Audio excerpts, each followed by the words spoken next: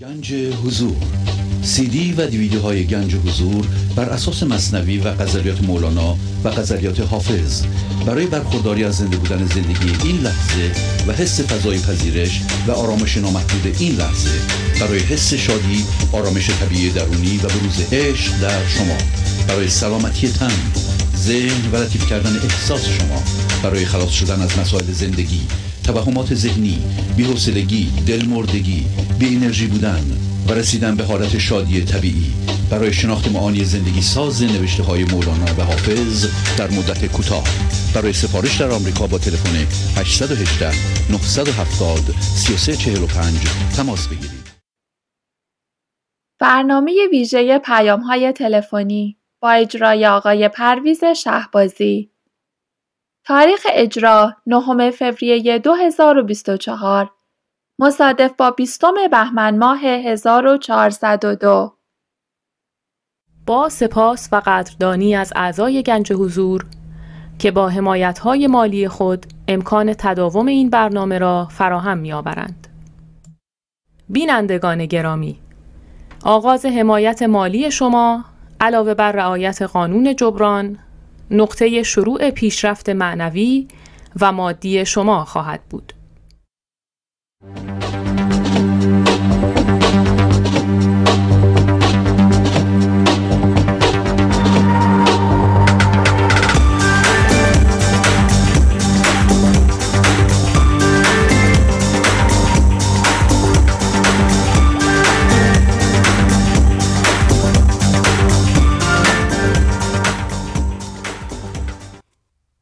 با سلام و احوالپرسی برنامه ویژه پیغام‌های تلفنی امروز رو آغاز می‌کنم. تلفن استودیو 201 747 900 2400 هست. همطور که می‌دونید مدت زمان صحبت برای هر نفر 5 دقیقه است. لطفاً به این مطلبی که روی صفحه نوشته شده هم توجه بفرمایید و همین که تماس برقرار میشه لطف کنید تلویزیون خودتون رو خاموش کنید و از طریق تلفن صحبت کنید، راجع به خودتون و پیشرفت خودتون صحبت کنید. لطفاً سوالم نکنید، سوال مال من ذهنیه و اگر پیشرفتی داشته این لطف کنید زنگ بزنید و توضیح بدید. اگر میتونید اون ابیاتی از مولانا هم که به شما کمک کرده اونا رو هم ذکر بفرمایید. بله بفرمایید. الو سلام. سلام علیکم. الو سلام. خوبی آقای شهبازی؟ بله بفرمایید.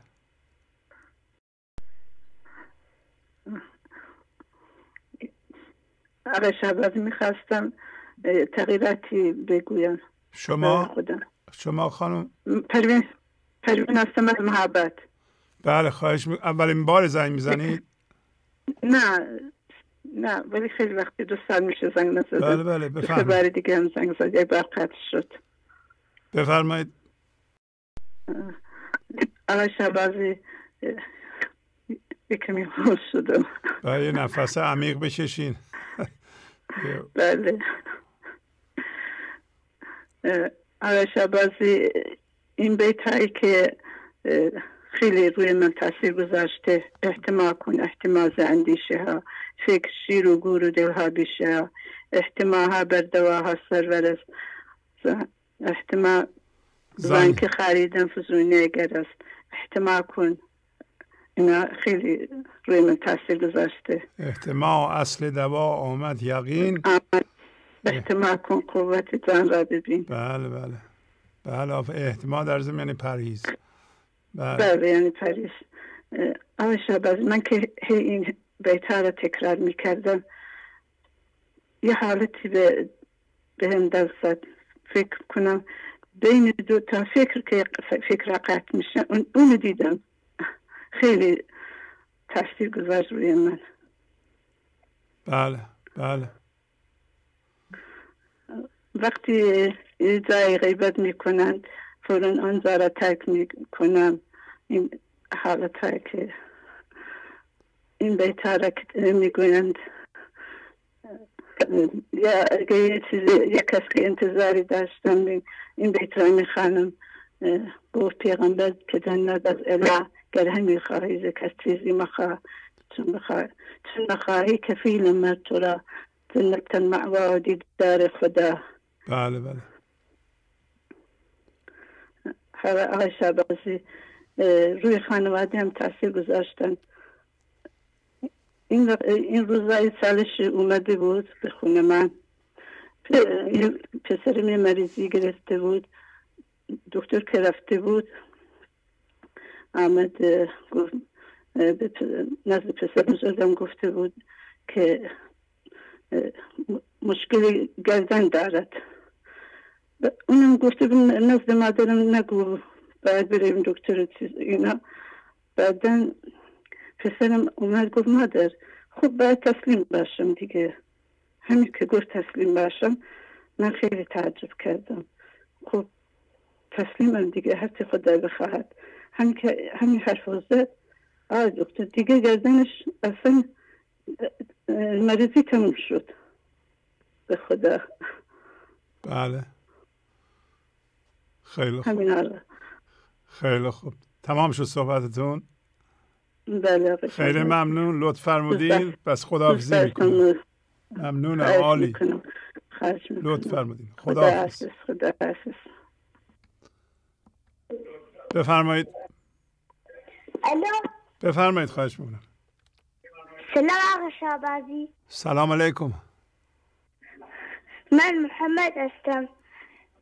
آقا محمد تلویزیونتون رو خاموش کنید. باش تلویزیونتون کنم. باش بفرمایید. الان خاموش شد. آفرین. من آقا شهبازی. بله بله. من میخوام براتون یه شعر مولانا براتون. آفرین. از کجا زنگ میزنید؟ از کرمانشاه. بفرمایید. بخوانم؟ بله بله. نعرضت عشق که خونین جگری پیدا شد، حسن دلیز که صاحب نظری پیدا شد، فطرت شد که از خاک جهان مجبور کنی پیدا شد، خبری رفت گردون به شبستان ازل، حذر پردگیان پردگری پیدا شد، آرزو بی خبر از خویش به آغوش حیات چشم وا کرد و جهان دیگری پیدا شد، زندگی گفت که در خاک تپیدم همه عمر تا از گنبد دیرینه دری پیدا شد. آفرین آفرین. البته از مولانا نیست، از اقبال لاهوری. بیت دوم رو میتونین دوباره بخونید؟ حسن دلیز که صاحب نظری پیدا شد. نه، اون که فطرت آشفت که از جا فطرت آشفت که از خاک جهان مجبور بگذاری خود شکری خود نگری پیدا شد. آفرین آفرین. بله خب دیگه کاری ندارین؟ قطع هم شد. بله شعر از اقبال هست، بفرمایید. السلام علیکم بابای شهبازی. شعر هستم پسر داشتم میخوام برایتان غزل مولانا بخونم. اجازتان شروع میکنم. با عیب گرفته از وفا گوزه دارم چرا بر من خسته کرده روی دارم چرا بر دل من که جای توست کارگه وفای توست ای نفسم نفس زخمی سینم چرا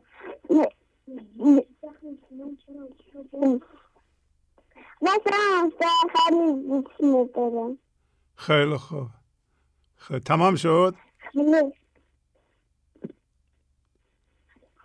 ولی اصلا نخواهد مدام باید کنید. خیلی خوب، بفرمایید. بسم خدا حافظ. خدا حافظ خانم ستایش از تاجیکستان. السلام علیکم بابا شهبازی. بله سلام، خواهش میکنم بفرمایید. مریم هستم، 10 ساله از تاجیکستان. بله خانم بیبی مریم بفرمایید. برنامه 995 خزان 50 با اجازهتون شروع می‌نمایم. بله بله. ای بگرفته از وفا گوشگران، چرا چرا بر من خسته کرده رویگران، چرا چرا بر دل من که جای توست، کارگهی وفای توست. هر نفس همه زنی زخم سینان، چرا چرا گوهری نه و گوهری بود سبق ز مشتری. جان جهان همه بری جان جهان، چرا چرا چشمه خضر و کوثری زابی حیات خوشتری. زاتشی جیری تو منم خشک دهان، چرا چرا مشت جان هان بود، مهر تو بینیهان بود، بینشان بود بر دل من ز بحر تو نقش نشان، چرا چرا گفت که جان جان منم، دیدن جان طمع مکن ای دلم در روی تو صورت جان، چرا چرا ای تو بنور مستقل زیز تو اختران خجل، بست دل میان دل زبر گمان، چرا چرا. و سلام استاد. خیلی ممنون، خیلی زیبا، آفرین. البته اینا رو چرا بخونید بهتره، چرا با کسره بخونید خانم بیبی مریم. بله، چرا یعنی چریدن، مثل گوسفندان میرن میچرن، اونو میگیم چرا. و چرا یعنی همین چرا. بله ممنونم، آفرین بر شما، چقدر زیبا خوندین. بله بفرمایید. بابا شهبازی نخواستم برداشت خودم رو از درختازتون بفرمایید. بله بله برایتون. بله بله. شاهی ترمیز خدا، سمرقند فضاکشایی، فضای یکتایی، درخت ما و من زهی ما.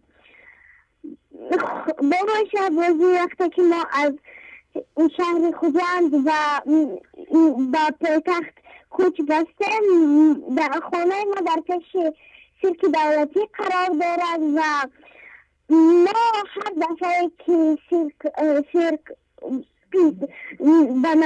به نمایشگاه می براید، من وقت هایی که من می روم با صورت داغکان در لبشان خنده نقاش کرده است و در چشمانشان عشق، قطره های عشق نقاش کرده است.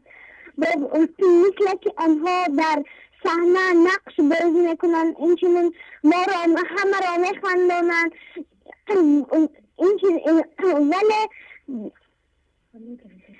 ولی در درونشان آنقدر خرسند نیستند، محزونند، خود را اونقدر خرسند فکر نمیکنند. بابا شهبازی درسته. بله آفرین آفرین. بابا شهبازی حیوان‌های هستند در سیرک بازی میکنند. یکی از میمون‌های آنها در آنها در زندان ها نگاه داشته میشن و هر چی طوره که در صحنه نقش بازی میکنن اون تا خرسند نیستند.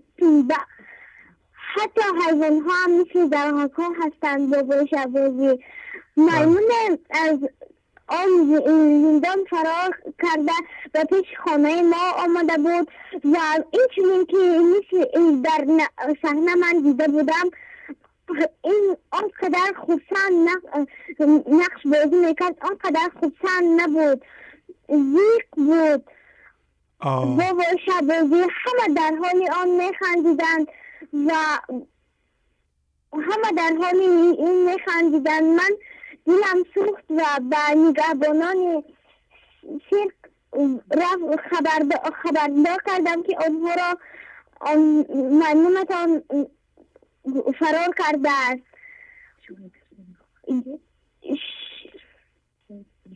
شاهی ترمیز فرمود که در خوبسالی منی ذهنی ما شکسته شد. به شهبازی برای همین دلقک را گفت که به سمرقند رود، اما منی ذهنی هیچ وقت نمیخواهد که ما به منی ذهنی خداییت پیوست شویم. به شهبازی برای همیشه منی ذهنی اما نقش بازی میکند و خود را نشان میدهد، خود را میخواهد همیشه. بابا شهبازی و از وقت شما فرموده بودید که به باشگاه روید، مادرم ما را خواهرم مرا مادرم و خواهر اپام به باشگاه می رویم. بعد که 4 ماه هست که ما به باشگاه می رویم. بابا شهبازی از وقتی که ما رفتیم ما چقدر دیگرگونی ها را دیدیم و این را دیده پدر پیشرفت های ما را دیده به پدرم هم خیلی مقصود شد و او هم یک ماه هست که قریب 1 ماه هست که به باشگاه می روند. آفرین. همه ما ورزش را دوست نداریم و به ورزش مشغول هستیم و با تشبیه شما همه این پیشرفت ها در زندگی ما در راه به ورزش ما رفتن. ما به مادرم غزل‌هایی که غزل‌ها شاه بیت‌هایی که شما میگین تکرار کنید، ما آنها را 1000 باری باز آن یا کمتر یا زیادتر ما تکرار میکنیم. بابا شهبازی وقتی که من خوشی من به یگان طرف دیگر میرود، مادرم میگوید تو چی را خوانده شده؟ من بعد به خودم میرم و به یگان شاهبت یا غزل را تکرار مینمایم. بابا شهبازی آفرین. و مادرم هم این چنین. مالک عالی آفرین. خیلی خوب، تمام شد صحبتتون؟ بله ممنونم. پس باهاتون خداحافظی بکنم. خدا خواهش. خب خانم ستایش از تاجیکستان 10 سالشونه. چقدر زیبا صحبت کردن. آفرین. بفرمایید. الو سلام علیکم شهبازی. سلام علیکم. مسی هستم از کرمانشاه.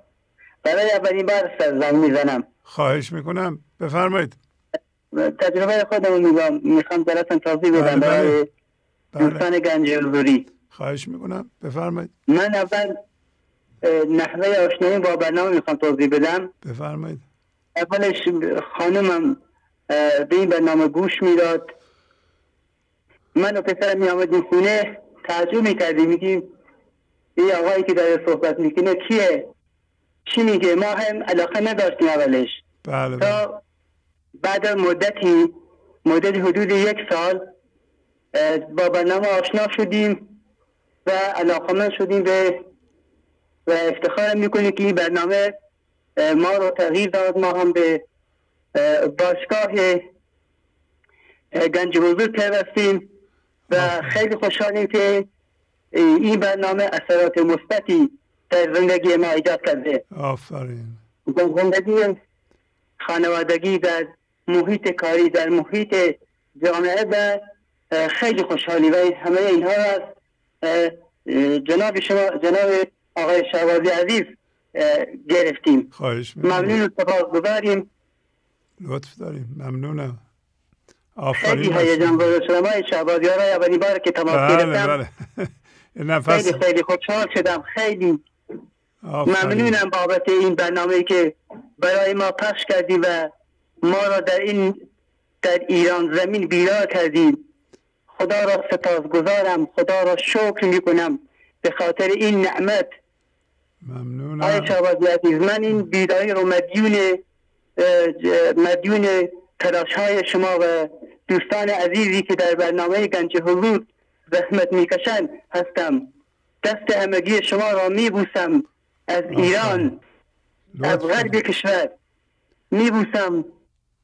ممنون از شما. ممنون. آفرین ها بر شما باد ای دوستان بزرگوار. ممنون. آقای شهبازی عزیز، بله. من میخوام اثرات این تغییر رو بر روی زندگی خودم توضیح بدم. بفرمایید. بله. برای همه به اشتراک بگذارم. قبل از آشنایی با این برنامه ما در من ذهنی بودیم، با من ذهنی کارهامانو پیش می بردیم که نهایتا همش به مشاجره و درگیری می انجامید و هیچ نتایج خوبی برای من به ارمغانم نداشت. تو محیط کاری مجبور بودیم با همکارمان درگیر بشیم، بر سر مسائل جزئی، مسائل ریز کاری درگیر بشیم و قضاوت بکنیم و حکم صادر بکنیم. حالا تو آشنایی با این برنامه، حالا ما تو محیط کاری با عشق، کارمان با عشق، با خرد، با هوشیار شدیم، بیدار شدیم. از دور میبینیم و زیر ذره‌بین داریم و سعی میکنیم با عشق تو محیط کاری، تو محیط خانواده، تو جامعه، تو فضاهایی که باهاشون ارتباط داریم، با دیده خواهم شهرشناس که شهر را شناسه در هر لباس رفتار بکنیم و بتوانیم این دانش عظیمی که در اختیار ما گذاشتید از طریق این برنامه با تأثیرشو ببریم و سودمند باشه برامان و بتوانیم نشرش بدیم و اون دینی که استاد مولانا به ما داشته ادا بکنیم. جناب شهبازی عزیز، خیلی خیلی ممنونم از شماها و از دوستانی که برای این بیداری جهانی ما تلاش میکنید. من این آگاهی که حالا بهش رسیدم با 40 سالی که زندگی کردم عوض نمی کنم و نمی خواهم عوضم بکنم. آفرین. افتخارم می کنم. آفرین. گفتم گوش عشق را ای تو قرین و یار من، هیچ مباش یک نفس رایم از این کنار من. آقای شهبازی عزیز، خیلی خیلی خوشحال شدم. ممنونم. برای اولین بارم تماس میگیرم و خیلی خیلی هیجان زده شدم. و قانون جبرانم رعایت میکنم. قبل از هر برنامه سعی میکنم اون دین خودم رو به این برنامه ادا بکنم، به برنامه گنج حضور ادا بکنم.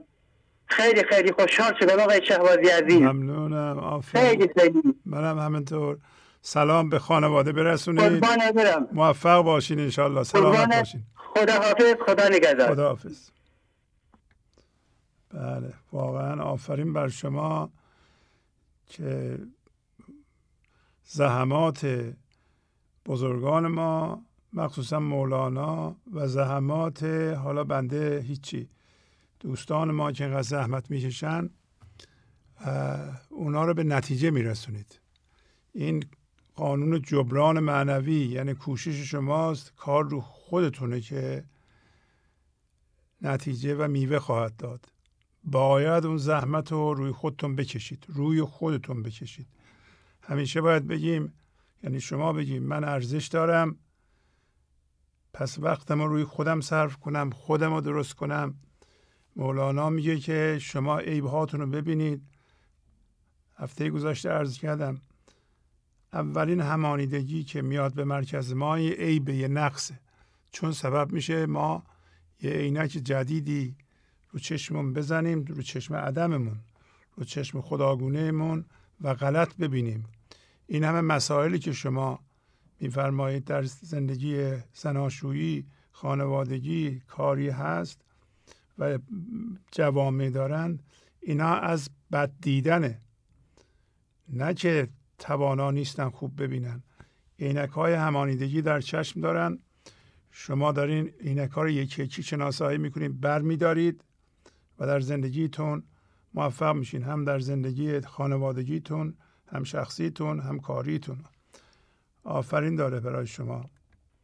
بفرمایید. سلام استاد عزیزم. سلام، خواهش میکنم، بفرمایید. از شمال ایران تماس میگیرم. بله بله، بفرمایید. خواهش میکنم استاد، من سال هاست که از خیر و برکات برنامه زندگی برخوردارم و خدا رو شاکرم و همطور سپاسگزارم از شما و همین دوستانی که توی این خانواده تلاش میکنن. آفرین. خواهش میکنم استاد، میخواستم یه غزل از سعدی رو تقدیم کنم به شما. بفرمایید.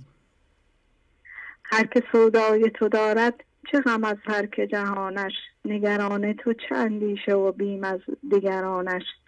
آن پی مهر تو گیرد که نگیرد پی خویشش، آن سر وصل تو دارد که ندارد غم جانش. هر که از یار تحمل نکند یار مگویش، آن که در عشق ملامت نکشد مرد مخوانش. چون دل از دست فدا شد مثل کره توسن، نتوان باز گرفتن به همه شهر عنانش. به جفایی یا قفایی نرود عاشق صادق، مژه بر هم نزند گر بزنی تیر و سنانش. خفته خاک لحد را که تو ناگه به سرایی، عجب ار باز نیاید به تن مرده روانش. شرم دارد چمن از قامت زیبای بلندت، که همه عمر نبوده است چنین سر به روانش. گفتم از ورطه عشقت به صبوری به درایم، باز میبینم و دریا نپدیده است کرانش. عهد ما با تو نه عهدی که تغییر بپذیرد، بوستانی است که هرگز نزند باد خزانش. چه گناه کردم و دیدی که تعلق ببریدی، بنده بی جرم و خطایی نه ثواب است مرانش. نرسد ناله سعدی به کسی در همه عالم، که نه تصدیق کند که سر دردی است فغانش. گر فلاطون به حکیمی مرض عشق بپوشد، عاقبت پرده برافتد ز سر راز نهانش. آفرین. آفرین. خواهش میکنم. تمام شد. صحبت دیگه ای ندارین؟ بله. پیشرفتی دیگه ای نمیخوایم بگین؟ بله استاد، کل مثلا زندگیم همه دگرگون شد از برکت این برنامه و واقعا نمیدونم چجوری بگم، مثلا نمیتونم بیان کنم. همین که یه تعلقی به این قوای دنیا ندارم و البته من خودم شیرازی هم، چند وقتی از اومدم شمال در این خلوت و این زیبایی و اینکه استاد واقعا این از قرین فاصله گرفتن و فکر میکنم تو زندگیم بیشتر از هر چیزی دارم خیرشو میبینم و دیگه اونقدر چیزا و صحبت‌های دوستان خوب هست و اونقدر کامل همه چیزا میگن که من واقعا شرمندم که هیچ صحبتی ندارم در مقابل این همه فضل و برکت، هم از صحبت‌های شما و این تصویرهای بسیار زیبا و کامل و جامع.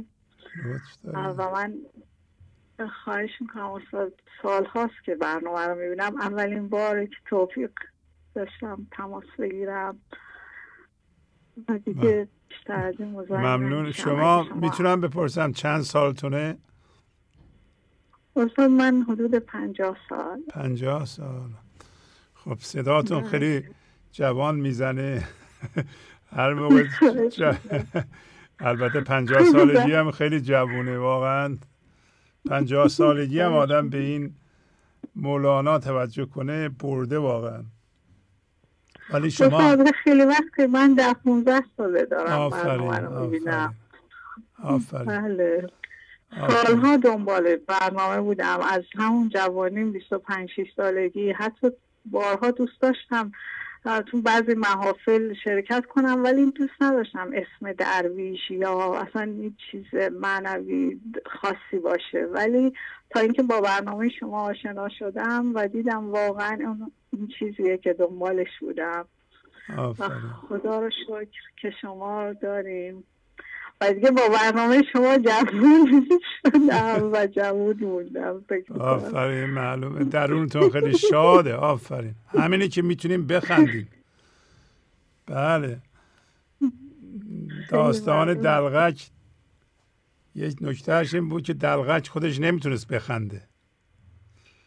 پر از استرس بود و آشفتگی بود و کائنات رو به استرس وامی داشت. دلغک. بله. این داستان دلغک خیلی جالب بود. بله. اتفاقا من چند بار نگاه کردم و الانم بعضی موقع به خودم میگم بازی دستیابی دلغک بازی یاد بردار. استادی واقعا خیلی جالب بود این داستان. حالا استادی یه چیز جالب بگم در مورد اینکه من میخندم. من معلمم. بعد دانش آموزا میگن خانم ما اگه مشکل نداشتیم مثل شما همش میخندیدیم. آفرین. از نظر اونا که به نظر من اونا بچه مشکلی ندارن تو زندگی، ولی برعکس هست. اونا نوجوانن. واقعا نوجوانای امروز خیلی استرس دارن. همین چیزهایی که یاد گرفتین از مولانا در قالب ابیاتی میتونید بهشون درس بدین. بعضی موقع چند بیت بخونید بذارین. این قسمت تربیتشونه.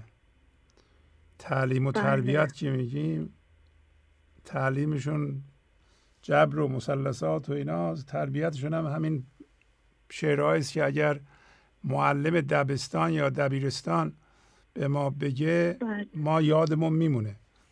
من یادم هنوز نصایحی که مثلا دبیران خوب ما به ما کردند سبب موفقیت ما شد و ما گوش کردیم و قدرشناس اینجور نصایح بودیم. بعضی ها میگفتن، بعضی هم نمیگفتن.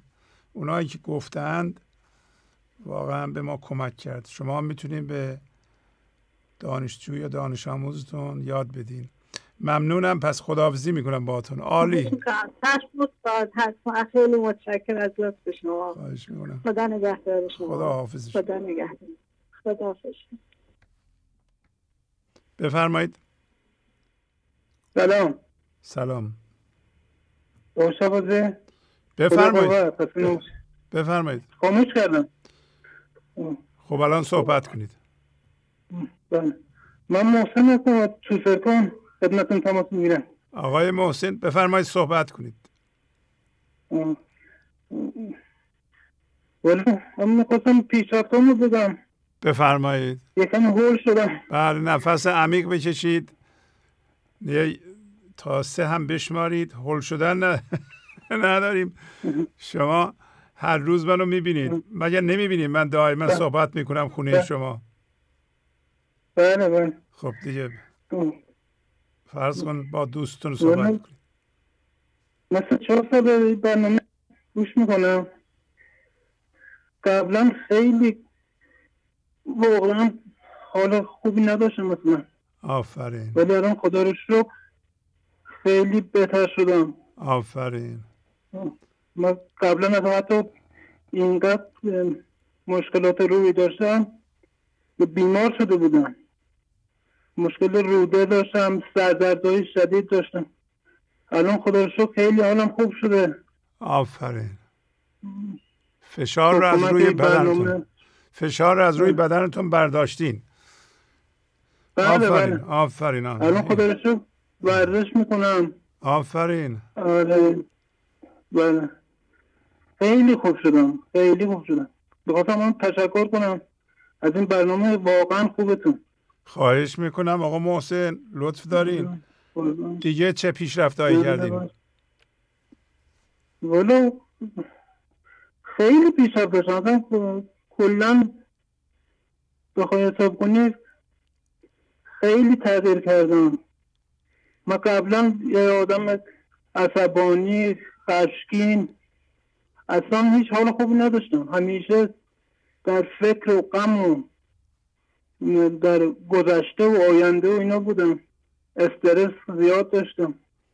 الان خدا رو شکر هنوز به اونجایی که بخوام برسم نرسم، ولی بازم خیلی تغییر داشتم. تغییرات زیادی داشتم. خدا رو شکر. آقا محسن چند سالتونه؟ من 35 سالم. 35. خیلی خوب. بله. خانواده هم دارین؟ یعنی ازدواج کردین؟ بله. آره یه پسرم کوچیکم دارم اسمش حسینه. بله آفرین. الان برای شما کلیک فرستاده. آفرین آفرین. بعد رفتارتون هم با خانوادهتون عوض شده درسته؟ با پسرتون، با همسرتون؟ بله خدا رو شکر. بله اینا هم تغییر کردن. اینا بازم اینا حالا زیاد نگاه نمی کردن اولا، ولی الان علاقه‌مند شدن. آفرین آفرین. خیلی خوب. آره باشید پسرم میخواد یه شعر براتون بله حتما. ممنونم. بفرمایید. خواهش میکنم. از من خدا حافظ شما. الو. بله سلام. سلام. آفرین. بفرمایید. میخوام براتون 3 تا شعر بخونم. آفرین بر شما. اسمتون حسینه درسته؟ بله. حسین آقا بفرمایید. در این بحر همه چیز بگنجد. مترسید گریبان مدرانید. گر ترازو کم کنی من کم کنم، تا تو با من روشنی من روشنم. در این خاک در این مزرعه پاک، بجز عشق دگر تخم نکارید. آقا شهبازی ببخشید اشتباه گفتم. میتونم یه شعر دیگه بخونم؟ بله عجله نکنید اصلا، وقت زیاد دارید. چشم. انصتو را گوش کن خاموش باش، تا زبان حق نگشتی گوش باش. آفرین. آقای شهبازی بله گوشی با مامانم. خیلی خوب. عالی بود حسین آقا. عالی. ممنونم. مرسی. خداحافظ. الو. بله سلام خانم. سلام آقای شهبازی، خوب هستین شما؟ خیلی خوب. بله آفرین بر شما. خدا شکر. سلامت باشید. برنامه رو میبینید. بله بفرمایید. سلامت باشید آقای شهبازی. ما تازه به جمع گروه گنج حضور پیوستیم. الان میشم یه استرس دارم باهاتون حرف میزنم، ولی در کل میخواستم تشکر کنم. واقعا یه معجزه بزرگ تو زندگیمون هستیم. آفرین. خدایی یعنی خیلی ازتون ممنونم. آفرین. بله آقا محسن عوض شدن، شما راضی هستین درسته؟ خیلی یعنی رفتارهای خوبی قبلا نداشتم، ولی الان اینه بگم که معجزه. طرز صحبت کردنش اولا جوری بود که حتی من ازش میترسیدم. مثلا میگم هر اتفاقی میافتاد همه چیزو پنهون میکردم، بهش نمیگفتم. خیلی عصبی میشد، خیلی داد میزد. آفرین. مثلا این زندگی مشترک خوبی واقعا من اون موقع ها نداشتم، ولی الان نه. الان واقعا خیلی مهربون شده. مثلا این با همون میگه، میخنده، با همون وقت میذاره. آفرین. رفتارش خیلی آروم شده واقعا. آفرین. الان خودم هم حدوداً 1-2 ماه قبلا که گنج حضور رو آقا محسن نگاه میکرد، من خیلی گیر میدادم، میگفتم این چیه گوش میکنی، این چیه نگاه میکنی. ولی واقعا چند سری حدودا 1-2 ماه پیش بود خودم مثلا اینجوری تو اوج عصبانیت هم بودم. یه دفعه که برنامه گنج و حضور میومد و شما پیغام تلفنی داشتین، مثلا بیننده ها زنگ میزدن حرف میزدن، من گوش میکردم، مثلا تو اتاق بودم ولی تو اوج عصبانیت هم یه آرامش خاصی، یه معجزه انگار داشت من میکشید رو به سمت گنج حضور. الانم مثلا کوچولو کوچولو نگاه میکنم ولی خب دوست دارم کل وقتم بذارم.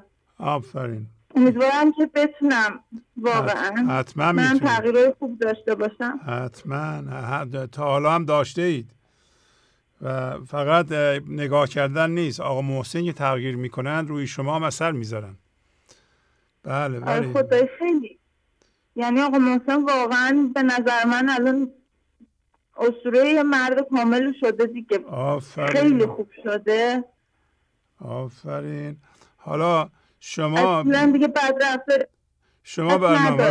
شما برنامه رو نگاه کنید.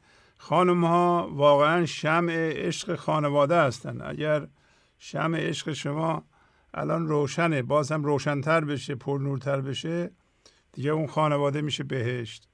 ما هم همینو میخواییم. درسته. ولی واقعا از شما و بیننده، از همه اونایی که زنگ میزنن بهتون همه تشکر میکنم، چون واقعا اونا همه دونه به دونهشون رو ماها تاثیر میذارن. درسته. علاوه خصوص ماهور خانمو که خیلی دوست دارم وقتی اون صحبت میکنه. هورا. بله. به وقتی اشتباه گفتم. هورا، بهار، آفرین. حسین آقا، اینا که زنگ میزنن همشون واقعا ممنونم. اسم خیلی رو یادم نیست ولی خب اینا رو که مثلا میشنوم، این کودکان عشق، حسین مثلا شاید حدودا 2-3 هفته است تونسته مثلا این شعر حفظ کنه. اولین بار که پخشش کردیم مثلا شعراشو پخش کردیم خیلی خوشحالی کرده. از اون موقع تا الان یعنی خیلی دیگه کششش بیشتر شده رو به سمت گنج حضور که نگاه کنه، مثلا کلیک درست کنه. آفرین. میدونین که الان یک کانال اختصاص داره به کودکان، کانال شماره 5 در همین فرکانس گنج حضور اصلیه به اصطلاح، اون گنج حضور اولیه. و الان فرکانسش رو نشون میدم. این 1، این 2، این 3، این 4. بله اینم 5. همین فرکانس 11766 مال کودکان بیشتر. میتونم بیشتر اینو الان کودکان رو میگیرین شما این فرکانس رو؟ فرکانس کودکان رو در همین نداریم فعلا. شما اسکن کنید دوباره همین فرکانسی که الان شما گوش میکنید از طریق ماهواره، دوباره اسکن کنید، سرچ کنید، خواهید دید 2 تا کانال دیگه میاد که مال گنج حضوری. یکی مال کودکانه، اختصاص به کودکانه، و یکی هم 4 که برنامه‌های 800 تا 1000 رو یکی پس از دیگری پلی میکنه. در واقع اینا کانال تلویزیونی نیستن، اینا کلاس هستن که هر کسی هر موقع وقتاش میتونه واردش بشه، وقتش هم تمام شد میره دنبال زندگیش. ولی کانال 5 که الان روی ماهواره هست، الان روی صفحه هست، عین همین فرکانسی که شما الان دارید نگاه میکنید، اون همون فرکانس رو اگر درست سرچ کنید 2 تا کانال گنج حضور دیگه میاد. یکی بین 800 تا 1000 پلی میکنه، یکی هم کانال کودکان.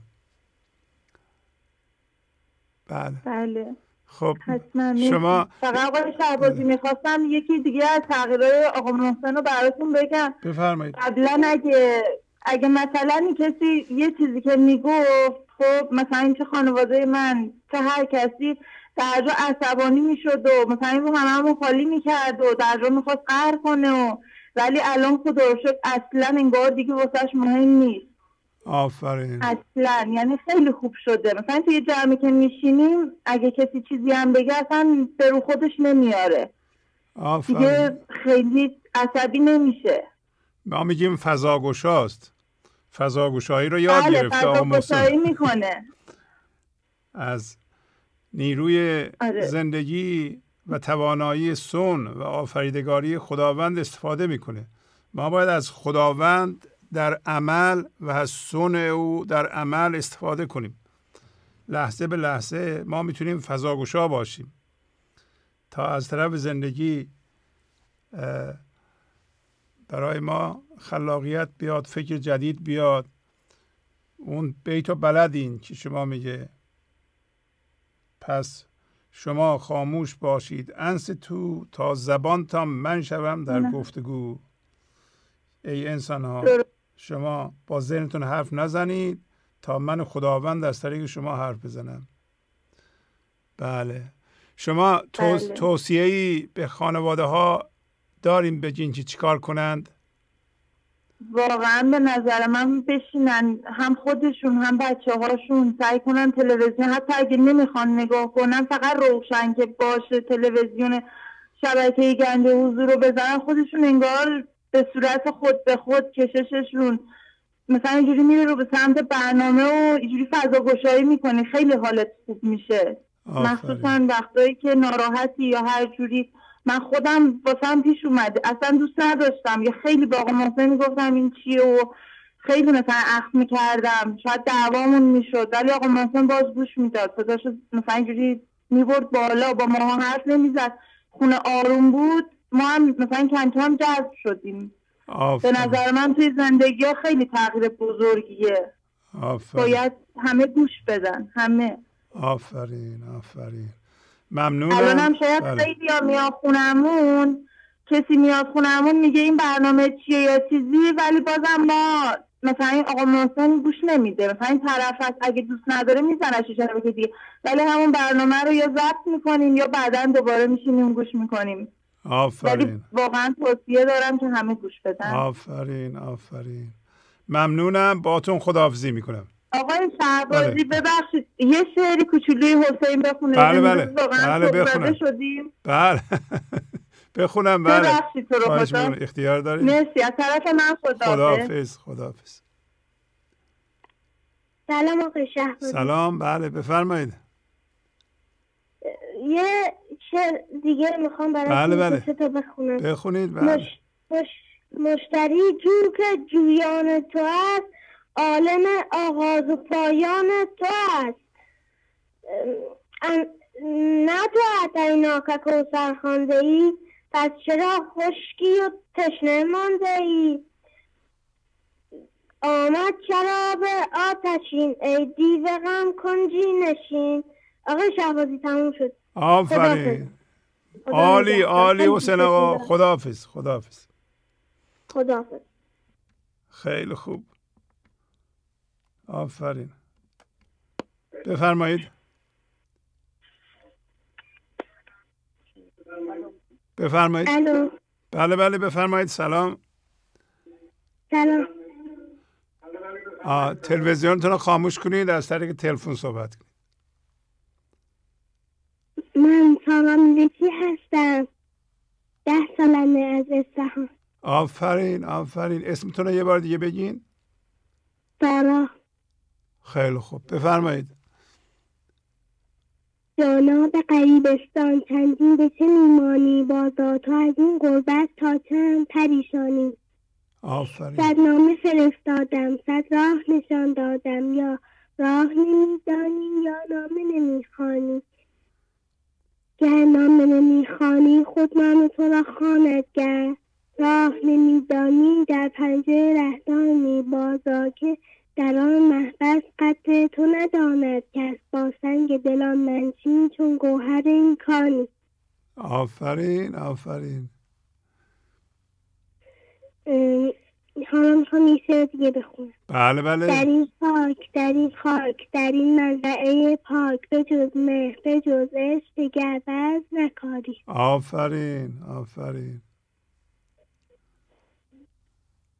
دیگه بخونم؟ بله اگه داریم بخونید. بیروز تو نیست هرچه در عالم هست، از خود به طلب هر آنچه خواهی که تویی. آفرین. گر قضا انداخت ما را در عذاب، کی رود آن خود طبع مستطاب. آفرین.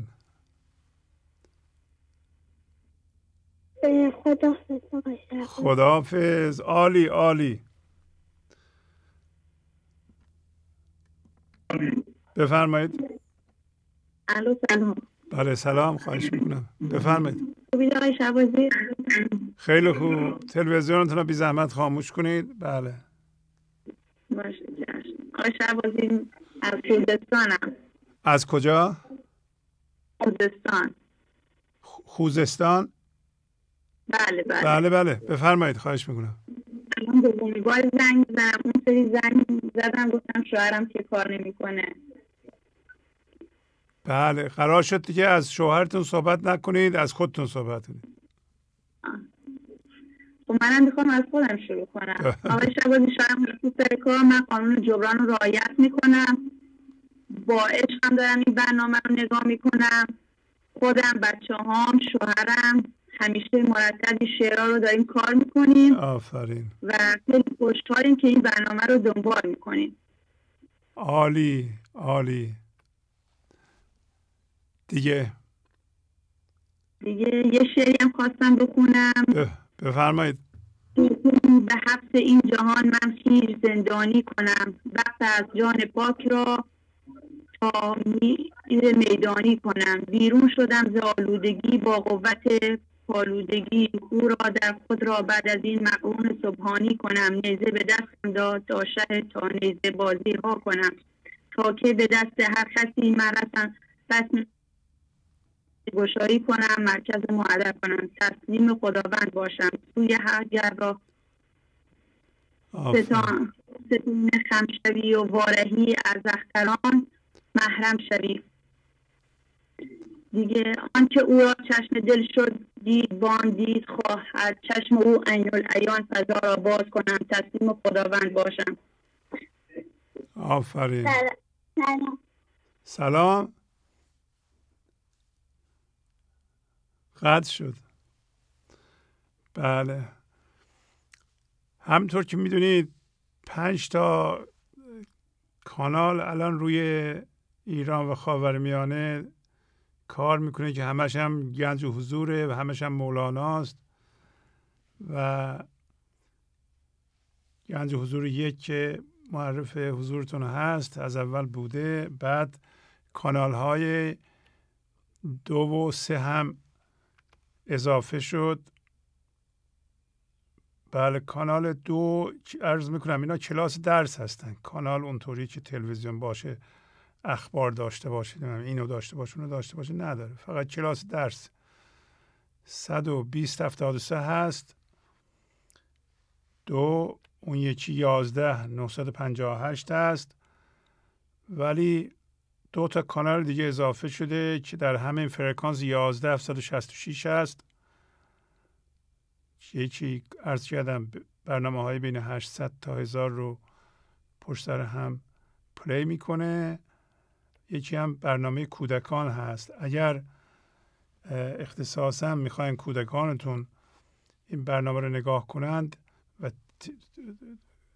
برنامه های کودکان رو بیشتر ببینید، اینجا بیشتر از همه پخش میشه. البته ویدیوهای جوانان هم پخش میشه. مثلا اگه کسی 18 سالشه ویدیو میفرسته یا 20 سالشه 25 سالشه، در همین کانال پخش میکنیم ما.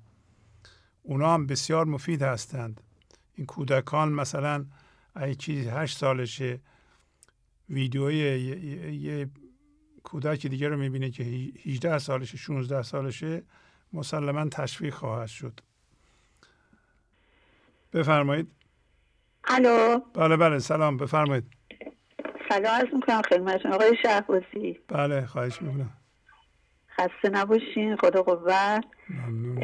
خیلی هیجان زده شدم من بعد از مدت‌ها امشب موفق شدم. الو. بله بله داریم گوش میکنیم بفرمایید. بله بله فریده هستم از هلند آمستردام آقای شهبازی. خانم فریده بله بله بفرمایید. خیلی وقت بود. بله من مرتب میگیرم پشت خطم نمیشم، صبرم هم کمه. توی هلند ما 2 تا فریده داریم. شما فریده هستین که تو آمستردام هستید. من فریده آمستردام هستم. نه اون خانم مقصودی. بله بله بله بفرمایید. در خدمتتون. بله، من خیلی وقت تماس نگرفتم، البته میگیرم مرتب ولی وقت نمیشه، نوبت من نمیشه. من قبل از هر چیز میخواستم یکی از غزلهای حافظ که خیلی وقتی میخوام زنگ بزنم براتون بخونم به صورت آواز، براتون اول اینو بخونم. خیلی ممنون که حال منه. بله، خواهش میکنم. صدای خوبی ندارم البته، خدا حالا دیگه ببخشید. خواهش میکنم. اینجوری شروع میشه. غزل 270 حافظ، سرتیبان حافظ. هیجانم زیاد شد. یه نفس عمیقم بکشین، عجله نکن. بله بله. درد عشقی کشیدم که مپرس، زهر هجری چشیدم که مپرس، گشتم در جهان و آخر کار، دلبری برگزیدم که مپرس، دلبری برگزیدم که مپرس، آنچنان در هوای خاک درش میرود آب دیدم که مپرس، من به گوش خود از دهانش دور، سخنانی شنیدم که مپرس، سخنانی شنیدم که مپرس، سوی من لب چه میگزی که مگوی، لب لعلی گزیدم که مپرس، بی تو در کلبه گدایی خویش، رنج‌هایی کشیدم که مپرس، همچو حافظ غریب در ره عشق، غریب در ره عشق، به مقامی رسیدم که مپرس، به مقامی رسیدم که مپرس. آقای شهبازی. آفرین خانم فریده، آفرین. خواهش میکنم آقای شهبازی. من چطوری بهتون بگم، مثل بیننده هایی که همه جوانند و همه زوجن و بچه دارند و دورشون کسایی هستن که همه تشویق میکنن، کسی کنارم نیست، در حالم غریب و تنها.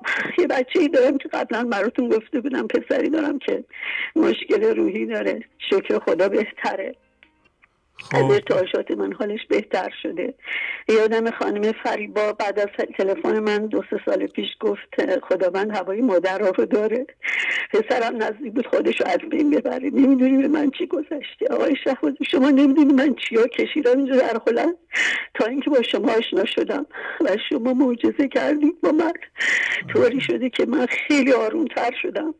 فقط من مشکلی که دارم اینجا از وقتی اسباب کشی کردم اومدم قسمت دیگه آمستردام، توی خونه های گروهی هستیم با همسن و ساله خودم، یعنی از 55 سال به بالا توی کمپلکسی با هم زندگی میکنیم. یه خانم ایرانی خیلی زحمت کشی با شرکت مسکن اینجا همکاری کرده، هدفش این بود که ایرانی‌ها رو از همه جای آمستردام فقط جمع جور کنه بیاره توی آپارتمان‌های نوساز. اینجا خیلی هم جای قشنگ و آرامش بخشیه. ولی قراره که ما هفته 2 بار بریم تو اون سالونی که خب بابتش هم باید 40 رو اضافه بدیم، کارهای اشتراکی بکنیم، فعالیت‌هایی بکنیم که من مثلا کلاس نقاشی گذاشتم، خیلی استفاده کردم، من این استعداد در درون خودم کشف کردم، نقاشی میکشم. بعد کلاس کامپیوتر، خلاصه مدتی کلاس تعطیل شده، فقط میشینن چیکار میکنن، بینگو بازی میکنن، حرفای معمولی میزنن. من کششم خیلی کم شده، نمیرم، وقتی نمیرم تو خونه خودم خیلی راحت ترم، با برنامه شما هستم، ولی هی گله میکنن چون من آدم خب حالا از خودم تعریف نباشه خوشرویم، اجتماعیم، ولی در این حال خلوتمو دوست دارم، نباشم همش میگن کجایی. بعد میمونم چی کار کنم، برم اینا رو راضی کنم بمونم، برنامه ها رو دارم عقب میافتم، یا دوستایی که اینجا هستن. خلاصه توی دوراهی قرار گرفتم چون هیچ کسم ندارم. ولی هیچ وقت شکایت از تنهایی من نمی کنم. ولی احساس میکنم وقتی نیستن دورم چقدر من آرامش دارم. برای خودم میرم قدم میزنم، اشعار رو میخونم، خیلی حالم بهتر میشه، مدیتیشن میکنم، اشک میریزم برای خودم. ولی این مشکل رو نمیدونم چطوری حلش کنم که اونا رو ناراحت نکنم، نگن که این چقدر خودشو قیافه گرفت. نمیدونن من چی کار دارم میکنم. یه آقایی هست فقط اون یه چیزایی میدونه. گفتم به هیچ کس نگو. گاهی تو جمع میگه فرید خانم بخون شعر مولا، میگم هیچی نگو. اون میخونه هیچ کم توجه نمیکنه، میگم نکن. یه دفعه بهش گفتم خواهش میکنم نخون، اسم منم نیار، هیچی نگو. وقت خیال میکنم ما تافته جدا بافته هستیم. خلاصه این مشکلات رو دارم. گیر کردم اینجا. اون خونه که بودم تنها بودم، یه آپارتمان کوچیکی بود، اجارش هم کمتر بود. اینجا خب بزرگتره، روبروم. اصلا اومدم من وقتی اومدم این آب کنار روبروی خونه رو از پنجره دیدم، اشکام میریخت. رویای من بود همیشه. خداوند من آورد جایی که دوست داشتم، زندگی که دوست داشتم برام تهیه کرد. الانم در حال بازنشستگی هم، چند ماه دیگه تموم میشه خدمتم. بله. اینی که وقت بیشتری میخوام بذارم، فعالیت بیشتری کنم. فعالیت معنوی من میدونم خیلی کمه، ولی من در تنهایی خودم دارم کار انجام میدم. فقط زنگ میزنم یا مطلب نمیفرستم. از بس که به قول یه بیننده گفت که همه زیبا صحبت میکنن، جوانها چقدر رشد کردن، آدم روش نمیشه اصلا. نمیدونم کسایی تو گروه سنی من خیلی کمن تماس بگیرن یا شرایط منو داشته باشن. در هر صورت آقای شهبازی یک دنیا سپاس. ولی خب حمایت مالی رو مرتب انجام میدم. قبلا هر ماه میدادم، حالا 2 ماه یه بار میدم از طریق همون بانک آبیان آمروی هلند. بله. فقط همین این مشکل رو من دارم که هی منو میکشونن به دیار ذهن. بعضی وقتا سمنزار رضا آشفته میشه، من دوباره بیقرار میشم، بعد خودم رو دوباره بسازم. انشالله مشکلتون هم حل میشه. با عقل و درایت خودتون میتونین اونو حل کنید. من دیگه باهاتون خداحافظی کنم. دیگه کار دیگه دارم. من سلامت باشید. ببخشید. خواهش میکنم. طولانی صحبت کردم. خواهش میکنم. خدا حافظ شما. قربان شما. دست مبارکتون میبوسم. خدا نگهدار. خداحافظ. بفرمایید. با سلام و عرض ادب خدمت شما جناب شهبازی. مسعود هستم از برجا تماس میگیرم خدمتتون. آقای مسعود بفرمایید. بله. بسیار سپاسگزاری میکنم بابت زحمات ارزشمندتون، همینطور همکاران و تمام بیننده های عزیز با پیام های بیدار کنندشون. نکاتی رو آماده کردم که خواستم با دوستان به اشتراک بگذارم. بفرمایید. یک، در درجه اول این را باید همیشه در هوشیاری خودم نگه دارم که اولین و مهمترین خروب، یعنی بسیار خراب کننده، من ذهنی خودم است. آفرین. گرگ درنده است نفس بد یقین، چه بهانه می نهی بر هر قرین. و این بیت که خیلی مورد توجه هم قرار گرفت. خیش مجرم دان و مجرم گومت است، تا ندزدد از تو آن استاد درس.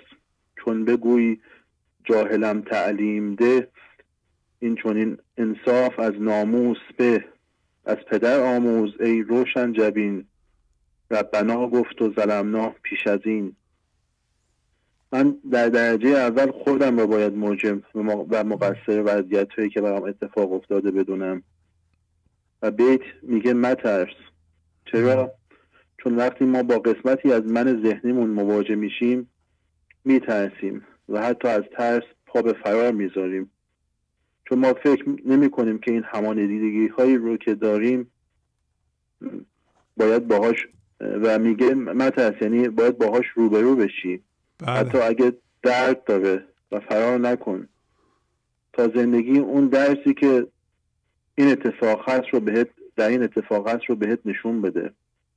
بله. چون بگویی جاهلم تعلیم ده، این چونین انصاف از ناموس به. در ادامه لازمش اینه که بگی خدایا من نمیدونم و منصفانه بگی نمیدانم، نه اینکه دوباره با فکرهات سبب سازی کنی. آفرین. نمیدانم محکم تا زندگی درس رو بهت بده.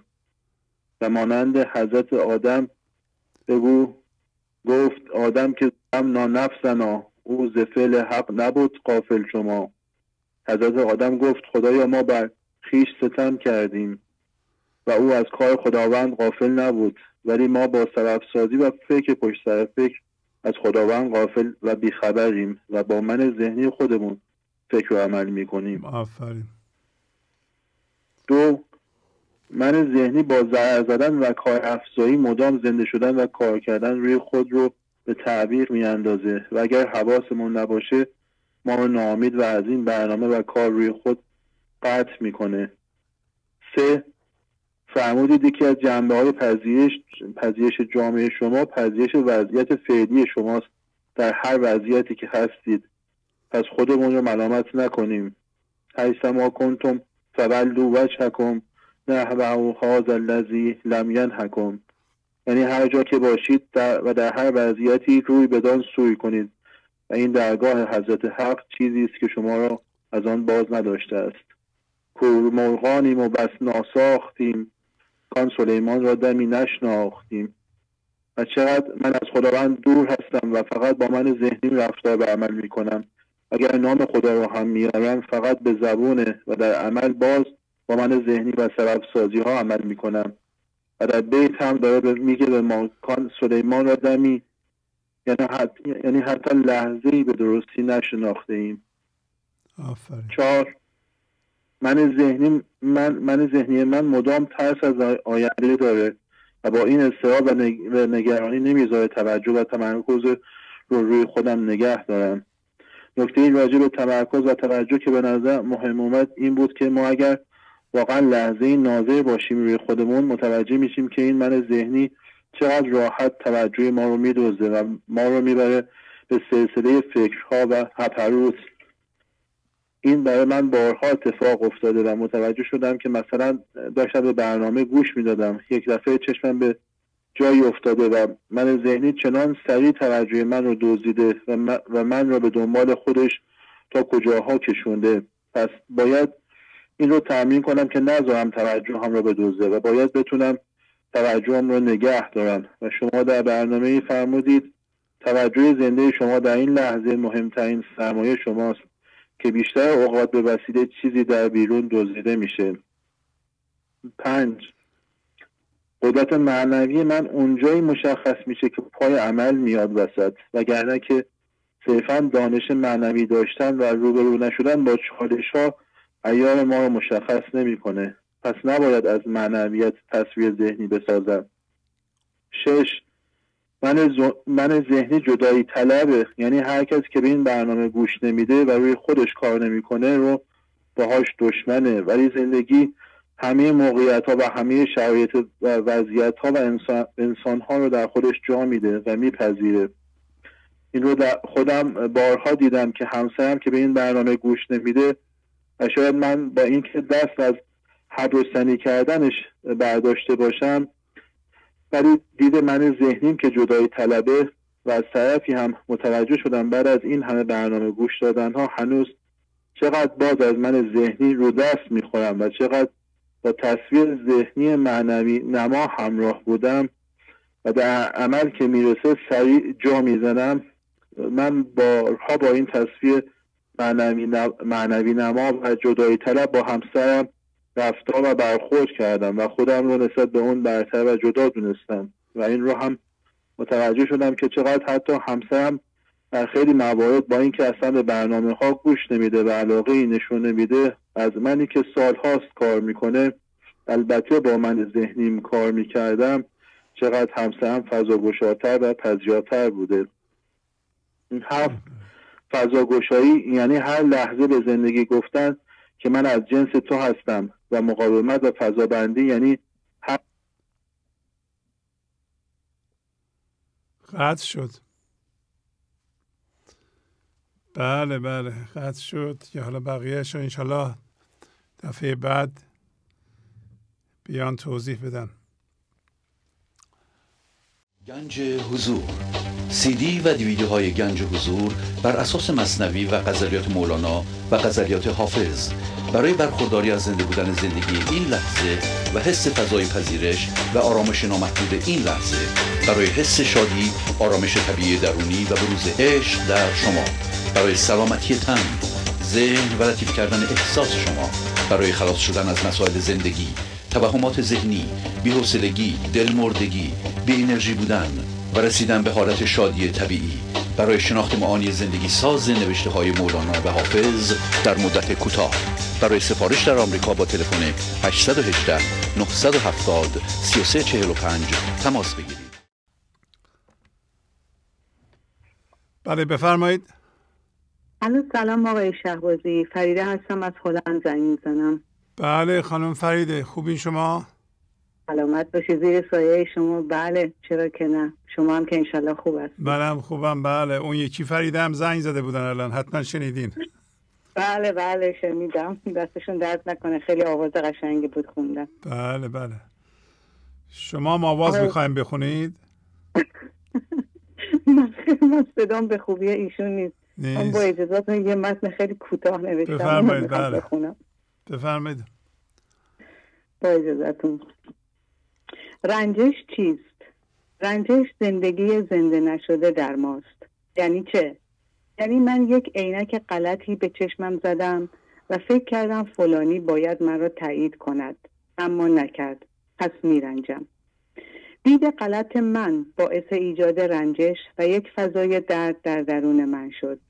این فضای درد به جای فضای زندگی یا فضای گشوده شده جایگزین شد. یعنی یک فضا و نیرو و انرژی که باید در من زندگی میشد، زندگی نشد. نیرویی که باید تبدیل به خرد و کار سازنده میشد، نشد. این نیرو باید دوباره تبدیل به همان انرژی خداییت بشود. پس خداوند با یک طرح و برنامه‌ریزی، با یک اتفاق می آید و شانسی دوباره به ما می دهد. درد را بالا می آورد و ما باید از فرصت استفاده کنیم و درد و رنجش ذخیره شده را شناسایی کنیم تا درد ذخیره شده تبدیل به نیروی زندگی بشود. چطوری؟ با تماشای آن درد و یا رنجش، تا دید حضور و دید ناظر آن رنجش را ذوب کند و حس بخشش، آرامش و شادی بی سبب دوباره تجربه بشود و این گونه نیروی زندگی نشده تبدیل می شود و به اصطلاح زندگی را زندگی کنیم. پس در هنگام بالا آمدن درد به جای ناله و شکایت و یا مقاومت و قضاوت آن را ناظر باشیم و در آگاهی خود نگه داریم تا زندگی کار ناقص مانده را در ما به اتمام برساند انشاءالله. پس ناظر باشیم و این بار درد هوشیارانه بکشیم تا تحول درونی صورت بگیرد. این گونه برگشت ما به سمت خدا به جای آنکه با درد باشد، با لذت معنوی و آرامش خواهد بود. در تاریکی دریای پرتلاطم دردها و رنجشها، چراغ‌های حضرت مولانا سوسو می کند و می گوید: تو را هر آن که بیازرد شیخ و واعظ توست. تو را هر آن که بیازرد شیخ و واعظ توست. این بیت از غزل شماره 1134. در توهم من ذهنی وقتی که فکر می کنیم دیگران به ما جفا کردند و باعث درد و رنجش ما شدند، حضرت مولانا می گوید: این جفای خلق با تو در جهان، گر بدانی گنج زر آمد نهان. دفتر 5 بیت 15-21. بنده آنم که مرا بی گناه آزرده کند، چون صفتی دارد از آن مه که بیازرد مرا. غزل شماره 43. این 3 بیت گواه آن است که زندگی فرصتی دوباره به ما می دهد تا رنجش، درد و هر همانندگی بی ارزشی را که در خود ذخیره کرده ایم شناسایی کنیم و در دریای عشق رها کنیم انشاءالله. و در آخر: ای آرزوی آرزو، آن پرده را بردار زور. ای آرزوی آرزو، آن پرده را بردار زور. ای آرزوی آرزو، آن پرده را بردار زور. این بیت از غزل 533. با سپاس آقای شهبازی. خیلی زیبا، خیلی زیبا فرید خانم. همین یه چیز مهمی گفتین که من میخوام یه ذره دیگه هم بشکافیم. درد میتونه به شکایت منجر بشه، میتونه به شکر منجر بشه. بستگی داره شما چجوری نگاه میکنید. و اگر به شکایت منجر بشه یعنی شما تو من ذهنی میمونید. ولی اگر به شکر منجر بشه، به اینکه خدا رو شکر که این درد هست و من علت پشتش رو میبینم، الان چه چیزی باعث شده، خواهید دید که ذهن یا من ذهنی توقعی از کسی داشته. توقع هست که سبب رنجش میشه و اون دو بیت هم که شما بلدین دیگه گفت پیغمبر، درسته؟ بله بله، گفت پیغمبر که جنت از اله، گر همی خواهی ز کس چیزی مخواه، گر نخواهی من کفیلم مر تو را، جنت المأوا و دیدار خدا. پس من اگر میخوام خدا رو ببینم، بهشت رو در این لحظه تجربه کنم، بله، از کسی نباید چیزی بخوام، طبق این دو بیت، درسته؟ بله بله. خب بله. اگر این اصل من باشه، وقتی درد میاد، پس تئورینه اون فرضیه اساسی که پیغمبر فرموده من از کسی چیزی نخوام. اگر میخوام بهشت رو ببینم و اومدیم به دیدار مجدد خدا در اینجا هوشیارانه، اگر اینو بخوام از کسی نباید چیزی بخوام. اگر این فرضیه اساسی شما باشه، قانون اساسی شما باشه، در این صورت وقتی میرنجین، این رنجش میتونه واقعا گنج زر باشه. چرا؟ رنجش به شما امکان دو جور دید میده. یکی شکایته که مردم میکنن در من ذهنی، چرا ندادی؟ چرا اومدم قرض کنم پول ندادی؟ چرا فلان چیزو نخریدی؟ چرا منو تایید نمی کنی؟ اینا چی هند؟ اینا چراهاییست که ما میخواهیم و نمیدن به ما. ولی اگر درد منجر بشه به شکر چی؟ که خدا رو شکر که دارم یه علت رنجش و یه توقع رو که منو تو جهنم نگه داشته میفهمم الان. چون درد رو نمیشه شکاف که این درد چی هست، ولی میشه علت ذهنی رو دید. علت درد رو میشه دید. شما میتونید بفهمید که مثلا از فرزندتون یه چیزی خواستین، گوش نکرد، انجام نداده، رنجیدین. اینو میتونید بفهمین. ولی توی رنجش آدم گم میشه. پس درد سبب شکر بشه. چرا؟ برای اینکه دارم یه عیبمو میبینم. درسته؟ پس و ذهنم میدونیم برای روشن کردن چراغ و حضوره. به این ترتیب از ذهنتون برای روشن کردن چراغ و حضورتون استفاده میکنین، در صورتی که دردهای شما منجر به شکر بشه. بله. ممنونم. دیگه کاری ندارین شما؟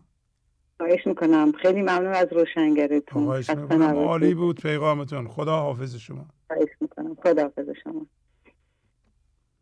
بفرمایید. سلام آقای شهبازی. سلام علیکم. سلام. شب شما بخیر. ممنونم. بفرمایید. آقای شهبازی، شهلا هستم از کرمانشاه. البته الان قبل از کرمانشاه یک بار دیگه سال گذشته زنگ زدم. الانم که تهرانم، مصدق اوغاز شدم. دوست داشتم یک بار دیگه از برنامه خوبتون تشکر کنم. البته به رسم نامعمول میخوام یه تشکر خاص داشته باشم. معمولا خب رسم ادب ما تشکر میکنیم، قدردانی میکنیم، اما تشکر واقعی واقعا در راستای اون رشدی هست که ما به خاطر استفاده از برنامه خوبتون دریافت میکنیم. ما خانوما وقتی یه مهمون داریم و تدارک دیدیم و غذایی پختیم، وقتی غذا رو سرو میکنیم و مهمونا غذا رو تناول میکنن، اگر بعد از غذا بشقابا رو خالی ببینیم متوجه میشیم که خب این تشکر بزرگه، قدردانی بزرگه و لذتی که در نتیجه این کار میبریم خیلی متفاوت از این هست که غذا همونجوری با تشریفات خاص باشه ولی چیزی خورده نشده باشه. از به خدمت شما سفره‌ای که شما برای ما گوارا واقعا اشتها و ذائقه ما رو زنده کرده. آفرین. اون چیزی که ما شامه‌ای نداشتیم قبلا که قوی باشه و تشخیص بدیم بوها رو، امروز تو این برنامه آخر یعنی چهارشنبه شما فرمودین که چند بار قونیه تشریف بردین ولی اونجور گلارایی که در اشعار مولانا هست شما اونجا مشاهده نکردین. پس این کجا بوده؟ در مورد اینو برای این گفتم که این دنیای درونی که شما برای ما روزنشو به ما نشون دادین اینقدر متنوع، اینقدر گواراست آقای شهبازی که ما من خودم یک قدم برداشتم و زندگی داره فضا گشایی میکنه. این من نیستم. چون مثلا فضاهای زمانی برای من باز شده. مولانا شخم زده، یعنی هر کس تو این برنامه که بخواد بمونه مسلما متوجه میشه که باید شخم بزنه، فرهنگشو باید شخم بزنه، دیدشو باید شخم بزنه، اصلا نباید توقع خاصی از این برنامه داشته باشه و برنامه‌های ذهنیشو، اون کلاف سردرگم رو باید کنار بذاره، اون ابرها رو باید کنار بذاره و خوشبختانه زندگی خودش این فضا رو باز میکنه، این نظم رو میده.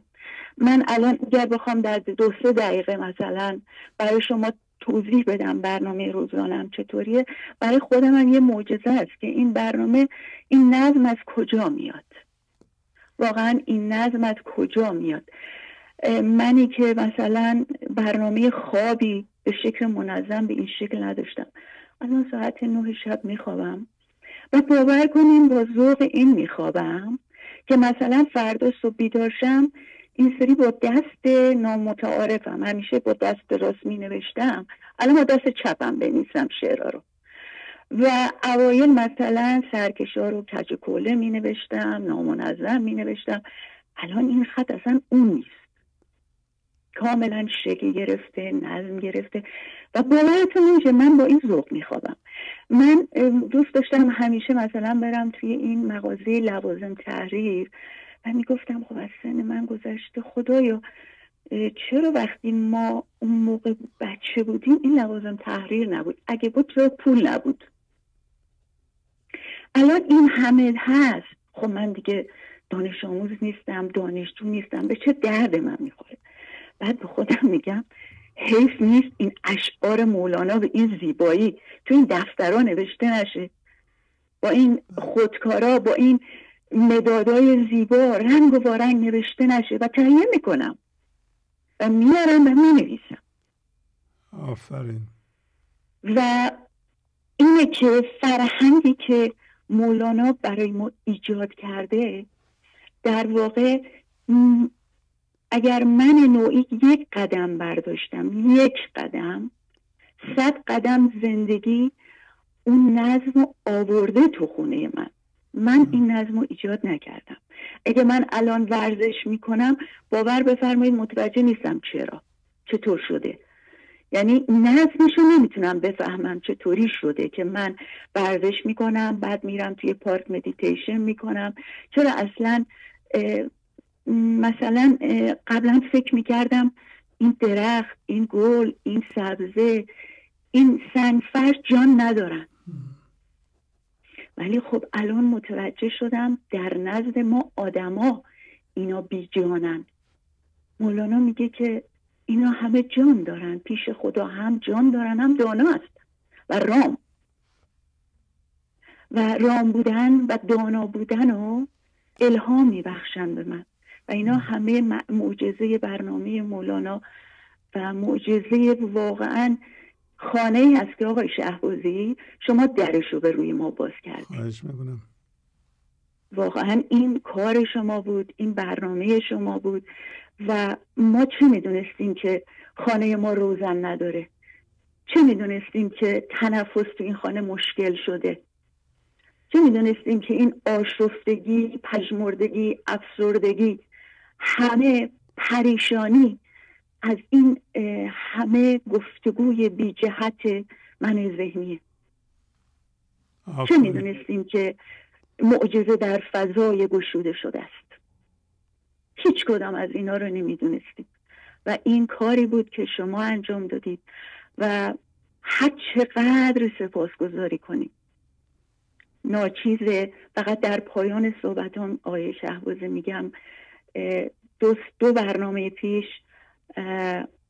خانم فریبا شعری رو خوندن که خیلی به دل من نشست و برخلاف البته در یک مورد خاص من با شما اختلاف نظر داشتم که شما یه قسمتشو دوست نداشتید ولی من همه قسمتاشو دوست داشتم، مخصوصا اون قسمتی که راجع به برنامه شما بود.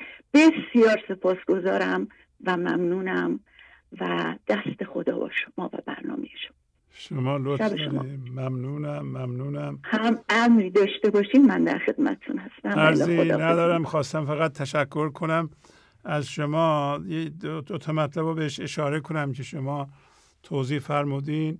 یکی این که زندگی یا خداوند لحظه به لحظه رحمت اندر رحمت، خوبی اندر خوبی، میخواد زندگی آشفته ما را درست کنه و ما نمیذاریم. شاید واردترین سوال این است که من چجوری جلوی کمک خداوند رو گرفتم و درک این که ملامت خداوند برای آشفته بودن زندگی ما قسمتی از توهم من ذهنی است. او نکرده، ما کردیم. فعل توست این قصه های دم بدم، این بود معنی قد جف القلم. ولی پس بنابراین اگر شما سوال درست میخواین از خودتون بپرسین، بگین که من الان در این لحظه که او رحمت اندر رحمته جلوی کمک و یاری خداوند رو چجوری گرفتم، اینو رفع کنید. نه اینکه خداوند چرا به من کمک نمیکنه. شما بگید من چه کار غلطی میکنم، چی کار دارم میکنم. خودتون رو ببینید مثل شتر گردن دراز کرده ای داره پنبه میخوری. ببین خودتو ببین چی کار داره میکنی. نه بشین با من ذهنی و با توقعاتت با 1000 تا اشتباه دیدن زندگی خودتو خراب کن، بنداز گردن خداوند. بیا یه بود زندگی من اینطوری نبود. نه، اگر این من ذهنی شما نبود زندگی اینطوری نبود. بله ممنونم، نمیخوام وقت شما دیگران رو بگیرم. پس توهم من ذهنی این است که خداوند زندگی منو خراب میکنه، در حالی که خود من ذهنی بزرگترین خروبه. من دیگه در این برنامه‌های اخیر مخصوصا خروب بودن من ذهنی رو، یعنی خرابکار بودن من ذهنی رو برای شما ثابت کردم، تکرار کردم که شما بدونین خودتون زندگی خودتون رو خراب میکنید. و کسایی که بیدار شدن، امروزم نمونهش بود، یه آقایی که زنگ زد خانمشون و بچهشون هم که حسین بود شعرخون. بله ایشون یواش یواش به تدریج متوجه شدن خودشون زندگی خودشون و خانوادگیشون رو خراب میکنن. بیدار شدن از اون توهم ذهن، شروع کردن به خراب نکردن. توجه کنید، شما نمیخواد درست کنید، شما فقط خراب نکنید. بله شما به قول شعر سعدی مرا به خیر تو امید نیست شر مرسان. بله من ذهنیتون بگیم مرا به خیر تو امید نیست شر مرسان. و اگر من ذهنی شما که نفس درنده شماست با شما دائما شما رو میدره، اگر اون شر نرسونه خداوند زندگیتون رو درست میکنه. ولی به قول شما باید شخم بزنه. اینقدر ما خرافات داریم، یادمونم باشه بهترین باور دنیا رو که بزرگترین حکیم گفته اگر شما باش همانیده بشی میشه خرافه. خرافه چی کار میکنه؟ جلوی صنع زندگی رو میگیره، آفریدگاری رو میگیره. بنا به تعریف ما امتداد خداوند، ما آفریدگار هستیم. برای هر لحظه باید یه فکر نوعی خلق کنیم. اگه بخوایم با باورهای پوسیده که باشون همانیده هستیم زندگی کنیم، زندگیمون همه میشه که هست. ما بیدار میشیم که اجازه بدیم خداوند یا زندگی از طریق ما دست به صنع بزنه. خرافات صنع نیست.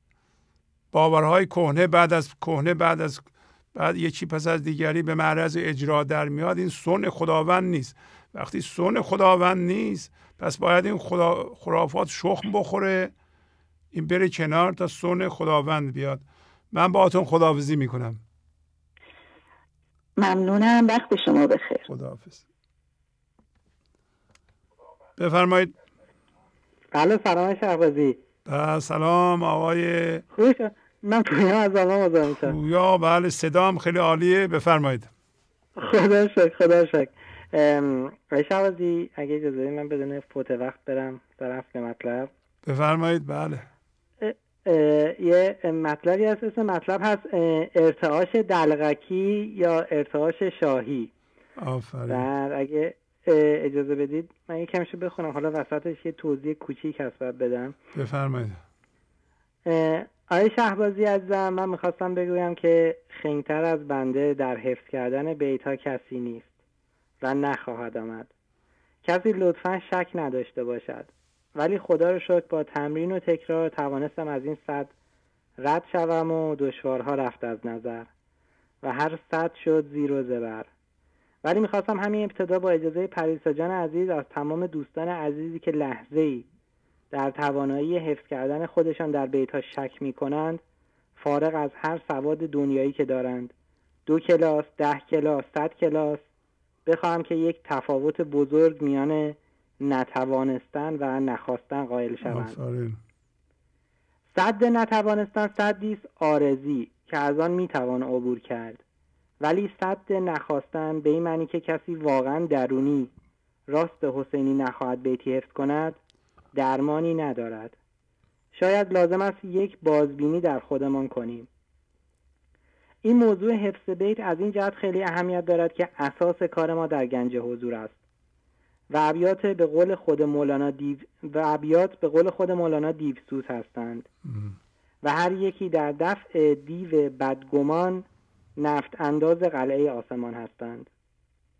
این تکرار زیاد ابیات هست که آن جان حقیقی ما را به اهتزاز و ارتعاش در می آورد و ارتعاش یگانه زبانی است که با آن می توان با کائنات و فضای عدم صحبت کرد. اگر زندگی و خداوند با زبان ارتعاش با ما سخن می گویند، پس ما هم می توانیم با خداییت درون دیگران با همین زبان ارتعاش صحبت کنیم. پس زبان انگلیسی و چینی و فارسی و عربی و آلمانی برای صحبت با مرکز انسانهای دیگر نیاز نیست. تنها زبان رایج در کائنات و کیهان زبان ارتعاش است. مشنو این دفع وی و فرهنگ او، در نگر در ارتعاش و رنگ او. زبان ارتعاش چه بخواهیم چه نخواهیم هست. اول که در ذهن هستیم و به جز سبب سازی چیز دیگری نمیفهمیم، اصلا به این زبان همگانی ارتعاش آگاه نیستیم و ارتعاش دلغکی داریم. کم کم که دیدمان با مولانا آموزه هایش عوض می شود، متوجه این ارتعاش می شویم و می فهمیم که چه فرهنگ و ارتعاش دلغکی داشتیم و اگر عاقل باشیم و آگاه به این همه نعمت گنج حضور، 10 اسبه برای رسیدن به ارتعاش شاهی تلاش خواهیم کرد. مشنو این دفع وی و فرهنگ او، در نگر در ارتعاش و رنگ او. من اگر بخوام برداشت خودم را در مورد داستان دلغک بگویم، این است که این داستان در اولین مرحله به ما میگوید که به آثار عمل خود نگاه کنیم. از روی همین آثار اعمالمان که در زمین آفریدیم، اشاره کنم به بیت قلقل و تاق و ترنب و گیر و دار که نمی بینم مرا معذور دار. نتیجه بگیریم که ارتعاش دلغکی داشته این تا به حال یا ارتعاش شاهی. در مرحله بعدی داستان می‌خواهد بگوید که ارتعاش دلقکی به ارتعاش شاهی می‌تواند تبدیل شود و در مرحله نهایی از ما می‌پرسد که آیا ما می‌خواهیم که این ارتعاش دلقکیمان به ارتعاش شاهی تبدیل شود و دیگر به ارتعاش دلقکی ادامه ندهیم یا نه. اینجا حالا این قسمتیه که هنوز کامل نشده، یکم وقت میگیره، ولی بس دادن آثار ارتعاش دلقکی و ارتعاش شاهیه و تفاوت‌هاشونه. من اگر یه خیلی تیتروار بخوام برم جلو، ارتعاش دلقکی اینه که ما با ذهنمون آگاه هستیم و با ذهنمون میخوایم در کار کائنات دخالت کنیم. اسب‌هامون رو سقط کردیم تنها در راه ایجاد تشویش در جهان. حضرت مولانا 3 بار از کلمه تشویش استفاده می کنند. ارتعاش دلقکی از آثارش می توان به سیران درشت، آتش در مرج و حشیش، فوش اجتهاد، لاف شیخی و شهوت کاذب اسم برد. و در ادامه ارتعاش شاهی آثاری داره همچون صدق با فروغ، حلم و مغفرت، تعجیل ندارد، احسان دارد و عفو و کرم، اجتهاد گرم، مشورت دارد یعنی مشورت می کند، امرهم شورا، تأنی دارد، عدل دارد و وضع اندر موضع، مصباح هست، صبر و تأنی داره و صدق با فروغ داره و اصله هست و تحری نمی کنه. این قسمتی که من عذرخواهی میکنم هنوز تکمیل نشده، اگه اجازه بدید من برم به قسمت بعدی متن برسم. بله. میخوام در مورد یه موضوعی از در مورد خدمت کردن صحبت کنم. خدمت کردن بیمن به همدیگر یکی از ستونهای اصلی در ارتعاش شاهی است و از روی همین خدمت کردن است که میتوانیم بفهمیم آیا کسی ارتعاش شاهی دارد یا ارتعاش دلقکی. رحمتی بی علتی بی خدمتی آید از دریا مبارک ساعتی. شما بارها گفتید که بی نهایت و ابدیت از ویژگی‌های خدایی ما و جزء ارتعاش شاهی ما هستند. یعنی ما به عنوان امتداد خداییت این ویژگی‌های ناعارضی و طبیعی را داریم. این موضوع را میتوان بسط داد و گفت پس تمام ویژگی‌های خداییت هم در ما به عنوان امتداد او وجود دارد. آقای اصلان از کالیفرنیا یک بار فرمودن که خدمت کردن یعنی خدمت بیمن و بی توقع یا به عبارتی نیکی کردن بی دلیل جزء ذات اصلی ماست و جزء ارتعاش شاهی ماست، یعنی خدمت ذاتی است. رحمتی بی علتی بی خدمتی آید از دریا مبارک ساعتی. خداوند در این بیت می‌فرماید که رحمتی بدون علت و بی خدمت از دریا در این ساعت مبارک در حال آمدن است. پس ما هم مثل خداوند می‌توانیم بی خدمت و بی علت در این لحظه اگر فضا را باز کنیم ببخشیم. چی ببخشیم؟ رحمت. پس یعنی رحمت بخشیدن یکی از ویژگی‌های ذاتی و فطری ماست. الله الله گرد دریابار گرد، گرچه باشند اهل دریابار زرد.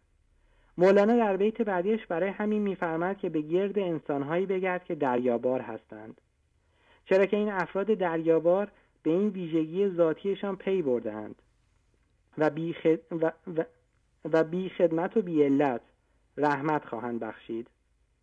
اگرچه ممکن است در این دنیا تاج و تخت و مقام و غیر و ذالک نداشته باشند و روی خود را با همانیدگی سرخ نکرده باشند.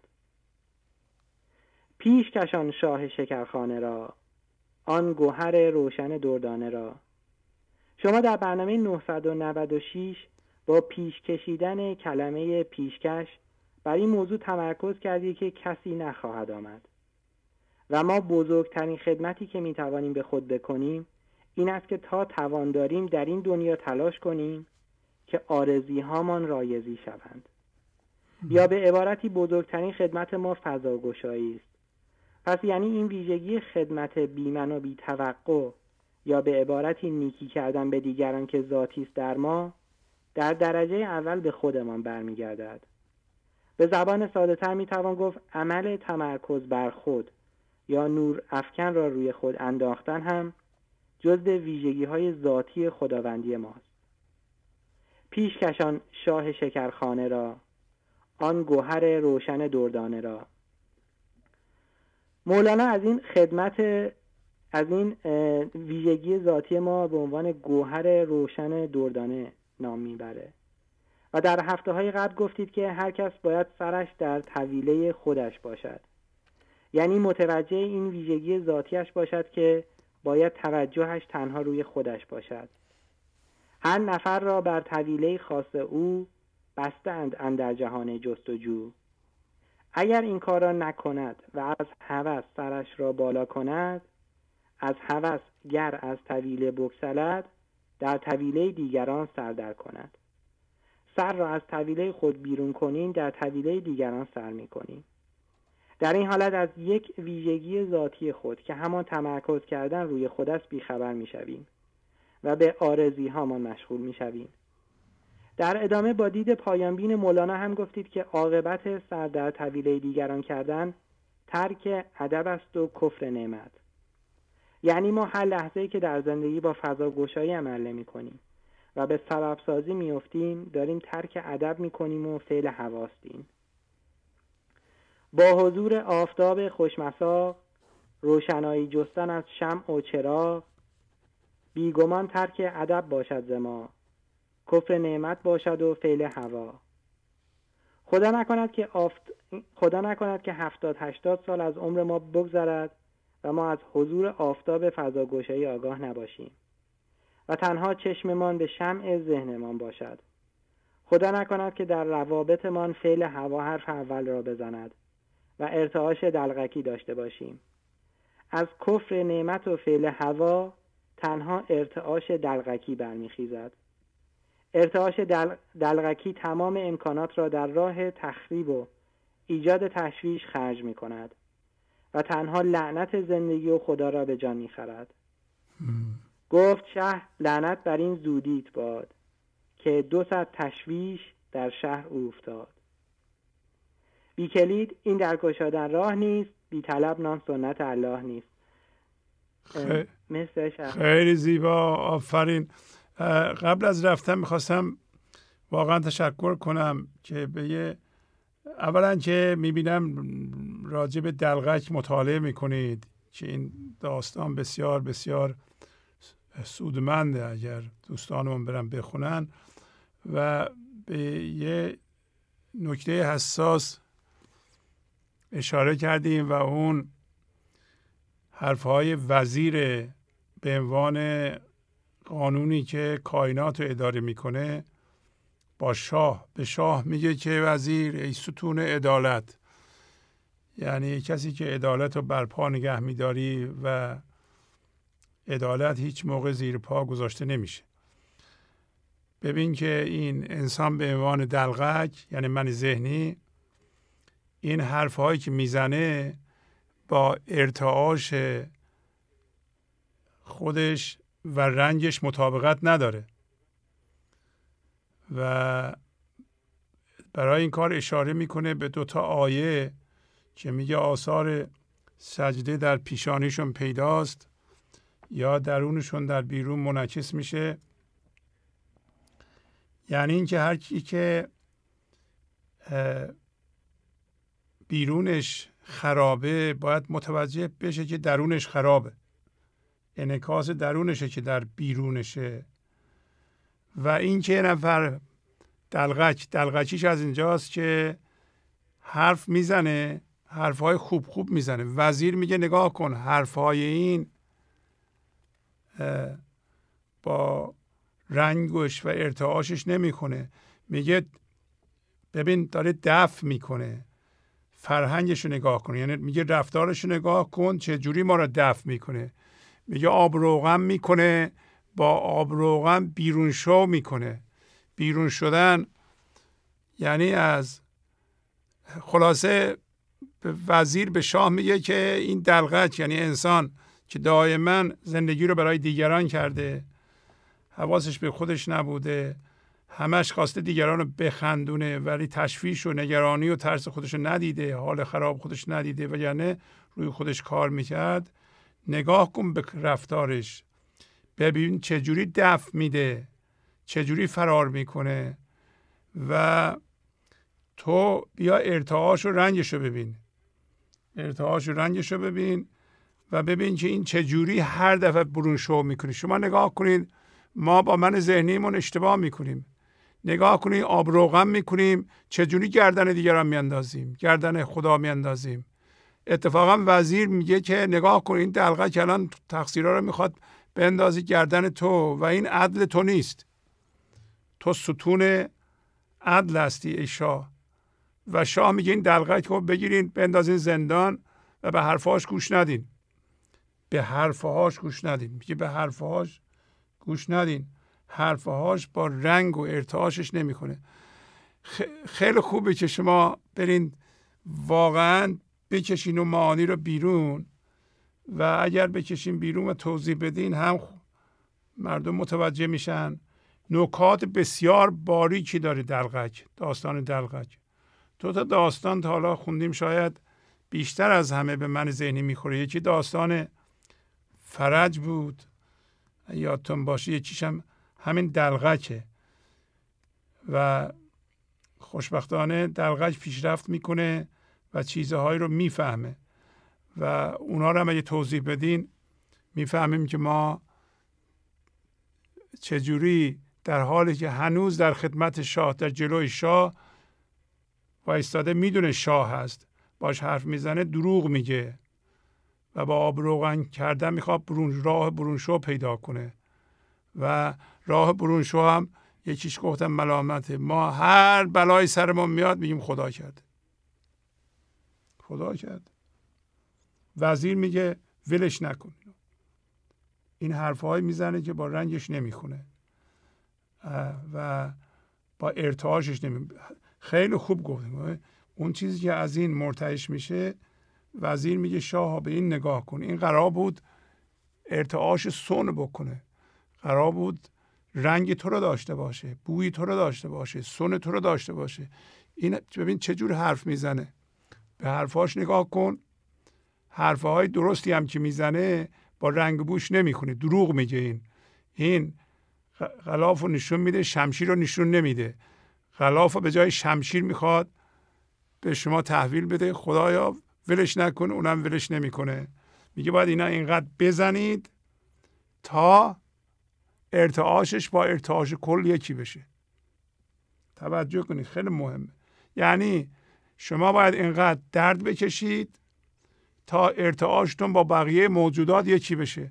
همه، باز هم آیه های قرآن میاره اونجا، میگه همه با قانون خداوند زندگی میکنن غیر از انسان. انسان از این قانون کائنات که خرد کل باید رو اداره کنه با من ذهنیش و منم زدنش جدا شده و هر خطایی هم میکنه گردن خداوند میاندازه. اینو ولش نکنید. اینقدر باید بزنید. این از طریق کتک آدم میشه. باید بزنید تا صداش شبیه طبل کل بشه که ما میزنیم این اصلا نمیفهمه، آهنگ کل بشه. اینا رو دیگه شما خوندید و انشالله میایین دوباره توضیح میدین. خب آقای پویا کاری ندارین دیگه؟ نه من می‌خواستم این 4 تا بیتی که شما همه خوب توضیح دادین اگه اجازه بدید بله بخونید. بله. پس وزیرش گفت ای حق را ستون، بشنو از بنده کمینه یک سخن. دلقک از ده بهر کاری آمده است. رأی او گشت و پشیمانش شده است. زاب و روغن کهنه را نو می کند، او به مسخرگی برون شو می کند. غمد را بنمود و پنهان کرد تیغ، باید افشردن مرو را بی دریغ. پسته را یا جوز را تا نشکنی، نی نماید دل نبتد روغنی. مشنو این دفع وی و فرهنگ او، در نگر در ارتعاش و رنگ او. مرسی آقای شهبازی. عالی ممنونم. خدا حافظ شما. خدا. بفرمایید. سلام جناب شهبازی، مرجانم از استرالیا تماس میگیرم. بله مرجان خانم، خوبین شما؟ خیلی ممنونم قربان، خسته نباشید. خیلی ممنون. یه کمی بلندتر اگه صحبت کنید ممنون میشم. حتما. الان بهتره آقای شهبازی؟ بله الان خوب شد. بله. با اجازهتون پیاممو شروع کنم. بفرمایید. بله ممنونم. آموخته هایم از برنامه 996 گنج حضور، غزل شماره 259. پراکنده مغزی چیست؟ زندگی و اصل من به عنوان امتداد زندگی هوشیاری خالص است. از جنس جمعیت است. جمع و جور است. وقتی شهوت هر همانیدگی مرا به خودش بکشد، یعنی از حالت جمع بودن خارج شده و در آن چیز بیرونی پراکنده شدم. یعنی عقل خداگونه‌ام را روی آن همانیدگی ها تقسیم کردم. اگر این انباشتگی حضور پراکنده شود، باعث رقیق شدن هوشیاری حضورم می شود. اگر غرق در فکرها زندگی می کنم، اگر با هر فکری به هر سوی می روم، اگر ثبات نداشته و مدام فکر و تصمیماتم با هر سوی فکری تغییر می کند، اگر احوالم خلاف همدیگر است، اگر در این چند صباح عمرم که فرصت تبدیل و زنده شدن به خدا را دارم، مدام چشمانم بلغزد و از مسیر خارج شوم، پراکنده مغزم. اگر روی خودم متمرکز نبوده و توجه و حواسم روی دیگران است، یعنی این هوش الهی را بر روی دنیای بیرون پراکنده کردم. یعنی مثل فعل دلقک باعث اتلاف امکاناتم می شوم. از این جهت که با نصیحت و تربیت دیگران، نه دیگران را می توانم درست کنم، نه خودم را. تنها خودم را بدخو کرده و با خالی شدنم از انرژی جمع شده الهی خود را از این امکان حیاتی محروم کردم. تنها راه تغییر دیگران، تغییر ارتعاش خودم و جمع بودن در خود است. با این هوشیاری تیکه پاره شده در جهات نمیتوانم دعا کنم و انتظار داشته باشم که خدا مرا نجات دهد. من با تون فکر کردن و در عین مجال ندادم به خدا نمیتوانم از خدا انتظار داشته باشم که صدایش و پیغامش را به گوشم برساند و به من از خزانه شکر بدهد، چرا که مسئول پیش کشیدن شاه آن شکرخانه تماما خودم هستم.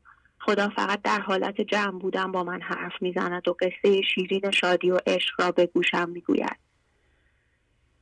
با این همه و با همراهی همه این یاران عشقی مولانا باید بجنبم و خودم را از پراکندگی در همانیدگی ها جمع کنم. راه فوق‌العاده مهم برای جمع شدن از پراکندگی تکرار ابیات مولاناست، درست مانند ذکر تسبیح، به دو دلیل. یکی این که ذکر ابیات مولانا سرعت فکرها را به طور چشمگیری پایین می‌آورد و استمرار در این کار رشته افکار را دو شقه کرده و عملاً ما را به فضای زیرین فکرها که همان خداست متصل می‌کند. و دوم این که از آنجایی که این ابیات از فضای حضور آمدند، ما نیز با تکرار آنها به همان فضا وصل می‌شویم، دیدمان عوض می‌شود و بیدار می‌شویم. آقای شهبازی، باید اقرار کنم که عمل تکرار مداوم ابیات که شما انقدر روی آن تاکید دارید برای من جنبه‌ای از چالشی پویا و اجتهادی گرم است، چرا که ذهن با تمام قوا در مقابل تکرار ابیات مقاومت می‌کند، چرا که این ساحر پنهان آگاه است که در پس این امر چه گشایش عظیمی نهفته است. یاد گرفتم که هر همانیدگی عیب است. از هر همانیدگی که بخواهم لذت بگیرم، زندگی مرا بیشک بیمراد کرده و از آن مایوس می کند. از همان طریق در من درد و غم ایجاد می کند تا فهم کنم که این چیز عیب است، نباید اینجا باشد. چون من به عنوان امتداد زندگی مستقلم، احد و صمد و یگانه و یکتا هستم. آموختم وقتی از یک همانیدگی رهیدم و درک کشیدم، دیگر با همانیدگی دیگری آن را جایگزین نکنم. باید بدانم تا مرکز من همانیده است، رحمت و کمک خدا را نمیتوانم بگیرم. اینجا دعا فایده ندارد. طبق قانون زندگی یا مرکز من جای همانیدگی هاست یا خدا. آموختم که بدن انسان تا آخر عمر به ورزش، همانطور که بدن انسان تا آخر عمر به ورزش نیاز دارد، من نیز تا آخر عمرم باید ورزش معنوی کنم و به طور پویا مرکزم را عدم نگاه دارم. آموختم که برای زنده شدن به حضور هیچ محدودیت سنی وجود ندارد. یک طفل خردسال می تواند به خدا زنده شود. چنانچه کودکان عشق در رنج سنی مختلف نمونه بارز این موضوع هستند. پس کودکانمان را به حساب آورده، آنها را تحت تعلیم مولانا قرار داده و تا می توانیم از آنها بیاموزیم. آقای شهبازی من 5 دقیقم تموم شد. بله. دو مورد ادامه بدیم مرجان خانم. بله ادامه بدیم، تمام کنیم. خیلی ممنونم، ببخشید. ممنونم که یادآوری میکنید. خواهش میکنم، ممنون از شما. من به این جهان آمدم که به عشق زنده شوم و با ارتعاش به زندگی، به کائنات، جمادات و نباتات و انسانهای دیگر کمک کنم که آنها نیز خود را به عنوان زندگی شناسایی کنند. اثر ارتعاش یک انسان زنده به حضور آنقدر قدرتمند است که حتی در یک سنگ یا ستون نیز میتواند نفوذ کرده و آن را از جنس زندگی کند، مانند استون حنانه یا همان ستونی که حضرت رسول ابتدا به هنگام وضع به آن تکیه می‌فرمود و همان ستون بعدها از دوری پیامبر ناله می‌کرد. حال این آموخته به چه کار من می‌آید؟ از این معانی آموختم که مرکز من وقتی جسم است، پس شاید دست کمی از حیوان و نبات و جماد ندارد.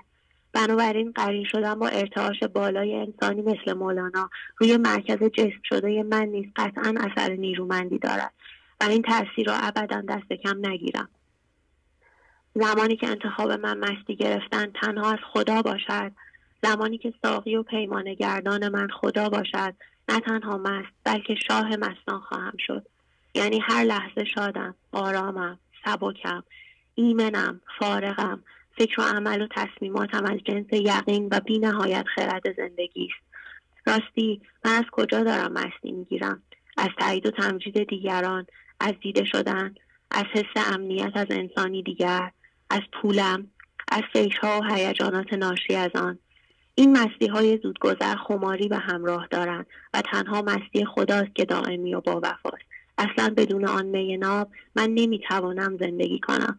خیلی ممنونم جناب شهبازی. خیلی زیبا. آفرین آفرین، عالی عالی. ممنونم. قربان، با اجازت. خداحافظ. خداحافظ. بفرمایید. الو، سلام آقای شهبازی. بله سلام.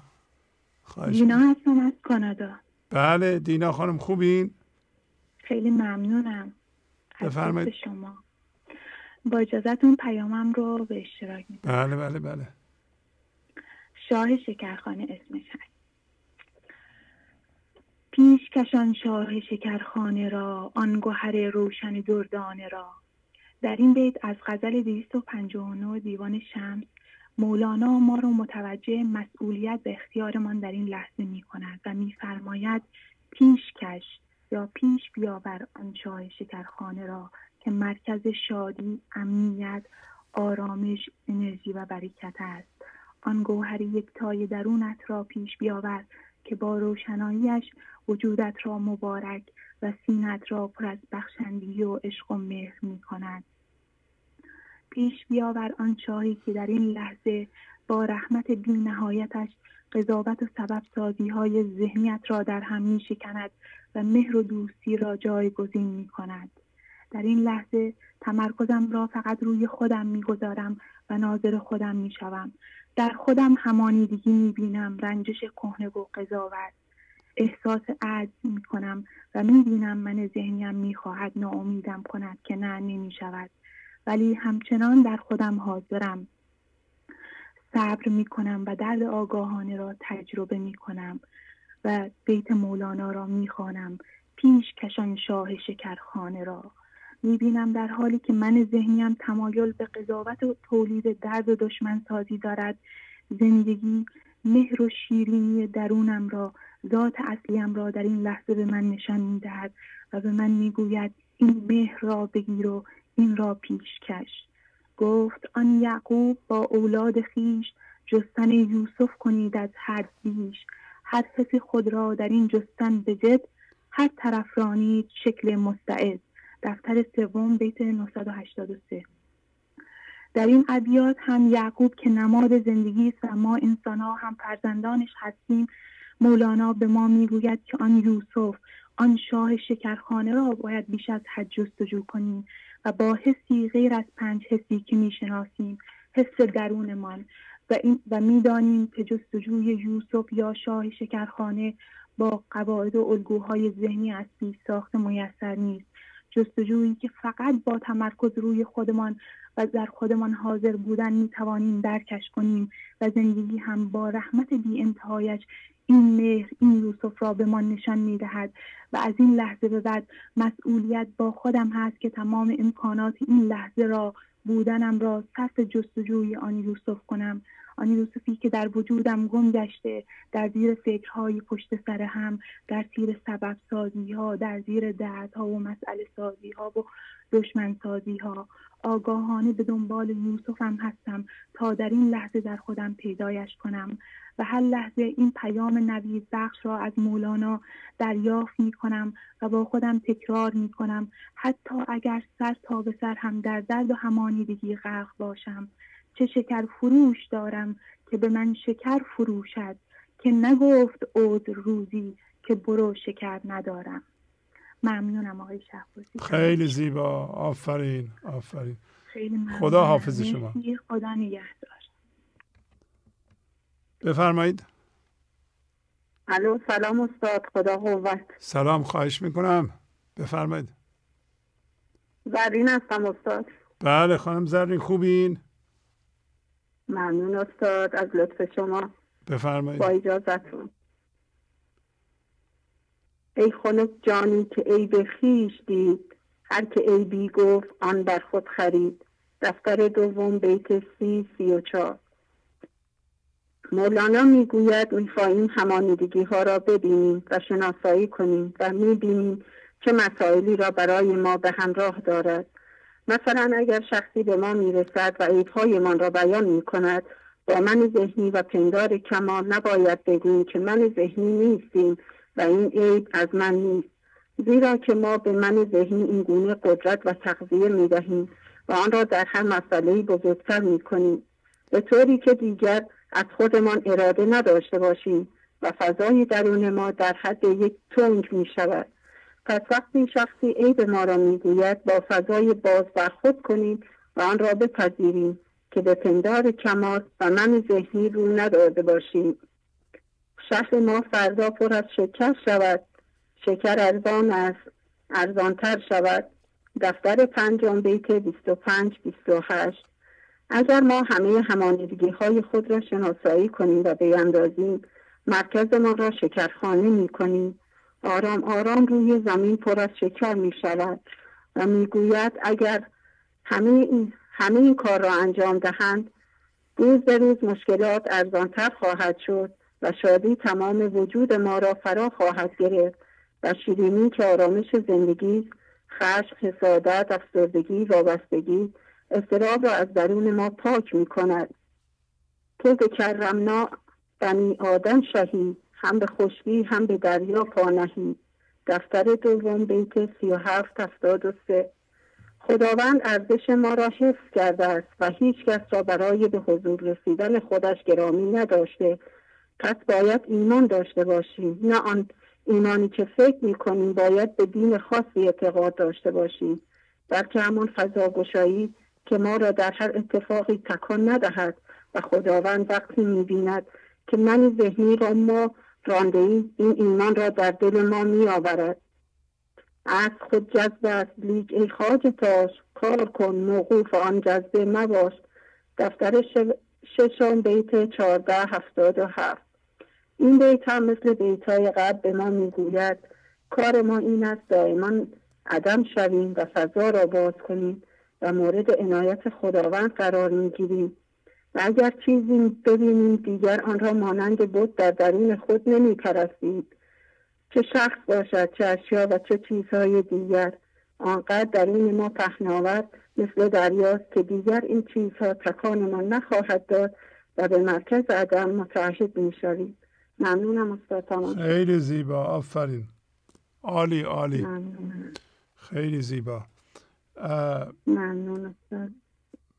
میخواستم یه نکته رو بگم بهش خدمتتون، توضیح بیشتری بدم. شما گفتیم ولی خب برای من ذهنی هر برخوردی، مخصوصا برخورد با انسان‌ها، فرصت دیده شدن، فرصت تایید پندار کمال و ناموسه، ولی بهترین فرصت برای ما در برخورد با دیگران اگر بخوایم راه حضور رو بریم این است که من در برخورد با این انسان چه عیبی از خودم رو دارم کشف میکنم، چه چیزی در من آشکار میشه.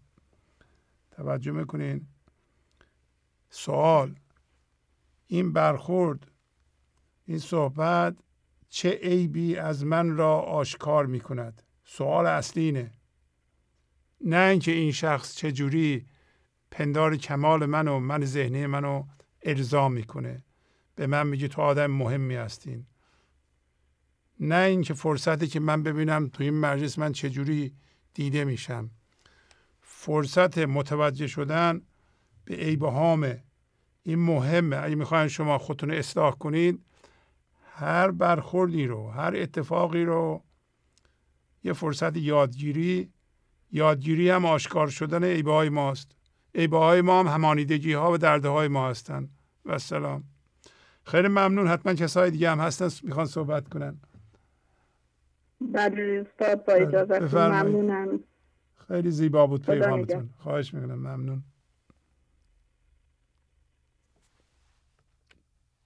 سلام استاد، خدا قوت. بله سلام، خوبین؟ بله استاد، خیلی ممنون. شما خوب هستید؟ منم خوب. بله بفرمایید. یارا هستم، 12 ساله، با اجازت. بله ماشاءالله.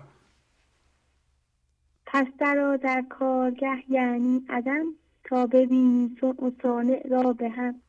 دیوان شمس، غزل شماره 430. میگوید به کارگاه و به عدم بیا، تا کار و کارگر را در آنجا هم ببینی. تو هوشیاری هستی، در ذهن نباید باشی، یعنی هرچه درد داشته باشی باید بیندازی، هرچه هم هویت شدگی داری باید بیندازی، به هرچه که چسبیدی باید رها کنی.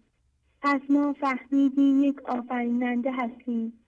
برای آفریدن باید به عدم برویم، باید از ذهن خارج شویم تا بتوانیم آفرینش و آفریننده را با هم ببینیم. یعنی یکی شدن خودت را با خدا ببینیم، یکی شدن خودت را با زندگی در فضای عدم ببینیم. اگر یکی شدن خودت را با خدا ببینی، دیگر به ذهن نمی روی. خواهی دید که آفریننده خودت هستی. الان هم آفریننده همه موانع و همه گرفتاری ها خودمان هستیم. بادام پوک می‌کاریم. عقلمان و پولمان و خردمان و آن چیزهایی که به صورت سنگ روشن کرده ایم، همه را با عقل سنگ آفریده ایم. برای همین است درد سر می‌آفرینیم. بنابراین مرکز را عدم کنیم و کارگاه صنع را به کار بیندازیم. استاد تمام. آفرین آفرین تیارا خانم، عالی عالی. انشالله که به حرفهای شما گوش بدیم ما بزرگترها. شما این مردم 12 سالشونه، ببین چجوری حرف میزنن. پس در کارگه یعنی عدم، تا ببینی صنع و صانع را به هم. یه بار دیگه این بیتو بخونید. پس در کارگه یعنی عدم، تا ببینی صنع و صانع را به هم. آفرین آفرین. خب میخوایم بدین خواهرتونم صحبت کنن؟ بله استاد، با اجازت. ممنونم. خدا نگهدار. خدا حافظ. سلام استاد، خدا قوت. سلام، خوبین شما؟ ممنونم. بله استاد، یک هستم، 9 ساله. 9 ساله، به به. بفرمایید. با اجازه شما. بگرفتی از وفا، گوش کران چرا بر من خسته کرده ای، روز گران چرا در دل من که جای توست، کارگر وفای توست، هر نفسی همی زنی زخم سنان چرا گوهر نوم گوهری برد سبق ز مشتری، جان و جهان همی بری جان و جهان چرا چشمی خزد و کوثری، زاب حیات خوشتری، زاتش حسن تو منم خوش دهان چرا زشت تو جان نهان بود، مخ تو بی نشان بود، در دل من ز بحر تو نقش و نشان چرا چرا گفت که جان جان منم دیدن جان طمع مکن ای بنموده روی تو صورت جان چرا چرا ای تو به نور مستقل وی تو اختران خجل بست تو دلی میان دل زب گرگم از چرا چرا. خیلی زیبا، آفرین. بس دو دلی میان دل. بله. زبر گمان چرا چرا. زبر گمان چرا چرا. آفرین، عالی بود. چیزی دیگه میخوایم بگین؟ نه استاد، ممنون. ممنونم. خدا حافظ شما. خدا نگهدار. گنج حضور، CD و دیویدیوهای گنج حضور بر اساس مثنوی و غزلیات مولانا و غزلیات حافظ برای برخورداری از زنده بودن زندگی این لحظه و حس فضای پذیرش و آرامش نامحدود این لحظه، برای حس شادی، آرامش طبیعی درونی و بروز عشق در شما، برای سلامتی تن، ذهن و لطیف کردن احساس شما، برای خلاص شدن از مسائل زندگی، توهمات ذهنی، بی‌حوصلگی، دلمردگی، بی انرژی بودن و رسیدن به حالت شادی طبیعی، برای شناخت معانی زندگی ساز نوشته‌های مولانا و حافظ در مدت کوتاه. برای سفارش در آمریکا با تلفن 818 970 3345 تماس بگیرید. بله بفرمایید. الو، سلام آقای شهبازی. فرشادم از خوزستان تماس میگیرم. خدا قوت. بله آقای فرشاد، خواهش میکنم بفرمایید. ممنونم. خیلی ممنون، تشکر. آقای شهبازی با اجازهتون این متن نوشتم بخونم. بخونید. بله خواهش میکنم. در داستان دلقک راجع به قانون زندگی و عدالت زندگی صحبت شد. خداوند یا زندگی میگوید ای انسان، این را بدان که من خودم را به صورت خلأ یا عدم در تو جا دادم و 99.99% تو خالی است. حالا من یک قانون دارم که تو باید خوب متوجه بشی و آن را اجرا کنی. باید انجام بدهی. موظف هستی رعایت کنی. اگر رعایت نکنی خطا کرده ای و بدون شک جریمه میشوی. این قانون این است که تو حق نداری چیزی را به جای من در مرکزت قرار بدهی.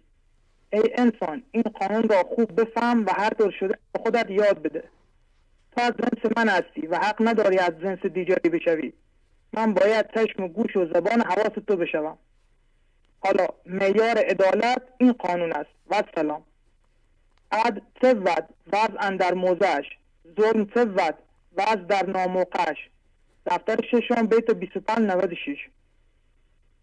عدل چیست؟ قرار دادن هر چیزی در جای مناسب خودش. ظلم چیست؟ قرار دادن هر چیزی در جای نامناسب خودش. یعنی عدل این است که فقط زندگی در مرکز ما باشد و ظلم این است که چیزی را به جای زندگی در مرکز ما قرار دهیم.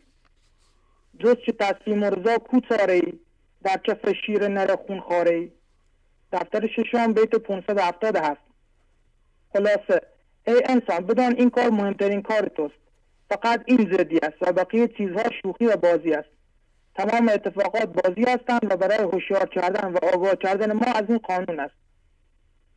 تصور کنید در یک مسیری داریم حرکت میکنیم و یک نفر هم بالای سر ما نشسته که عقل کل است. همین که اشتباه کنیم و مسیر را عوضی برویم، یک پسگردنی به ما میزند. خب این پسگردنی به چه علت است؟ این اتفاقات بدی که برای ما میافتد به چه علت است؟ آیا خدا ظالم است که این اتفاقات را برای ما به وجود می آورد و به ما پسگردنی میزند؟ آیا خدا مقصر است؟ بابا پسگردنی خوردی تا متوجه بشی که از قانون تخطی کردی. برو خدا را شکر کن که خوردی. بیمرادی ها برای اتفاق افتاد چون به جای خدا چیزی را در مرکزت قرار دادی. الان هم به جای این که از خودت بپرسی که من چرا پسگردنی خوردم، این پسگردنی برای من چه پیغامی دارد؟ من چه چیزی را در مرکزم قرار دادم؟ من از چه چیزی زندگی خواستم؟ در برابر چه چیزی مقاومت کردم؟ چه چیزی الان به من هیجان داد؟ چه چیزی مرا بالا و پایین کرد؟ چه چیزی دارد برای من مهم می شود؟ به جای اینکه اینها را بپرسی، رفتی چسبیدی به همان اتفاق و همان پسگردنی و جلوی شکایت میکنی که چرا پسگردنی خوردم و چرا اینقدر پسگردنی محکم بود. بعدش هم میگویی تقصیر خدا بود. یعنی اصلا منظور زندگی را متوجه نیستی. بابا پس گردنی را بسیار شو، ببین باید چه چیزی را از معجزت بیرون کنی. تو میری ازدواج میکنی و بعد از مدتی جدا میشوی، بعدش میگویی تقصیر طرف مقابل است. دوباره میروی ازدواج میکنی و دوباره جدایی پیش میآید. 10 بار دیگر هم وارد رابطه میشوی و باز هم به جدایی و درد ختم میشود. آخر سر میگویی این چه خدایی است که خوبی بنده‌اش را نمیخواهد و اجازه نمیدهد ازدواج ما که یک امر زیبا و عشقی است انجام شود. بابا تو چرا متوجه نیستی؟ تو چقدر وضعیت پرست هستی؟ مشکل از تو یا همسرت نیست. اصلا برای من چه اهمیتی دارد که همسر تو چه کسی هست یا چه اهمیتی دارد که خانواده همسرت چه کسانی هستند؟ مشکل این است که تو قانون را زیر پا گذاشتی و همسرت را معجزت گذاشتی و با او همانیده شدی. اگر باز هم همین درد جدایی پیش می آید. و سلام. غزل شماره 630 مولانا که در برنامه 949 خوانده شد به طور بسیار عالی قانون زندگی را بیان می کند. گردی و پری حارس با تیغ و سپر باشد، چون حکم خدا آید آن زیر و زبر باشد. بر هر چه امید استد که گیرد او دستد، بر شکل عصا آید وان مار دو سر باشد. وان غصه که میگویی آن چاره نکردم دی، هر چاره که پنداری آن نیز غرر باشد. خود کرده شمر آن را ته خیزد از آن سودا، اندر پی صد چون آن 100 دام دگر باشد. آن چاره همی کردم آن مات نمی آمد، آن چاره لنگت را آخر چه اثر باشد. از مات تو قوطی کن یا قوت که او را تو، با او تو شوی تو او، این حسن مفر باشد. نوشته دیگر داستان دلقک. پادشاه به مردم گفت هر کس بتواند در مدت کوتاهی به سمرقند برود و برای من خبر بیاورد به او پاداش بزرگی میدهم. دلقک بلافاصله بعد از شنیدن این خبر با شتاب و سرصدای بسیار زیادی خود را سریع به دربار شاه رساند، به طوری که کل شهر را به هم ریخت و شاه بسیار نگران شد. شاه که بسیار ترسیده بود به دلقک گفت چه شده که این همه غوغا به پا کرده ای؟ دلقک گفت سریع خودم را به اینجا رساندم که بگویم من نمیتوانم به سمرقند بروم. شاه به او گفت که ای لعنت بر این شتاب تو، اگر نمیخوای به سمرقند بروی دیگر چه لزومی دارد که بیای بگویی؟ تو که نمیخوای بروی دیگر این همه آشوب و سرصدا برای چه است؟ بگذار آن کسی که حرفی برای گفتن دارد حرف بزند، نه تو. بگذار مولانا حرف بزند که حرفی واسه گفتن داره، نه تو که زندگی خودت و خانوادت را و همه را خراب کردی و از من میدانم پایین نمیایی. از این داستان نتیجه میگیریم که انسان منزنی فقط سر صدا و ادعای تو خالی است. یک نفر که قدرت و مقام بالایی در این جهان دارد و منزنی بزرگی هم دارد میآید یک حرفی میزند و کل جهان شروع میکنند در مورد صحبتهای او حرف زدن و میلیون ها واکنش به حرفهای او داده می شود، در حالی که حقیقت این است که حرفهای آن شخص مثل حرفهای همین دلقک است و این معنی را می دهد که غلغل و تاق و ترنب و گیردار که نمی بینم مرا معذور دار. یعنی من نمی بینم، از لحاظ دید زندگی کورم، مرا جدی نگیری. گفت شاه لعنت بر این زودیت باد که 200 تشویش در شهر افتاد. از برای این قدر ای خام ریش آتش افگندی در این مرد و حشیش.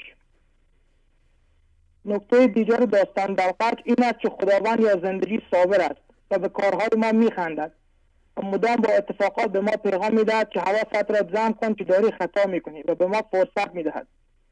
اما حس طمع ما و زیاده‌روی در همانیده شدن و زندگی خواستن از همانیدگی ها باعث می شود که ما از بیمرادی های کوچک عبرت نگیریم و در نتیجه منجر به جریمه شدن ما و از دست دادن امکاناتمان می شود. چون تو وردی ترک کردی در روش، بر تو قبضی آید از رنج و تبش. آن ادب کردن بود یعنی مکن هیچ تعویلی از آن عهد کهن. پیش از آن چون قبض زنجیری شود، این که دلگیری پاجوری شود، رنج معقولت شود محسوس پاش، تا نگیری این اشارت را بلاش. دفتر سوم ابیات 349 تا 352. شهبازی ببخشید پندقم رد شد، شرمنده. عالی عالی عالی، خواهش میکنم. ممنون. تمام شد صحبتتون؟ بله. عالی عالی، ممنونم آقا فرشاد. خداحافظ. خداحافظ. خسته نباش. خدا. بفرمایید. الو، با سلام و عرض ادب و احترام خدمت استاد نازنین. خدا قوت استاد جان. خواهش میکنم. ممنونم. بفرمایید.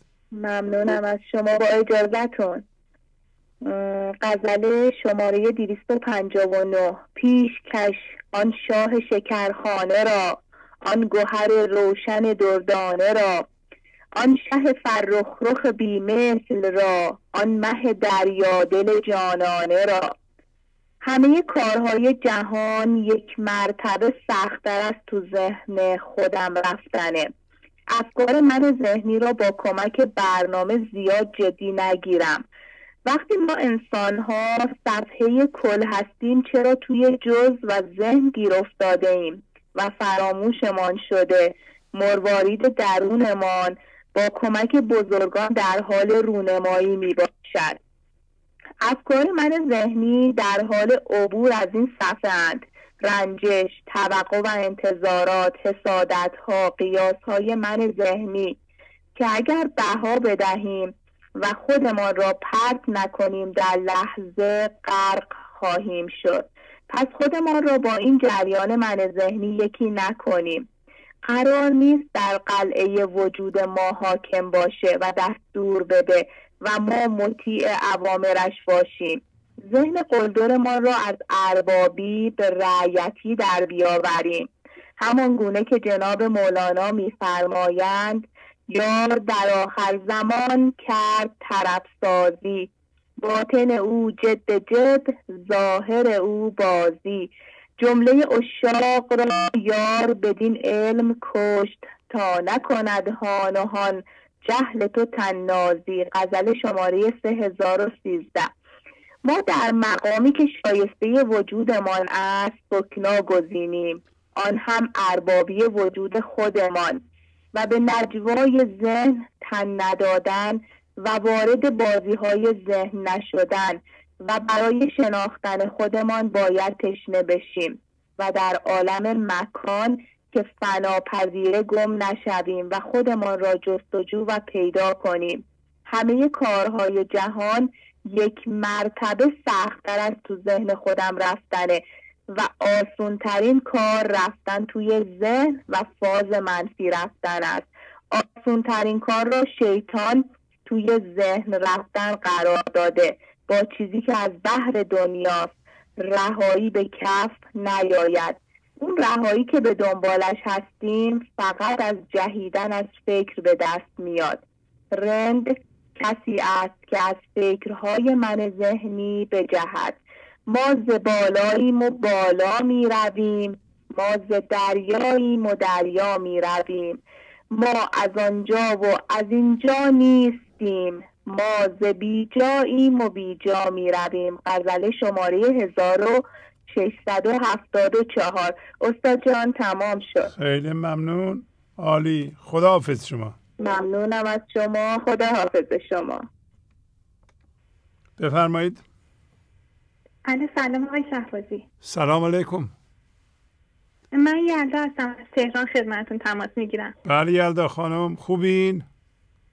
ممنون. شما خوب هستید؟ منم خوب. بفرمایید. بله خدا رو شکر. با اجازهتون. خواهش میکنم.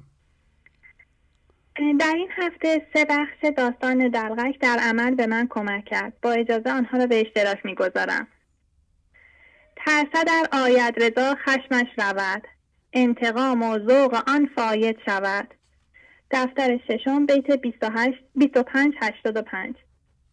این بیت میگوید من ذهنی میترسد اگر فضا را باز کند، اگر صبر داشته باشد این هیجانی که اکنون بالا آمده از بین برود و دیگر نتواند بر اساس این هیجان فکر و عمل کند و درد ایجاد کند. من ذهنی به خاطر ناموس و درد و پندار کمال مثل یک ماشینی است که بار شیشه حمل کند.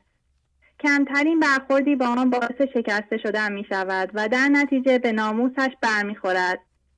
اگر ما آگاه نباشیم که ما این من ذهنی نیستیم می رنجیم و می خواهیم از این آبروی مصنوعی دفاع کنیم. من از وقتی با آموزه های این برنامه یاد گرفتم که این نفس از جنس شیطان است و دشمن من است، در عمل واکنشی نشان نمیدهم. اما کمتر روی قضاوت‌هایی که در لحظه رنجش شکل می‌گرفت حساسیت به خرج می‌دادم.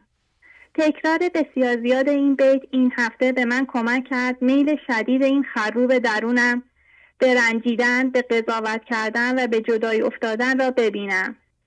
چیز دیگری که این هفته خیلی جلوی نظر من بود سیران درشت بود که زده دلغک به سیران درشت، چند اسبی تازی اندر راه کشت. دفتر ششم بیت 25-19. این بیت میگوید از حرکت سریع و خشن دلغک و شیوه اسب راندنش چند اسب تازی در راه کشته شد. سیران درشت یعنی حرکت درشت و ناهموار و نشانه فکر و عمل با من ذهنی است. عمل با شتاب، با ایجاد مانع، مسئله، دشمن و درد و در نتیجه از بین رفتن امکانات همه سیران درشت است. من سیران درشت را در خودم دیدم که چطور برای رسیدن به یک هدف مادی فرصت بودن در این لحظه را از دست می دهم. از روابطم غافل می شوم. از سایر ابعاد وجودیم مثل بدنم غافل می شوم. حتی سیران درشت را در ورزشم می بینم که چطور برای رسیدن به حرکت خاص یا اندامی خاص لذت ورزش و صبر و توکل به قانون کنفکان را از دست می دهم. اینقدر گاهی ورزش را سخت می کنم که دیگر دلم نمی خواهد ورزش کنم. من سیران درشت را در پدر و مادرهایی که با من ذهنی بچه بزرگ می کنن می بینم.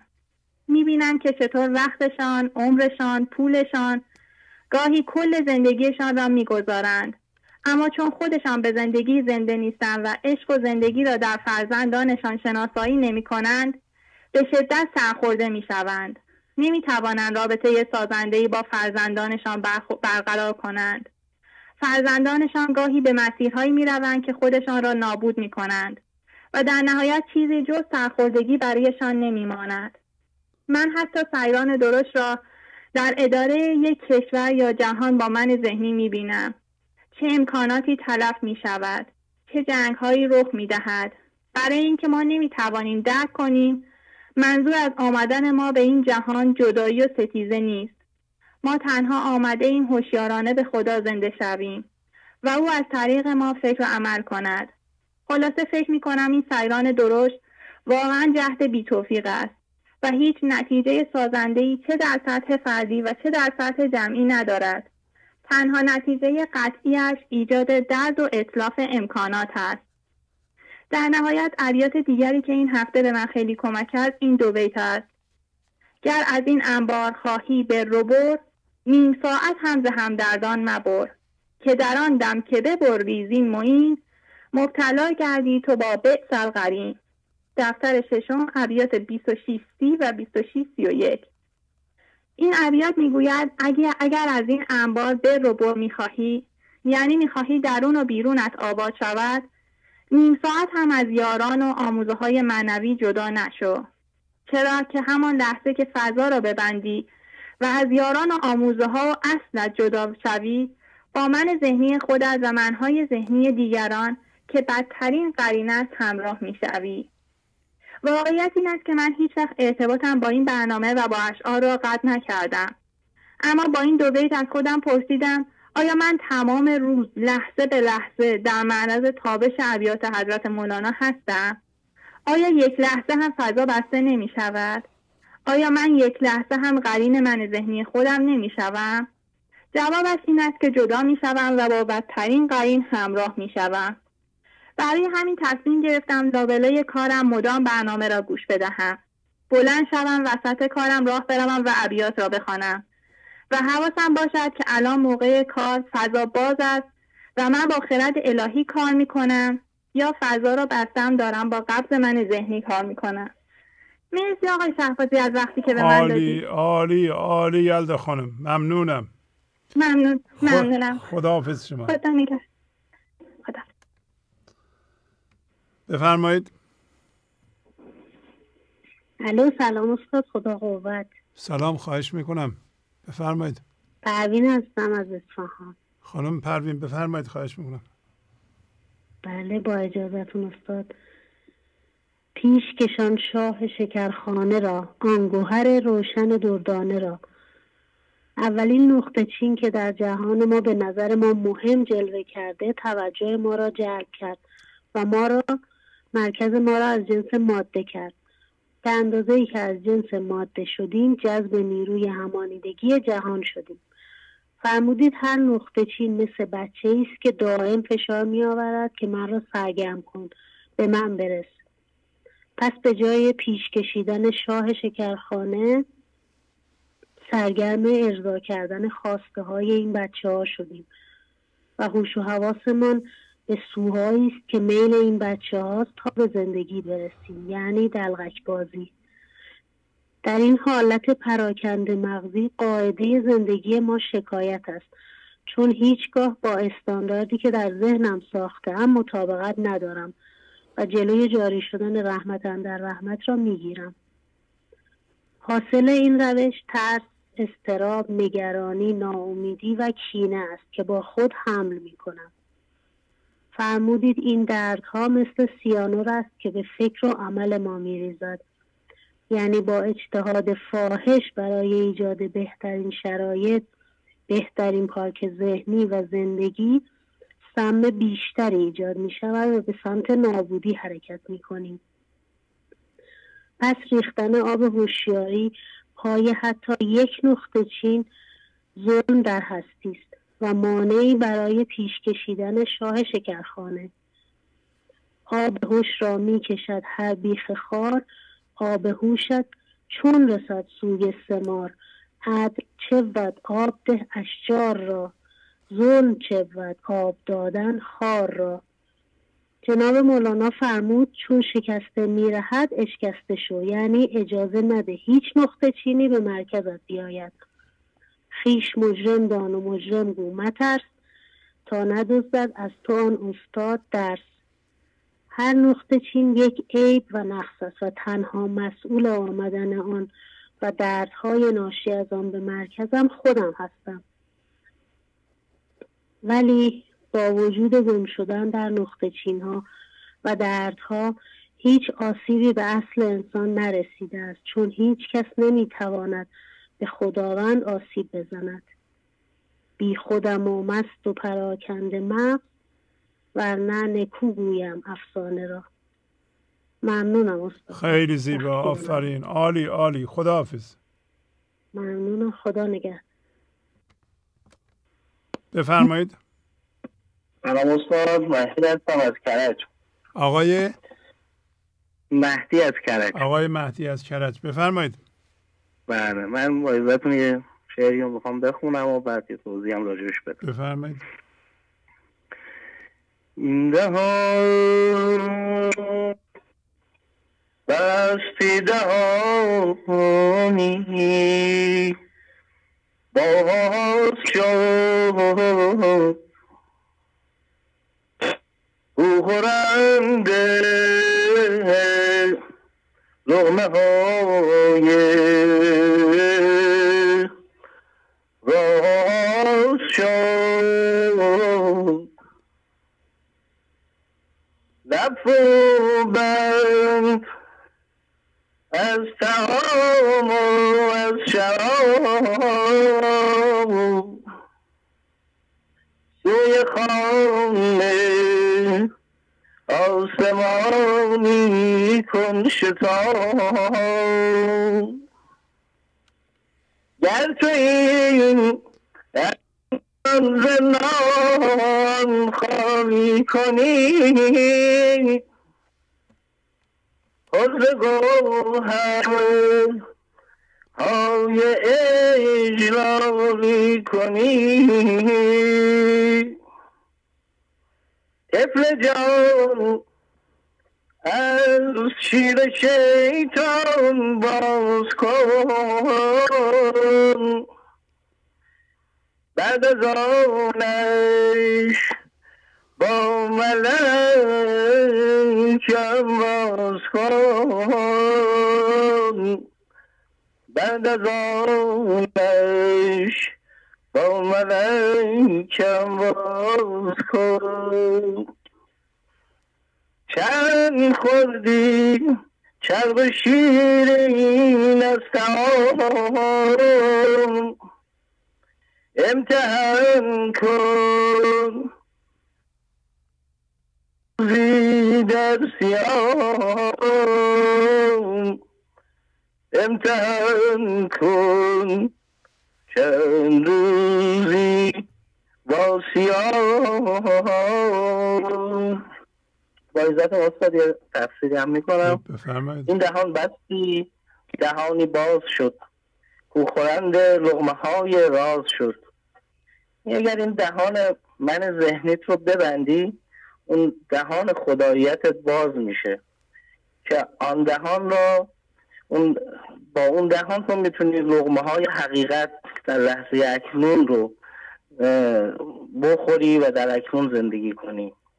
لب فروبند از طعام و از شراب، یعنی جان خودت رو از همانیدگی ها و دردها رها کن و آزاد کن، سوی خوان آسمانی کن شتاب و به سوی یگانگی با خداییت برگرد.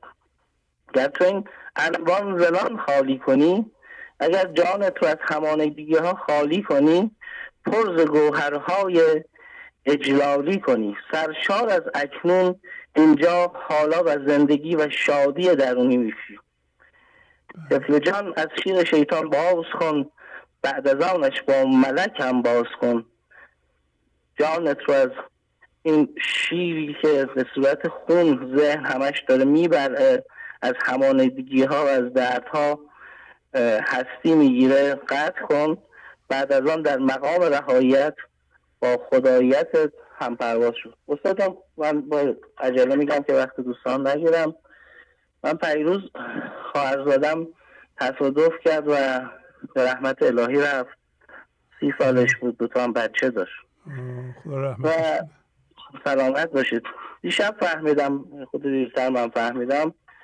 بعد به خودم که نگاه کردم و حالا امروز رفتیم برای خاک سپاری، 2 روز با تأخیر خاک سپاری داشتم، دیدم که مثلا همه داشتن تو سرشون میزدن، خاکو میریختن و خب من آدم ها رو بغل میکردم، در لحظه اکنون رو حس میکردم، گریه هاشون رو و اون جانی که در واقع این جسمش رو رها کرده بودم نگاه میکردم.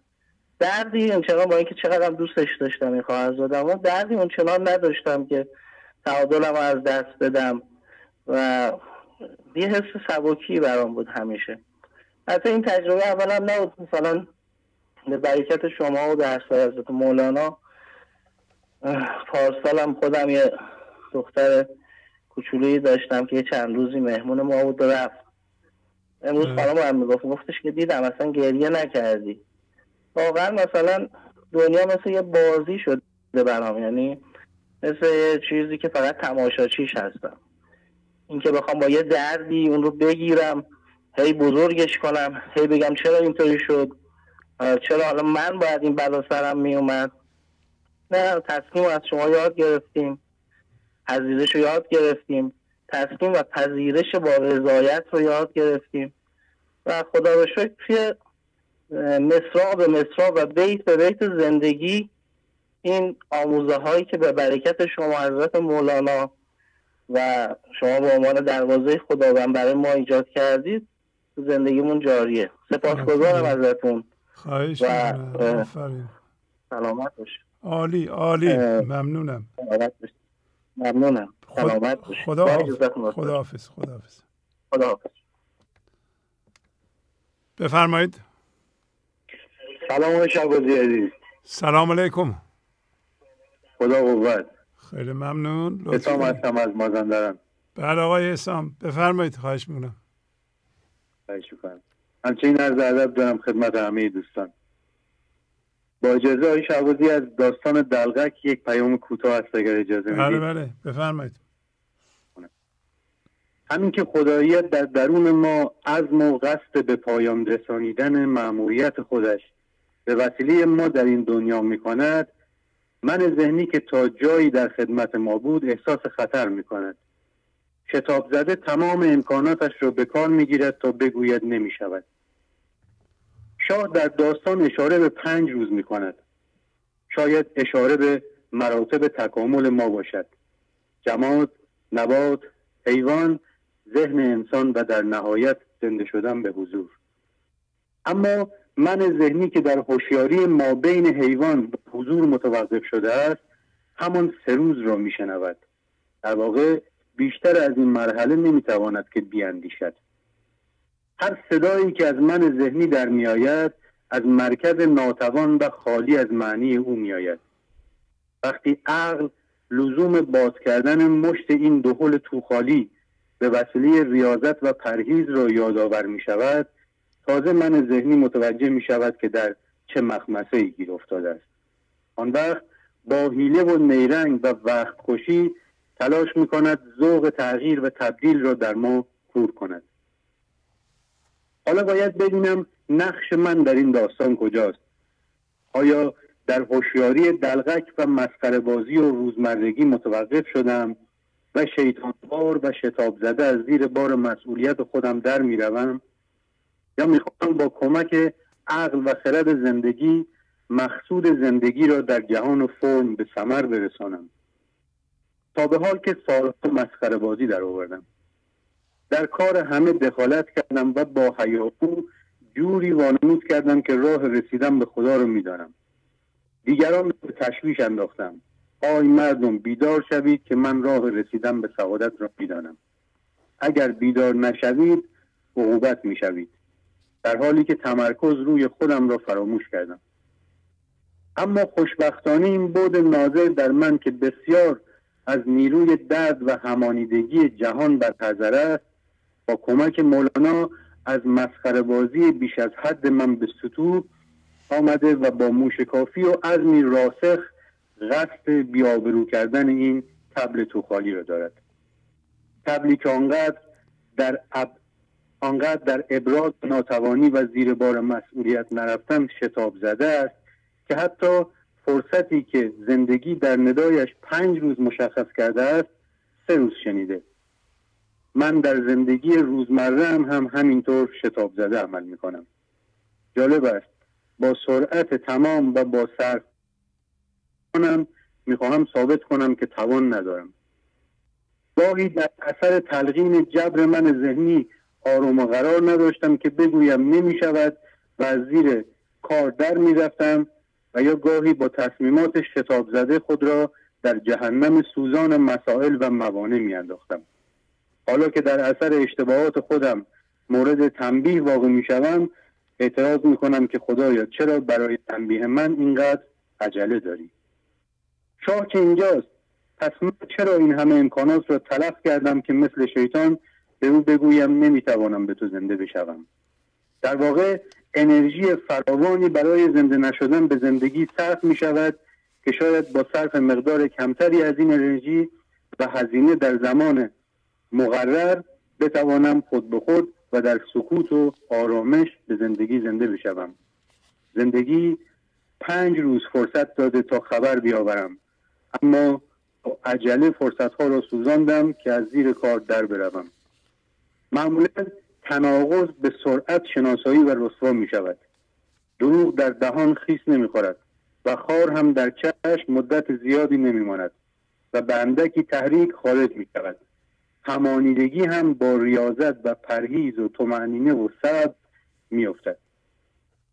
همین ها شهبازی دیگه. عالی عالی عالی، ممنونم. زنده باشی. خداحافظی میکنم. خدا نگهدارتون باشه. خداحافظ. بفرمایید. سلام استاد، خدا قوت. بله سلام، خواهش میکنم. خیلی ممنون. آیده هستم. بله آیده خانم، خوبین؟ بله استاد، خیلی ممنونم به لطف شما. ممنون از این ویدیوهای جدید، خیلی زیبا، خیلی هم مورد توجه. ممنون از شما، وظیفه است. خواهش میکنم، زحمت میکشین. ممنونم استاد. این چه حرفیه؟ وظیفه است. خواهش میکنم. آفرین. بفرمایید. با اجازتون. با حضور آفتاب با کمال، رهنمایی جستن از شمع و زبال.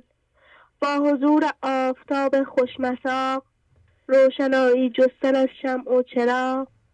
بیگمان ترک ادب باشد ز ما، کفر نعمت باشد و فعل هوا. دفتر ششم ابیات 3389 تا 3391. ما اگر بالای جو زمین برویم آفتاب همیشه میتابد و هیچ طلوع و غروبی ندارد، ولی چون ما روی زمین هستیم و این زمین میچرخد ما طلوع و غروب را تجربه میکنیم. آفتاب زندگی با بی نهایت نور همیشه در حال تابیدن است، ولی ما آمدیم در ذهن یک شمع روشن کرده ایم و این شمع هی دود می کند و ما هی سرش را می چینیم و مدام حواسمان به این شمع است که آیا شمع روشن است یا روشن نیست. مدام این شمع دود می دهد. ما در ذهن این شمع پر از دود و درد را روشن کرده ایم، غافل از اینکه آفتابی وجود دارد که نه نورش کم می شود و نه از بین می رود و نه صدمه می بیند. آیا این شایسته ماست که وقتی یک آفتاب خوشمساق و خوشرفتار رو با کمال داریم سراغ یک شمع پر دود ذهنی برویم؟ این آفتاب همیشه روشن است و می درخشد و نیاز نیست که ما در آن نفت بریزیم که درست کار کند یا اینکه مدام آن را ترمیم کنیم و مواظبش باشیم که نکند نورش کم شود. ما در ذهن همین کار را می کنیم و مدام در حال ترمیم و جایگزینی همانیدگی هایمان هستیم. درخشش خداوند در مرکز ما آفتاب با کمال و خوشرفتاری است که همیشه می درخشد. فقط کافی است که ما از غروب و طلوع ذهنیمان خارج شویم و بالای جو ذهن برویم. بالای جو ذهن بودن یعنی ناظر ذهن بودن رابطه مستقیمی با شادی ما دارد. چرا ما شادی بی سبب را تجربه نمی کنیم؟ چون درگیر شب و روز ذهنی شده ایم و شادی را از چیزهای ذهنی می خواهیم. در نتیجه به غم دچار می شویم. این دو قطب شب و روز ذهن هیچ کدامش به نفع ما نیست. جناب مولانا می گوید شادی ذهنی ماه دی یا ماه سرما و زمستان درد است، ولی شادی بی سبب که ما از مرکز عدم میگیریم بهار ماست. شاد از وی شو مشو از غیر وی، او بهار است و دگرها ماه دی. هرچه غیر اوست استدراج توست، گرچه تخت و ملک توست و تاج توست. دفتر سوم بیت 507 و 508. در واقع ما اگر از ذهن خارج شویم دیگر برای ما اهمیتی ندارد که چه اتفاقی افتاده است و چه چیزی کم و زیاد شده است، چون آنجا همیشه خورشید خوشرفتار زندگی میتابد و ما همیشه شاد هستیم. شادی و آرامش حالت طبیعی ماست و غم و درد و استرس و هیجان‌های نظیر آن حالت‌های غیر طبیعی و مخرب هستند. این اتفاقاتی که زندگی به وجود می‌آورد می‌خواهد ما را از این سبب‌های ذهنی که با آن شاد و غمگین می‌شویم جدا کند و شادی و آرامش بی سبب خودش را به ما بدهد. زندگی مدام می‌خواهد که ما توجه ما را از این شمع پردود و درد من ذهنی برداریم و به آفتاب زیبای خداییت توجه کنیم و از این آفتاب استفاده کنیم. خیلی ممنونم استاد. خیلی زیبا. همینو یه ویدیو بکنید. عالی عالی. چشم استاد حتما. کسی دیگه هم هست صحبت کنه؟ استاد با اجازهتون مادرم هم هستن. بله لطف کنید صحبت کنه. خیلی ممنون. خداحافظ. خداحافظ. سلام استاد. بله سلام، خوبین؟ ممنونم، خدا قوت. میبینین دخترتون چقدر خردمندانه صحبت میکنن؟ تحسین نمی کنید دخترتونو؟ بله خیلی عالی. بله پس امکان داره که یه دختر خانم 18 ساله اینطور خردمندانه با کار روی خود با مولانا صحبت کنند. بله با حضرت مولانا. برنامه عالی شما دوستان عزیز، این پیشرفت‌ها غیر ممکن نیست. و مادری مثل شما که توجه کردین، توجه شما بوده، توجه جدی شما بوده که دخترتون رو کشید به این طرف. خیلی مهمه که پدر مادرها بدونن به هر چیزی که به طور جدی توجه میکنند اونه که میکشه. بله اگر قطع شد بفرمایید. الو سلام استاد. بله فرزانه هستم. بله سلام، خوبین فرزانه خانم؟ ممنونم، خیلی ممنونم استاد. با اجازهتون مطلبی آمده بله بله بفرمایید، خواهش میکنم. ذکر آرد فکر را در اهتزاز، ذکر را خورشید این افسرده ساز. دفتر ششم بیت 1476. جنس ما انسان ها پویا و فعال می باشد که این پویایی و فعال بودن شادی و جنبش و حرکت را در ما انسان ها ایجاد می کند. و حالا چه می شود که ما احساس منجمد شدن، افسردگی و بی حرکتی پیدا کردیم. ما با همانیده شدن، با عاشق چیزها شدن محدود به این تن شده ایم و در همین جا مرده ایم و دیگر چیزی بیرون از این محدودیت به چشم ما نمی آید. کار ذهن بدون ناظر، ذهنی که نور هوشیاری به آن نمیتابد، همین ایجاد دردهای گوناگون و پراکنده در ما می باشد.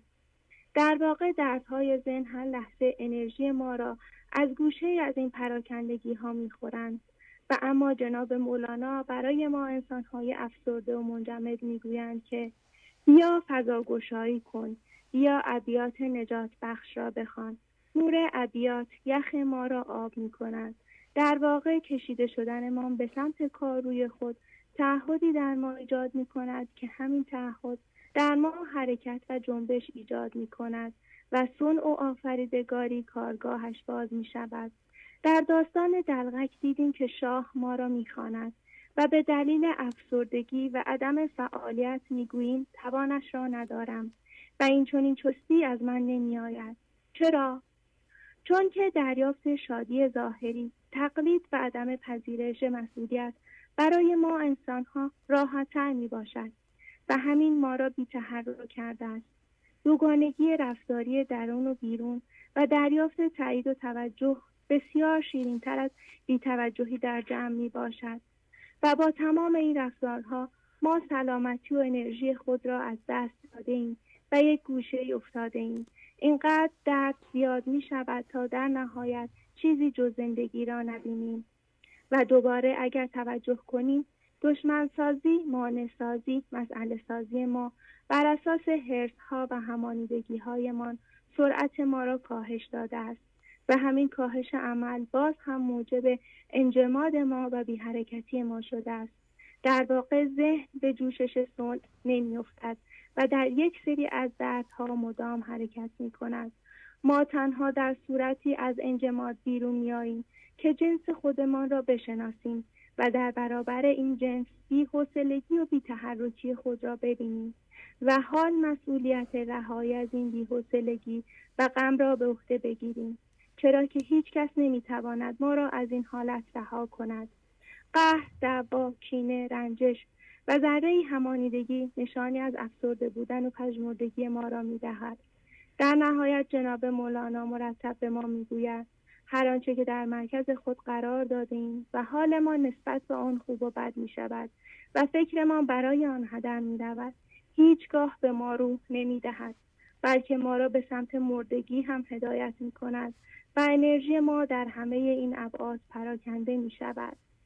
هر که را افسرده دیدی عاشق کار خود است. من گرن در کار خویش و بنگرن در کار من. غزل 194. خیلی ممنونم استاد. عالی عالی. ممنونم. عالی. ویدیو کنید خانم فرزانه. ممنونم. عالی عالی. خداحافظ. خداحافظ. بفرمایید. سلام استاد. بله سلام، خواهش میکنم. وقتتون بخیر. الناز هستم از آلمان تماس میگیرم خدمت. بله بله بله بفرمایید. خوبین الناز خانم؟ چه عجب. من هفته زنگ میزنم خود مزاحم شما همه میشن. ببخشید. خواهش میکنم. بفرمایید. با اجازتون یه برداشت داستان دلغک میگم. بله. سید ترمک آنجا شاه بود، مسخره او دلغک آگاه بود. داشت کاری در سمرقند او مهم، جست و لاغی تا شود او مستتم. زد منادی هر که اندر 5 روز، آردم زانجا خبر بدهم کنوز. دلغک اندر ده بود و آن را شنید، برنشست و تا به ترمک می‌دوید.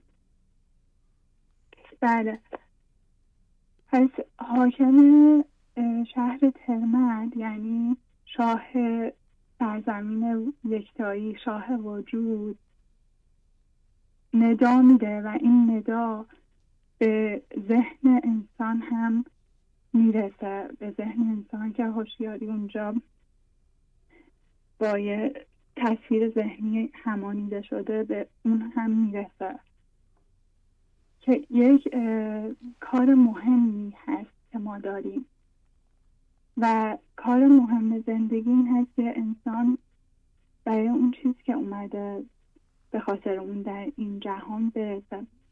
ولی دلغک که اینو میشنوه، یعنی انسان در اون حالتی که با تصویر ذهنش همانیده است، وقتی اینو میشنوه دقیقا شروع میکنه به مسیر برعکس اون جایی که شاه میخواد انسان بره حرکت میکنه. وقتی دلغک شاه در فضای محدود ذهن همانده بود، ندای شاه را برای رفتن به سمرقند و آوردن خبر از آنجا شنید. پس برای ملاقات با شاه وقت بی‌هنگام و راه بیرهی را در پیش گرفت.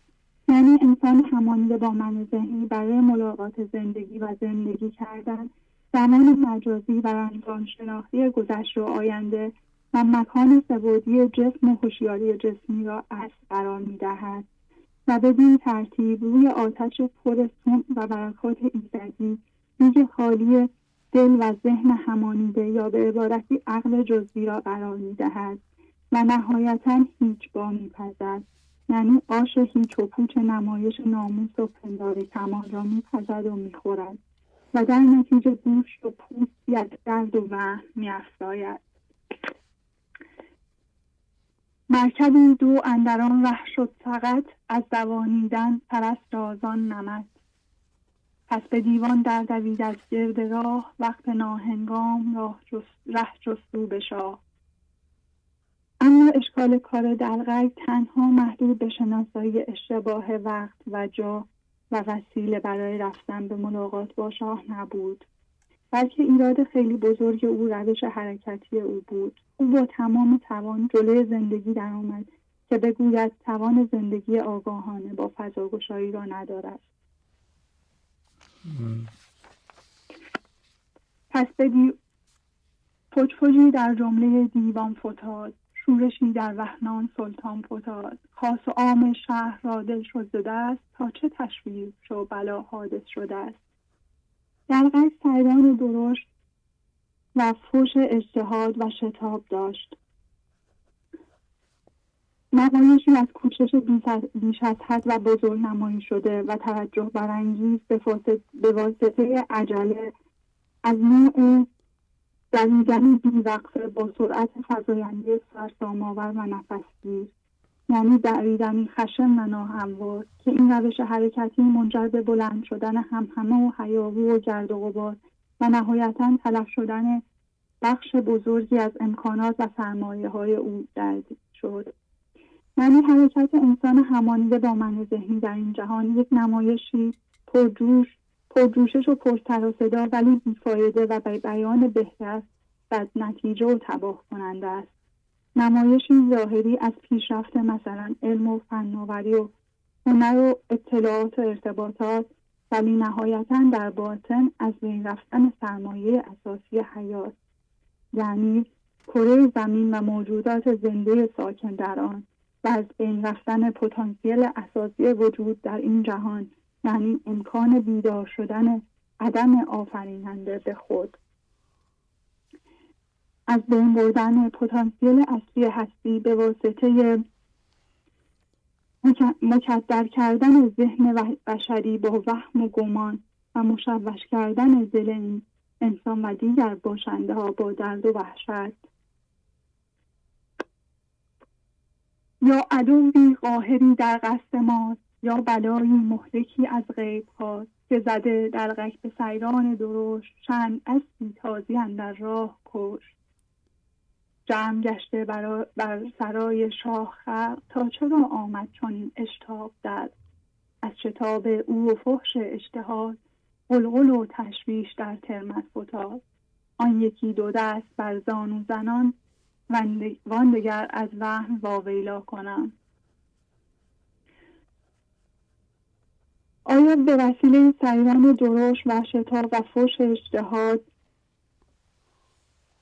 در وقت بیهنگام و راه بیرهی با دیگ توحید انسان دشمن سرسخت خود نشده و بلایی مهلک را علیه خویش و تمامی باشندگان بر نمی انگیزاند، در حالی که آن دشمنی را به دیگران یا خدا و شانس و اقبال نسبت می دهد؟ آیا تلاش بیش از حد بشر برای ترتیب دادن نمایشی برای بهتر و بزرگتر دیده شدن در انواع اجتماعات، از روابط بین دو نفر گرفته تا شبکه‌های اجتماعی مجازی، محافل سیاسی بین المللی، پشت اجتهاد تباه کننده نیست؟ استاد فکر کنم 5 دقیقه شده زنگ زدن. چقدر مونده؟ یه مقدار هست، همینقدر بیشتر کنم. 1 دقیقه هم بخونید چون خط خیلی شلوغه. بله، بقیه رو به صورت نوشته به پیغام‌های معنوی ببریم. بله، ممنونم.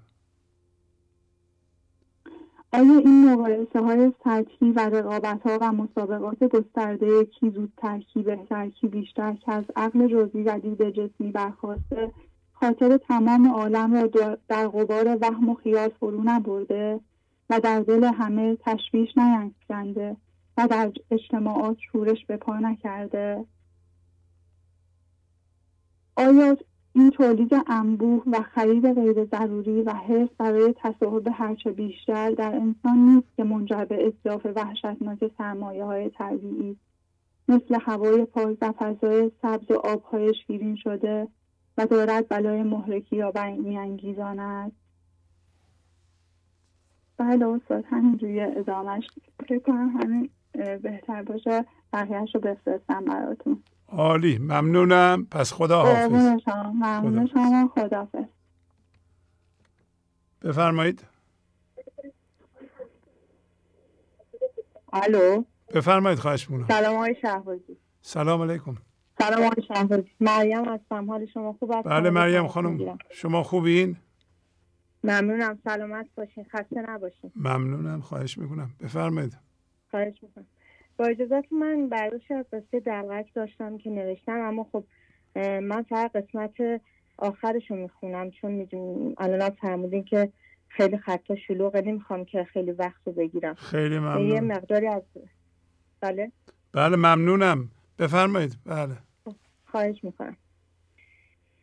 مولانا سناریویی را طراحی کرده است که در آن شاه که نماد زندگی است در شهر اعلام میکنه که چه کسی میتونه از سمرقند فضای یکتاییش برای من خبر بیاره. دلقک که نماد ما انسان هاست و که با اعمالمون شاه رو میخندونیم و آگاه به پیمان الست هستیم.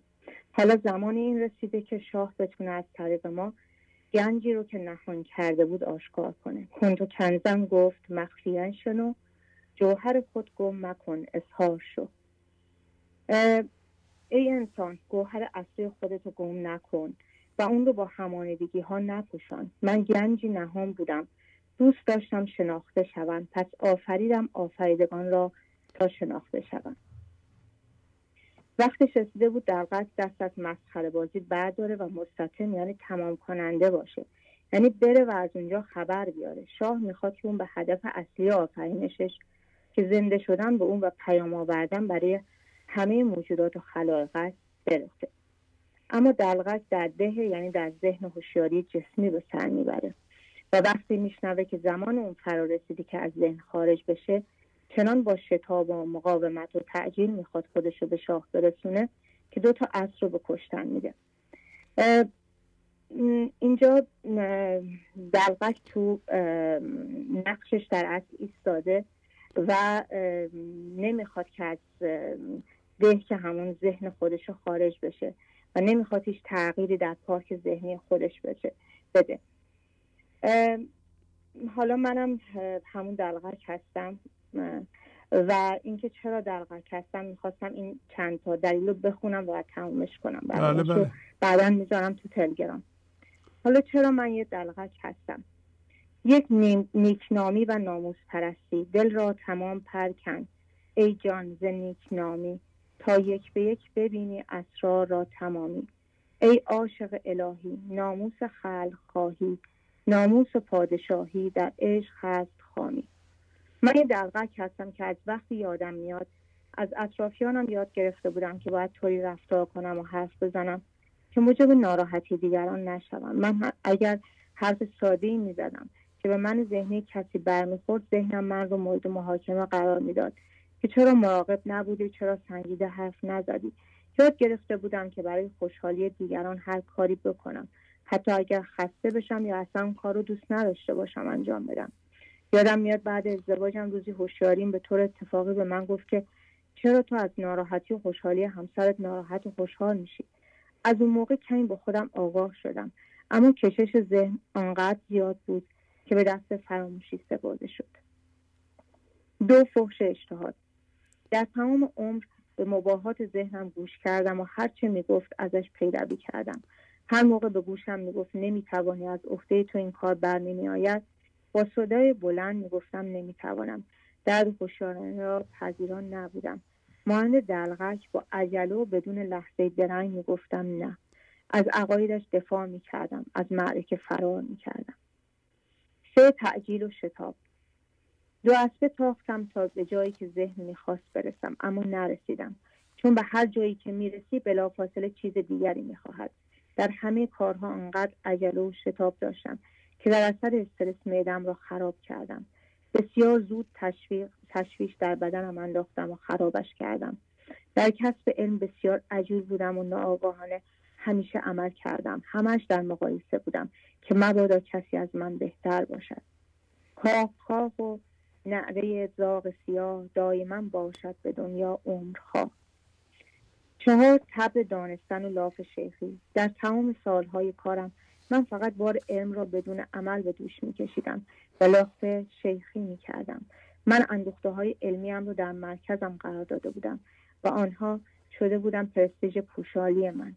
خامریشی من به حدی بود که زمانهایی رو که باید در کنار فرزندانم باشم و با آنها وقت بگذرانم و شکرگزار شاه باشم، به خاطر دادن گوهرهای گرانبها شکرگزار شاه باشم به خاطر دادن این گوهرهای گرانبها صرف مطالعات و تحقیقات اضافه و بدون تحصیل برای ارتقاء کارم می‌کردم. 5. داشتن تب و خشم عارضی. من دلقکی بودم که در طول سالها به خاطر نامرادی‌هایی که زندگی برایم پیش آورده بود تا من را به سمرقند برساند و من هر دفعه با صدای بلند گفته بودم نه نمیتوانم، از عهده من خارج است، دچار خشم، غضب، حقارت، رنجش شده بودم و آنها را در زیر امتیازهایی که زندگی به من داده بود قایم کرده بودم. حالا که فکرش را میکنم چقدر زندگی با من راه آمده. من خیلی اشتباه داشتم. نمیگویم کتک نخوردم، کتک میخوردم، اما رحمت هم برایم بعد هر کتک میفرستاد. 6. من بی‌ادب بودم.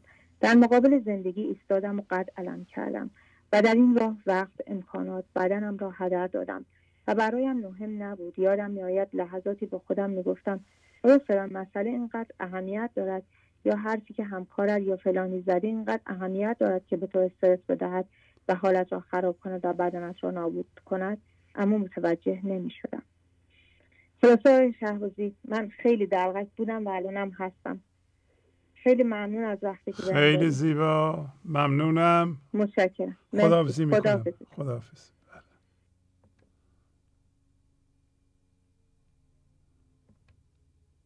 بفرمایید. سلام شهبازی عزیز، نیما هستم از کانادا. خدا قوت. آقای نیما چه عجب، خواهش میکنم بفرمایید.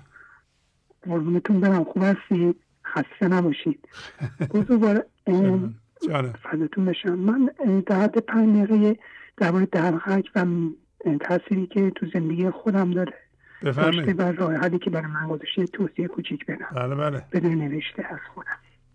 اولش که شما خودتون بارها فرمودید که مولانا داستان این مثنوی رو که میگه از بالا داره نگاه میکنه، یعنی همه چی رو میبینه و یک عناصر داستان رو بر اساس یک تحریک خودش طرح زندگی اون قسمت سوم داره میچینه و فرمودید که وقتی که برنامه تمام میشه خودتون برید این داستان ها رو بخونید. دلیلش اینه که شما وقتی دارید توضیح میدید بیت به بیت میدید و یک حالت خطی رو در اثر پیش میگیرید.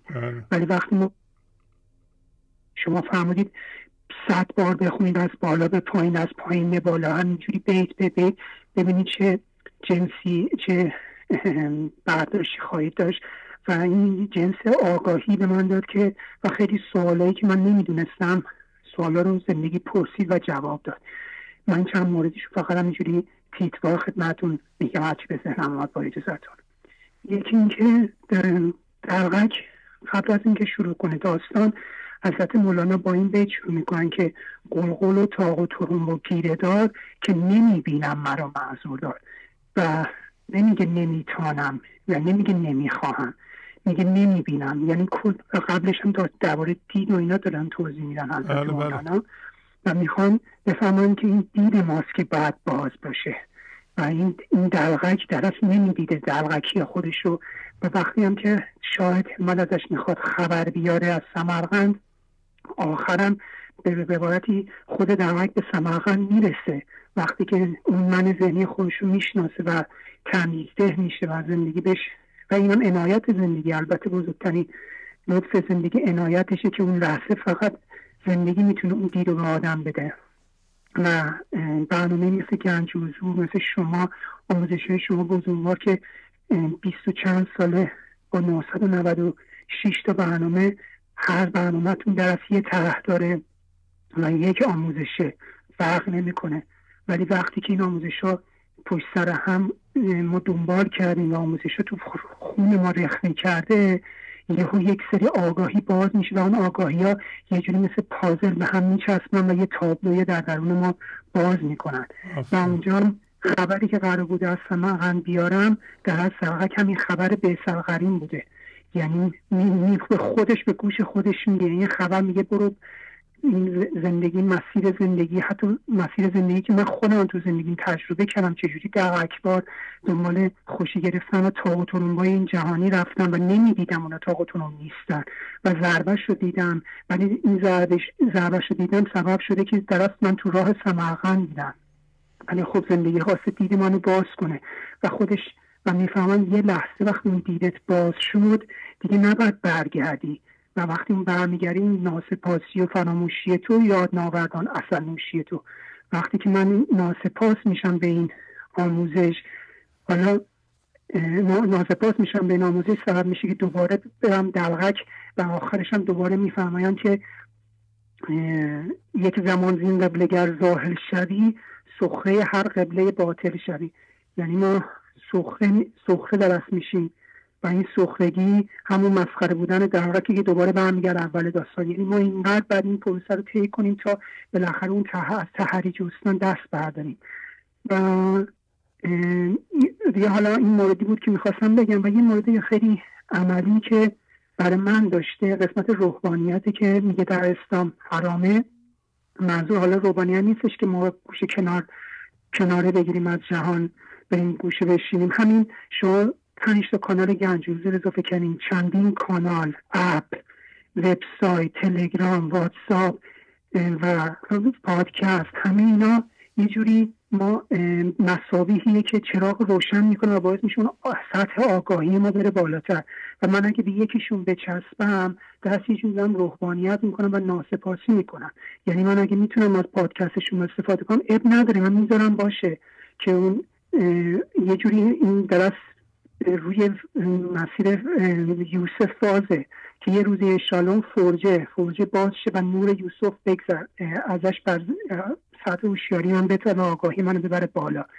خلاصه میخواستم بگم که فقط در این کار بودم و در پرتو این آموزش های کانال تلگرامی شما مهم نیست من استفاده میکنم، الان استفاده نمیکنم، ولی یک روزی اون نورش من میتابه و یک زندگی سبب میشه که من به یکی از اونا رجوع کنم و انشالله به همون خبری که قراره از سمرقند بیارم و به خودم به عبارتی به گوش خودم بگم.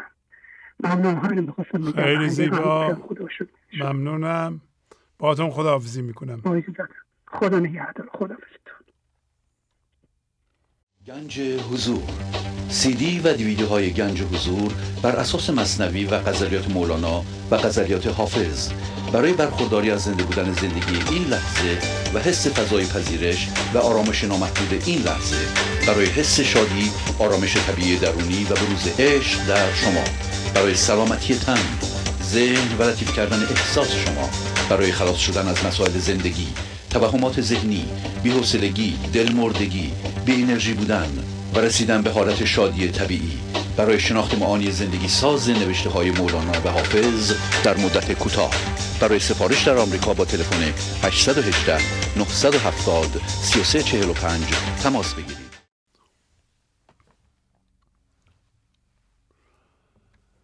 بفرمایید. الو. بفرمایید. خواهش میکنم. سلام استاد، وقتتون بخیر. خواهش میکنم. بفرمایید. پروین هستم از استان مرکزی. بله پروین خانم بفرمایید. با اجازه برداشت کوتاه از داستان دلقک داشتم چند تا نکته. بله بفرمایید. یکی از ویژگی های دلقک این است که دلقک ها همیشه یک ماسکی روی صورتشان هست که این ماسک چهره خندان دارد. مولانا من ذهنی را به دلقک تشبیه می کند، چون همه ما وقتی من ذهنی داریم یک ماسک روی صورت خودمان داریم. در نزد همه خودمان را خوشحال و شاد و خوشبخت نشان می دهیم. بچه های ما بهترین هستند، وضعمان عالیه، هیچ مشکلی نداریم. وقتی به مهمانی می رویم همه با صورت های آرایش کرده، خندان، شیک و تر و تمیز، خیلی مؤدب نشستن، قهقه میزنن. خانه ها همه شیک و تر و تمیز. ولی اگر به درون هر یک از این آدم ها توجه کنی مثل همان دلقک آشوبه. درون همه پر از کینه و رنجش و حسادت نسبت به هم دیگره. ظاهرا با هم مهربان هستن و تعارفات قشنگ میکنن، ولی به محض اینکه طرف سرش را برمیگرداند به عیبگویی و قضاوتی در موردش میپردازند. در جمع‌های خانوادگی اگر کسی موفقیتی به دست آورده، چیزی خریده، به موفقیت کاری رسیده، جای خوبی استخدام شده، همه با صورت‌های خندان بهش تبریک میگن، ولی در درون چشم دیدن موفقیت آن شخص را ندارن و حتی آرزوی شکست برای آن شخص میکنن. اگر کسی به یک مشکل و گرفتاری دچار شده باشد، همه چهرهشان را در هم میکنن و براش اظهار دلسوزی میکنن. در واقع من ذهنی دلقک همیشه در حال مقایسه است. اگر کسی ازش بهتر بود حسادت میکند و اگر وضع کسی بدتر بود انگار یک نفس راحت میکشد، چون مرهمی برای دردهاشه. از اینکه همه در درد هستن و گرفتاری دارن و تنها خودش نیست که در درد و گرفتاری خوشحال میشود. پس این من ذهنی واقعا یک دلقک به تمام معناست. مسخره بازی دلقک نشان این است که ما در من ذهنی هر کاری که میکنیم برای دیگران است. دلقک در سیرک ها مردم را میخنداند ولی در درون بسیار غمگین است. این حالت را در بسیاری از انسان ها به راحتی میشود مشاهده کرد. مثلا در دوستان و نزدیکان خودم کسانی بودند که در جمع بسیار شاد و خندان می آمدند و با شوخی و خنده همه را می خنداندند، ولی در این حال می دیدی بسیار آدم های غمگین و افسرده‌ای هستند و یا هنرپیشگانی که در کار طنز و خنداندن مردم هستند، ولی در زندگی فردی خودشان انسان های بسیار افسرده‌ای هستند. سالها پیش زمانی که در یک بیمارستان کار می‌کردم، یکی از پزشکان متخصص بود که همیشه بسیار شاد و خندان بود و همیشه صدای قهقه ایشان اتاق عمل را برمی‌داشت. اتفاقا همسر ایشان هم پزشک زنان بود و همانجا کار میکرد. یک بار به همسر ایشان گفتیم خوش به حال شما که همسری چنین خوش اخلاق و خندان دارید. ایشان گفتن رفتار همسر من در منزل کاملا متفاوت است و 180 درجه فرق میکند و حتی اختلافات زیادی با هم داریم. ما در من ذهنی به عنوان دلقک برای خدا زندگی نمی کنیم، برای دیگران زندگی می کنیم، برای راضی نگه داشتن دیگران، برای تایید دیگران، برای اینکه چیزهایی که در مرکز ما قرار دارند همه بیرونی هستند. نکته دیگری که در این داستان هست این است که خداوند انسان را تمام کننده کار می داند. کدام کار؟ تکامل زندگی در ماده. هوشیاری بعد از اینکه وارد ماده شده ابتدا در جمادات بوده و بعد از جهش وارد نباتات و بعد حیوان و در آخر وارد انسان شده. انسان در مرحله‌ای که هوشیاری می‌تواند از ماده خودش را جدا کند و روی پای خود بایستد، ولی انسان تمام کردن این کار را طول داده و به دلقک بازی پرداخته و میلیون‌ها سال است که در ذهن محبوس مانده. هر کس در سببسازی ذهن زندگی می‌کند، در راهروی قاضی یعنی خداوند گیر کرده و کار کوتاه را دراز کرده.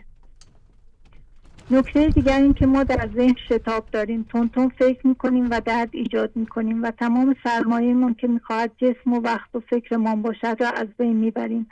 مثلا یکی از بزرگترین سرمایه‌های هر انسان بدن سالم است.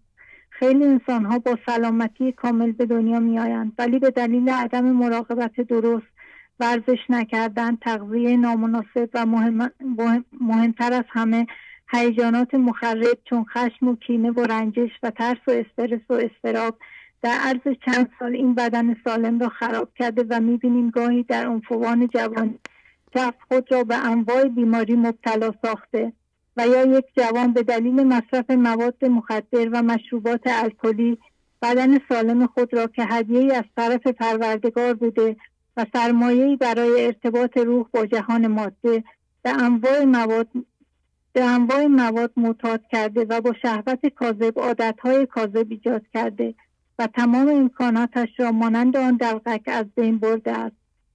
شاه در داستان به دلقک میگوید لعنت بر این زودیت باد، چطور در خراب کردن سرمایه هایی که به تو داده بودم اینقدر تند بودی و آنها را سریع از بین بردی، ولی حالا که میخواهی به سوی سلامتی بروی و به من زنده شوی اینقدر کند هستی.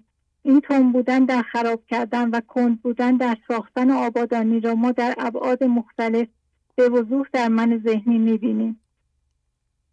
من ذهنی با یک بمب اتم به یک باره یک شهر را ویران میکند، با یک خشم نابجا و کنترل نشده بنیان یک خانواده فرو میریزد، با یک حرف و رفتار نسنجیده رابطه های خانوادگی بین المللی خراب می شود و برعکس آن در برگشت و ساختن مدت ها طول می دهد تا با یک معذرت خواهی، یک عمل سنجیده و درست یک رابطه را دوباره درست کند و سر و سامان دهد.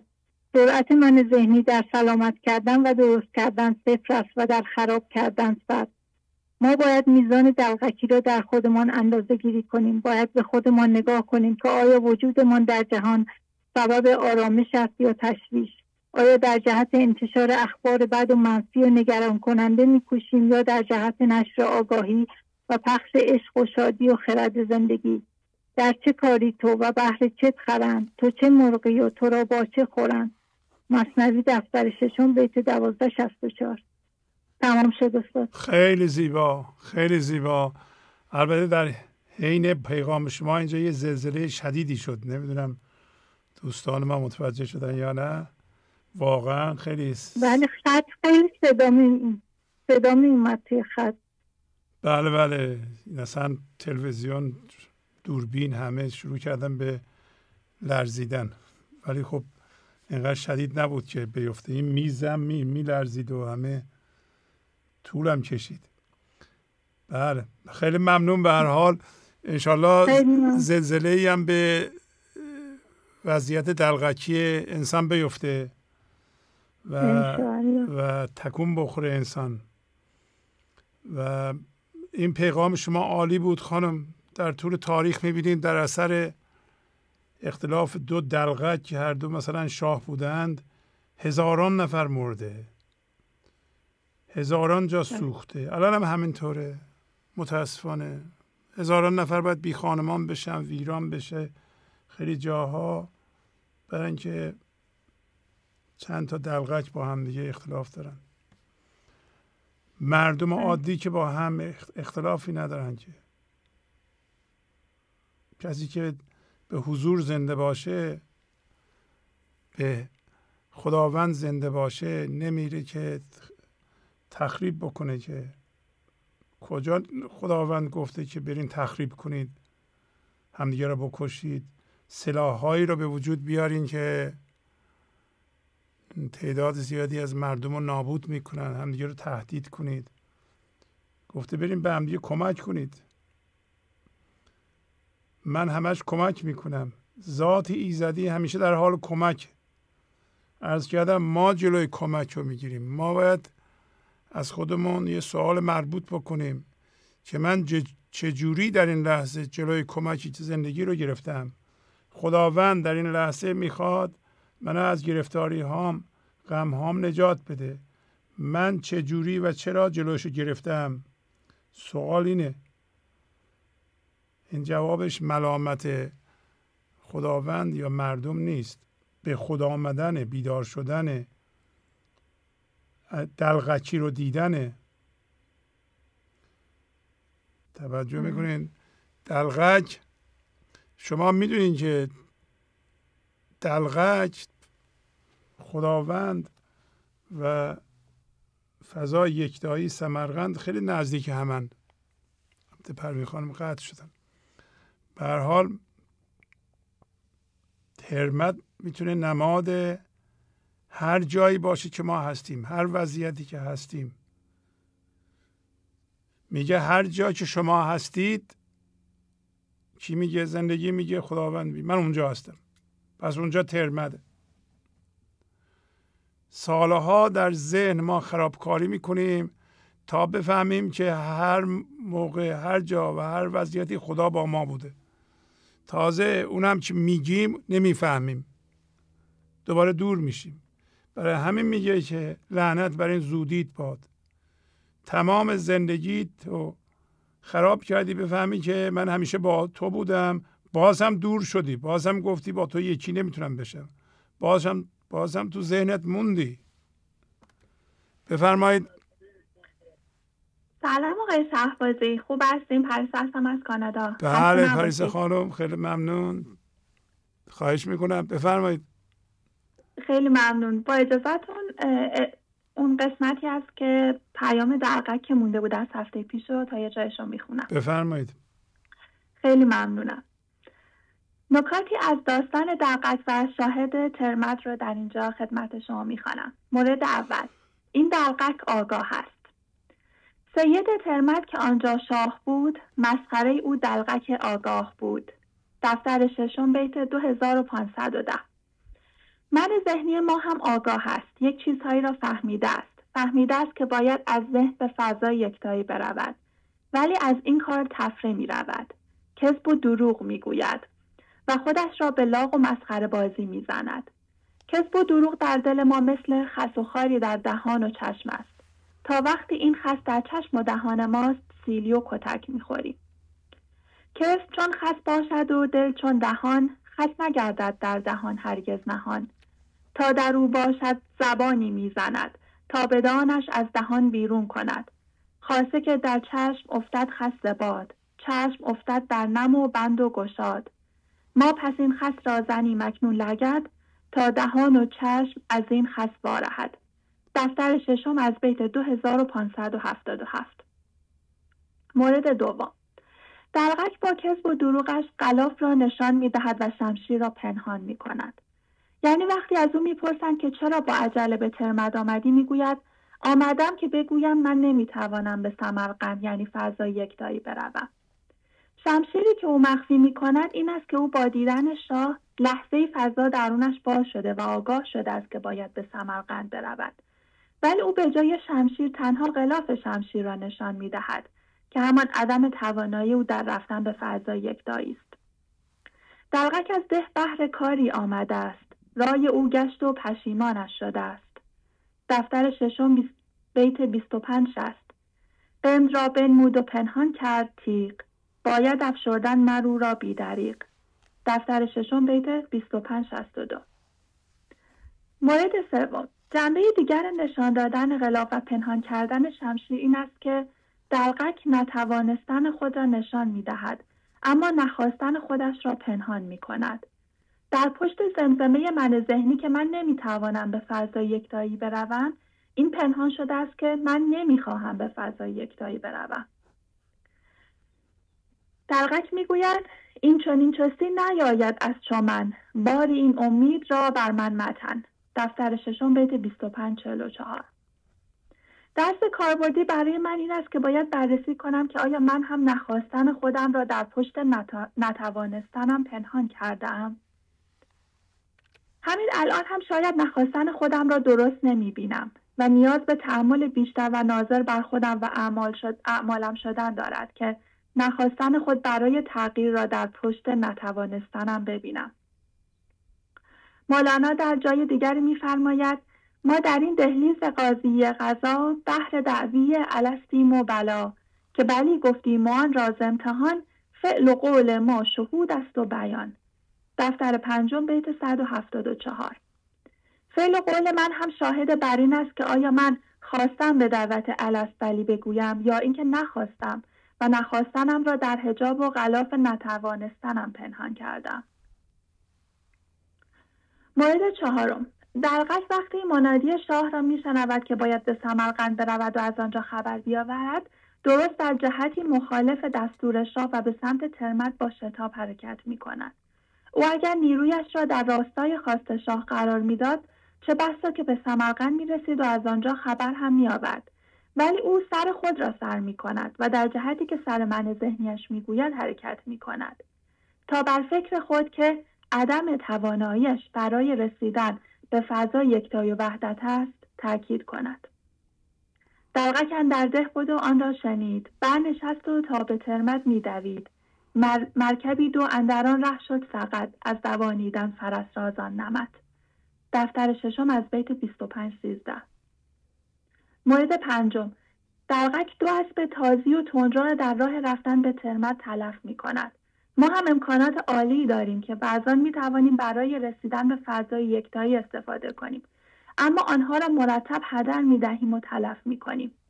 مرکبی دو اندران ره شد سقط، از دوانیدن فرس رازان نمد. دفتر ششم بیت 25-14. درس عملی برای من این است که آیا من هم امکاناتم را تلف می کنم که ثابت کنم نمی توانم به خدا برسم؟ اگر از آن امکانات در جهت درست استفاده کنم، می توانم موفق بشوم.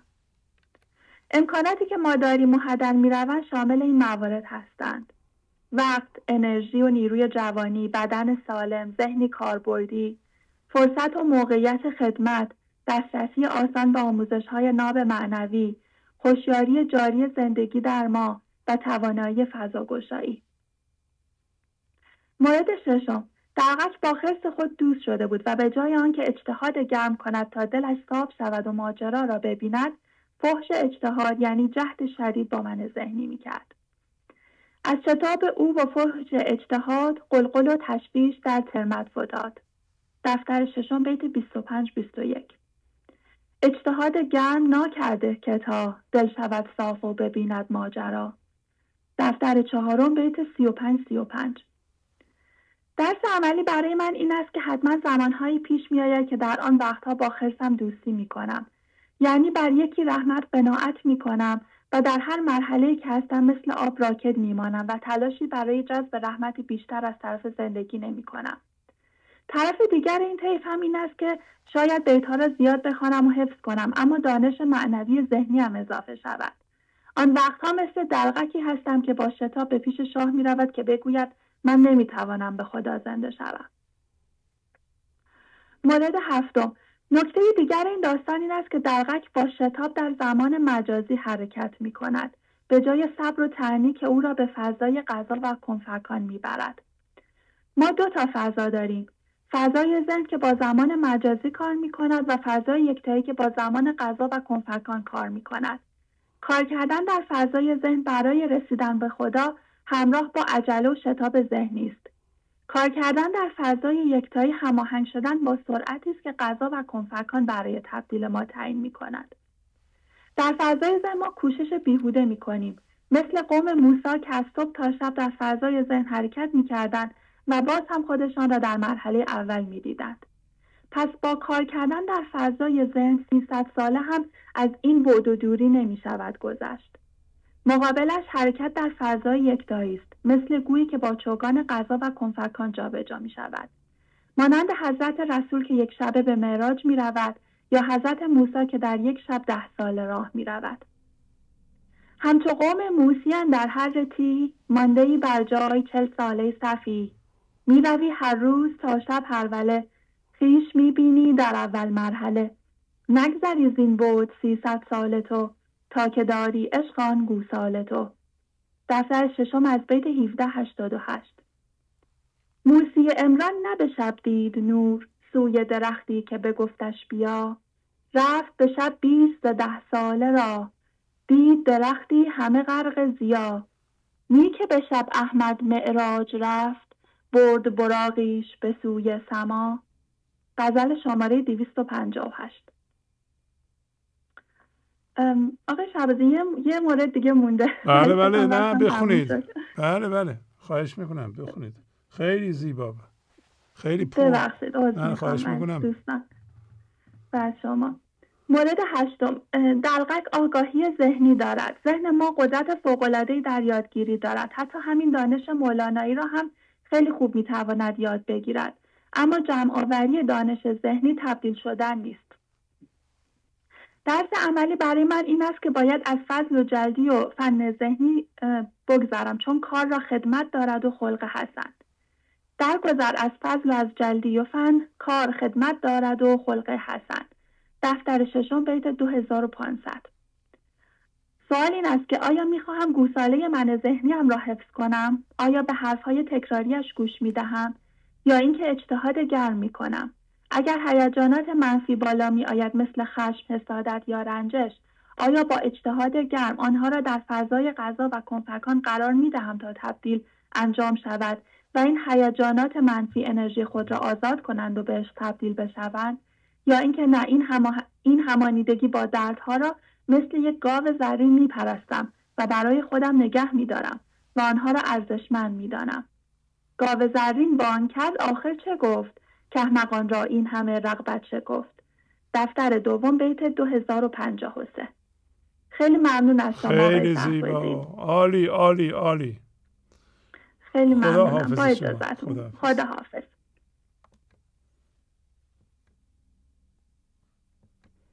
بفرمایید. سلام آقای شهبازی. سلام علیکم. فاطمه هستم از گلپایگان مزاحمتون. بله فاطمه خانم خوبین؟ ممنونم خیلی به لطف شما. بله بفرمایید.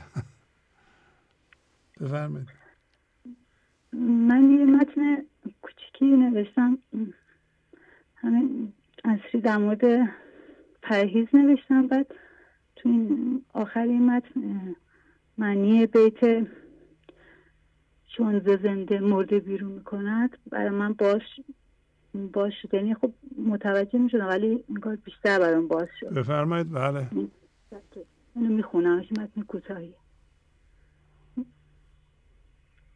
بله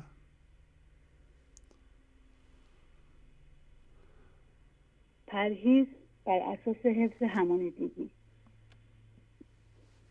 شاید بیشتری همانیدگی من با بدنم هست و تلاش من برای انداختن این همانیدگی و پرهیز من الان رغم آن که من ذهنی به من میگفت دارم پرهیز میکنم، ولی این پرهیزهای من از ترس از دست دادن و حفظ بدنم با من ذهنی بوده. مثلا چیزی را نمیخورم، نه برای اینکه به من ذهنیم هرچه دلش میخواهد را ندهم و از شرط شدگی ها رها شود، بلکه برای سلامت نگه داشتن بدنم با فکر من ذهنی بود که میدیدم نتیجه عکس داشت. من تصویر ذهنی بدنم رو گذاشتم در جایی که باید خالی باشه. پس زندگی به من میگه ببینم این چیز آوردی گذاشتی به جای من. و برای اینکه من بردارم از اونجا بدنم را جای خداست و باید خالی باشه، شروع میکنه به تیراندازی سمت این تصویر. این تصویر مردگی حقیقت نداره و زندگی مردگی رو میخواد از مرکز من به جای خودش است بردارد بیاندازد بیرون. موقع بیرون کردن این مردگی من دچار دردهایی میشوم و اگر آگاه نباشم این درد را تبدیل به درد و این درد را تبدیل به درد هوشیارانه با پرهیز کردن نکنم، با دردها هم همانیده میشوم و راه را بر خود بیشتر از قبل میبندم. پرهیز باید برای کوچک کردن من ذهنی باشد و نه از ترس از بین رفتن همانیدگی، چون همانیده شدن با یک تصویر ذهنی است از چیزها. چون زنده مرده بیرون میکند، نفس زنده سوی مرگی میتند. مولوی مثنوی، دفتر 5 بیت 550. تمام شد آقای شهبازی. خیلی زیبا، ممنونم. خداحافظی میکنم باهاتون. عالی. خدا نگه. بفرمایید. الو، سلام آقای شهبازی. سلام علیکم. خسته نباشید. خیلی ممنون. متشکرم. من زهره هستم، از کانادا تماس میگیرم. بله زهره خانم، خوبین؟ بله خدا رو شکر، به لطف شما ممنونم. بفرمایید. مرسی آقای شهبازی. من این هفته یه تجربه کوچیکی داشتم، یعنی یه موضوعی رو تحقیق کردم، میخواستم بفرمایید. بله. فرموده بودید که بیت‌ها رو خیلی تکرار کنیم. بعد من بیت آفتابی در یکی ذره نهان، ناگهان آن ذره بگشاید دهان، ذره ذره گردد افلاک و زمین، پیش آن خورشید چون جست از کمین. اینو چند باری تکرار کردم. بعد برنامه رو داشتم گوش میکردم، شما یه جایی دوباره به اون موضوع بی فرمی ما اشاره کردید توی قسمت دوم برنامه 996 و اینکه 99.99% ما خالیه. رفتم این مقداری در موردش تحقیق کردم که این مثلا چجوریه و یه مثال خیلی جالبی توی یکی از این سایت های خارجی دیدم که خیلی جالب بود برای من. نوشته بودن که حالا از اینجا شروع میشه که اون در واقع تصویری که ما از خودمون داریم، ما فکر میکنیم که همین بدنمون هستیم و یک حالت یه محوطه‌ای هستیم که داخلش هم مثلا یه سری اندام ها دارن کار میکنن. این تصویر ذهنی و جسمی هستش که ما از خودمون داریم. منتها مثالی که من خوندم نوشته بود که این تصویر مثل تشبیهش مثل یک بادام زمینی داخل یک زمین فوتبال. یعنی اون چیزی که ما فکر میکنیم هستیم توی ذهن اندازه اون بادام زمینیه، ولی اون فضای بی نهایتی که داخلش هستیم به اندازه اون زمین فوتباله. یعنی این 99 حتی مثلا چند تا 9 باید کنارش باشه که ما اون چند درصد هم چند میلیون نیوم هم نیستیم. و وقتی که من داشتم این بیت آفتابی در یکی ذره نهان رو تکرار میکردم، داشتم به این فکر میکردم که آموزش های مولانا وقتی شما به ما میگید فضا گشایی کنید و ما اینو هی تمرین میکنیم، انگار با هر بار فضای گشایی کردن یک ذره از اون جنس فضای بی نهایت رو ما به خودمون اضافه میکنیم، یا اینکه از اون به اون اضافه میشیم، یعنی ما به اون اضافه میشیم، به اون تبدیل میشیم. و انقدر اینو ما باید ادامه بدیم که اون در واقع اون بادام زمینی داخل اون فضا دیگه حل میشه و میبینه که دیگه خودش هم نیست، هیچ چیزی دیگه ازش باقی نمیمونه. و فکر کردن به این موضوع یک دیدگاه وحدت رو برای من خیلی واضح کرد، اینکه ما با همه یکی هستیم و اینکه بی‌نیازیم، یعنی انقدر این وسعت داره که ما به هیچ چیزی تو این دنیا نیاز نداریم و این دید محدود ماست که ما رو نیازمند کرده و به چیزهای محدود هم داریم نگاه میکنیم که نیازمون رو برطرف بکنیم. و همین فقط میخواستم اینو خدمتتون عرض بکنم. خیلی زیبا، ممنونم که تجربهتون رو گفتین. عالی عالی، آموزنده. آقای شهبازی اجازه میدید من چند تا بیتم؟ بله بله بله البته. چشم. دیگه صدام حالا با اجازت. بله خواهش میکنم. چشم ممنونم. اگر نه عشق شمس الدین بودی در روز و شب ما را، فراغت ها کجا بودی زدام و از سبب ما را. بت شهوت برآوردی دمار از ما ز تاب خود، اگر از تابش عشقش نبودی تاب و تب ما را، تاب و تب ما را. گیر که خار است جهان، کژدم و مار است جهان، ای طرب و شادی جان، گلشن و گلزار تو کو. ای طرب و شادی جان، گلشن و گلزار تو کو. تو چو باز پای بسته، تن تو چو کنده بر پا، تو به چنگ خیش باید که گره ز پا گشایی، تو به چنگ خیش باید که گره ز پا گشایی. هله ای آن که بخوردی سحری باده که نوشد، هله بازا که بگویم سخن راز به گوشت. می روح آمد نادر رو از آن هم به چش آخر، که به یک جرعه بپرد همه طراری و هوشت. دشوارها نظر هر صد شد زیر و زبر، بر جای پا چون رست پر دوران به آسانی کنم. ممنون از وقتی که من خیلی زیبا، ممنونم. خدا حافظ شما. خواهش میکنم. خدا نگهدارتون. خدا. بفرمایید. الو، سلام آقای شهبازی. بله بله، سلام علیکم. سرور هستم، از گلستان زنگ میزنم. چه عجب خانم سرور، ماشاءالله. خواهش میکنم، اختیار دارید. کم سعادت بودیم. ممنونم از شما، از زحمات شما. واقعا ممنونم از روشنگری هایی که میکنین، از برنامه زیبایی که اجرا میکنین. واقعا ممنونم. واقعا دلم براتون تنگ شده بود که زنگ بزنم با شما صحبت بکنم. لطف دارید. خیلی وقت زنگ خواهش میکنم. سلامت باشید. بله. یه متنی نوشتم اگه اجازه بفرمایید بخونم. منتها متنم طولانیه، یه چند بندشو میخونم برای شما میفرستم. ممنونم، بفرمایید. خواهش میکنم. چند قوانینی از قانون زندگی رو میخوام بخونم. قوانین زندگی. قانون الست. قانون الست میگوید ما از جنس خدا، امتداد او، آسیب ناپذیر و جنس جاودانگی هستیم.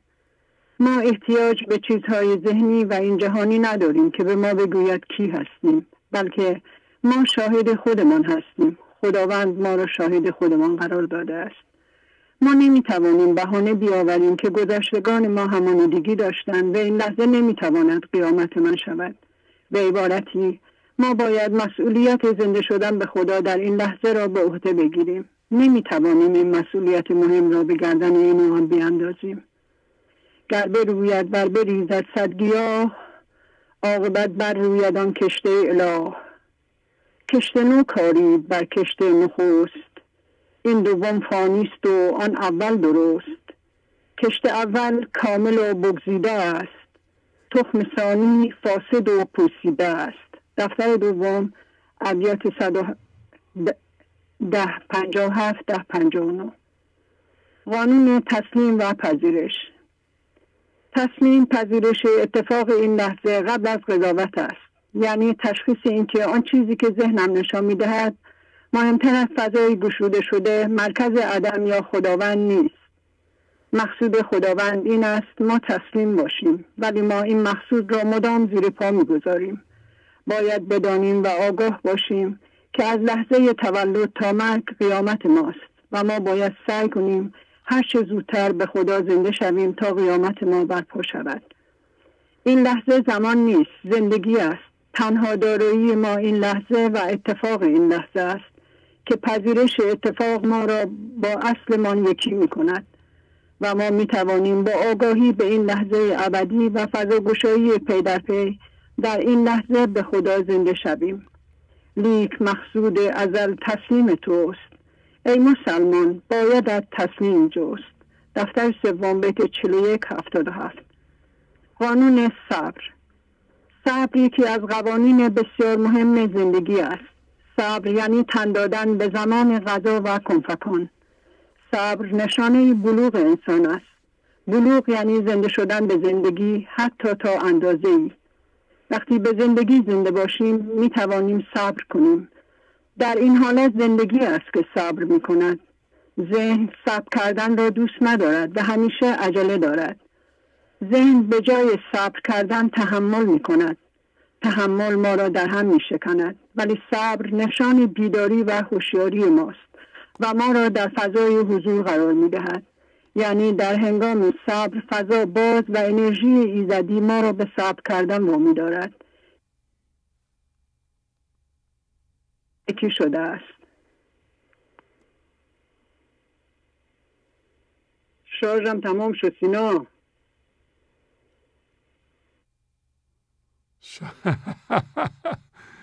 تلفنشونم قطع شد، حیف شد پیغام. انشالله هفته دیگه بیام بخونند. بفرمایید. سلام آقای شهبازی. سلام علیکم. مهردخت هستم، از چالوس تماس میگیرم. بله بله. سلامت هستیم. من خوبم بله. بله ببخشید آخر وقت هستش. خیلی خدا قوت باشه به جانتون. ممنون از زحماتتون. یه متنی رو در مورد اختام از غزل 259 نوشتم که اگه اجازه بدید بخونم. بله بله.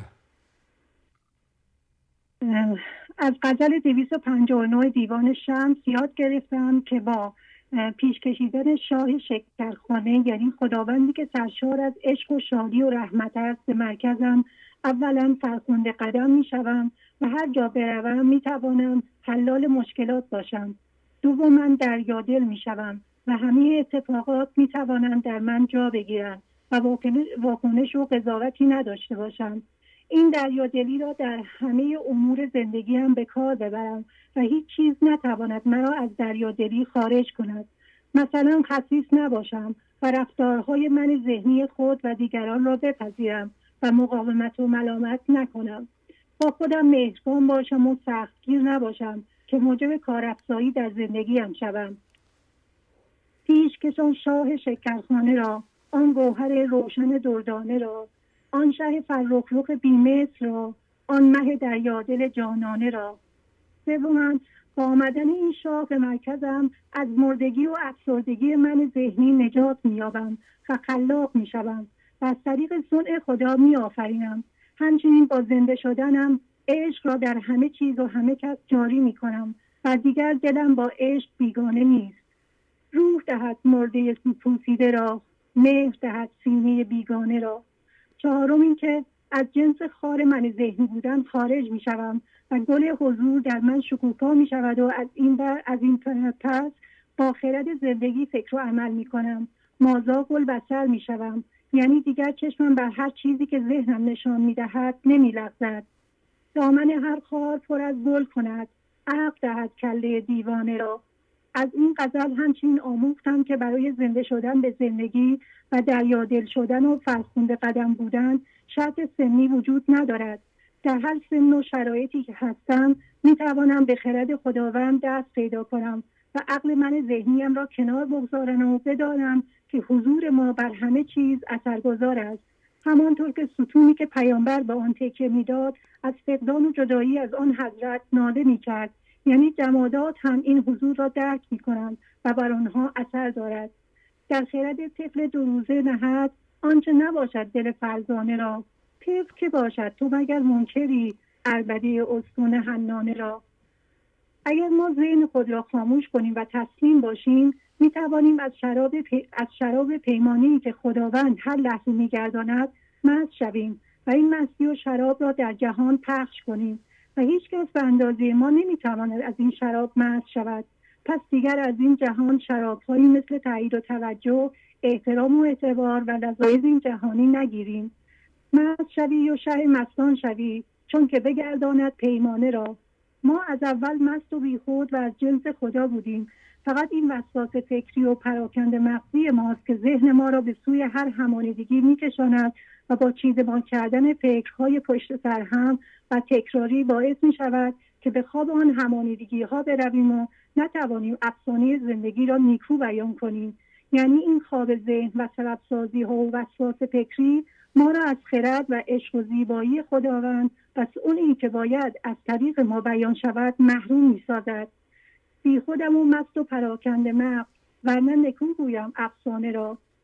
ولی با وجود این پراکنده مغزی و تسلسل فکری نباید ناامید شویم، بلکه فکرهایمان را باید جمع کنیم و به بزرگانی چون مولانا و خداوند گوش دهیم تا قصه شیرین زندگی را بشنویم و به سوی خداوند برگردیم.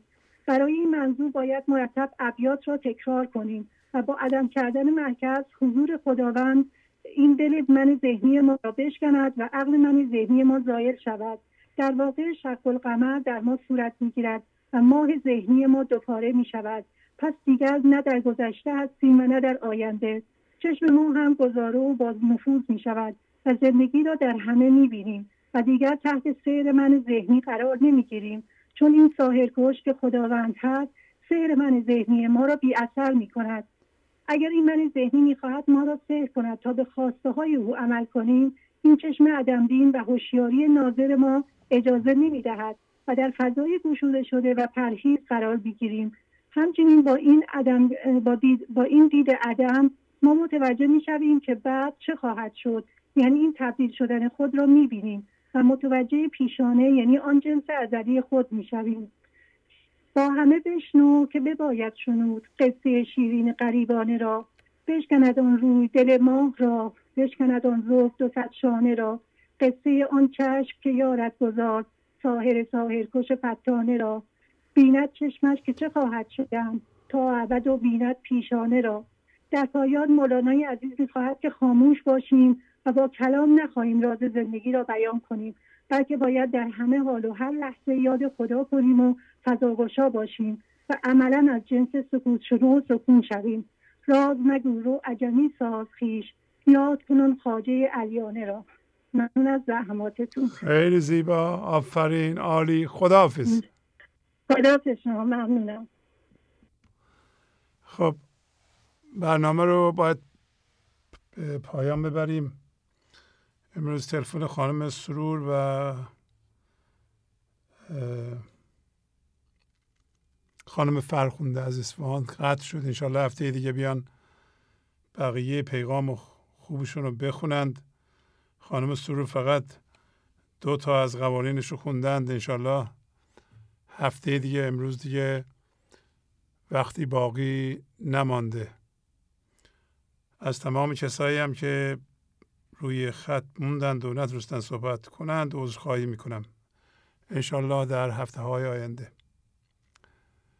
با تشکر از شما که به این برنامه توجه فرمودید و با تشکر از همکاران اتاق فرمان با شما تا برنامه آینده خداحافظی میکنم. خدا نگهدار. گنج حضور، CD و دیویدیوهای گنج حضور بر اساس مثنوی و غزلیات مولانا و غزلیات حافظ برای برخورداری از زنده بودن زندگی این لحظه و حس فضای پذیرش و آرامش نامحدود این لحظه، برای حس شادی، آرامش طبیعی درونی و بروز عشق در شما، برای سلامتی تن، ذهن و لطیف کردن احساس شما، برای خلاص شدن از مسائل زندگی، توهمات ذهنی، بی‌حوصلگی، دلمردگی، بی انرژی بودن و رسیدن به حالت شادی طبیعی برای شناخت معانی زندگی ساز نوشته‌های مولانا و حافظ در مدت کوتاه. برای سفارش در آمریکا با تلفن 818 970 3345 تماس بگیرید.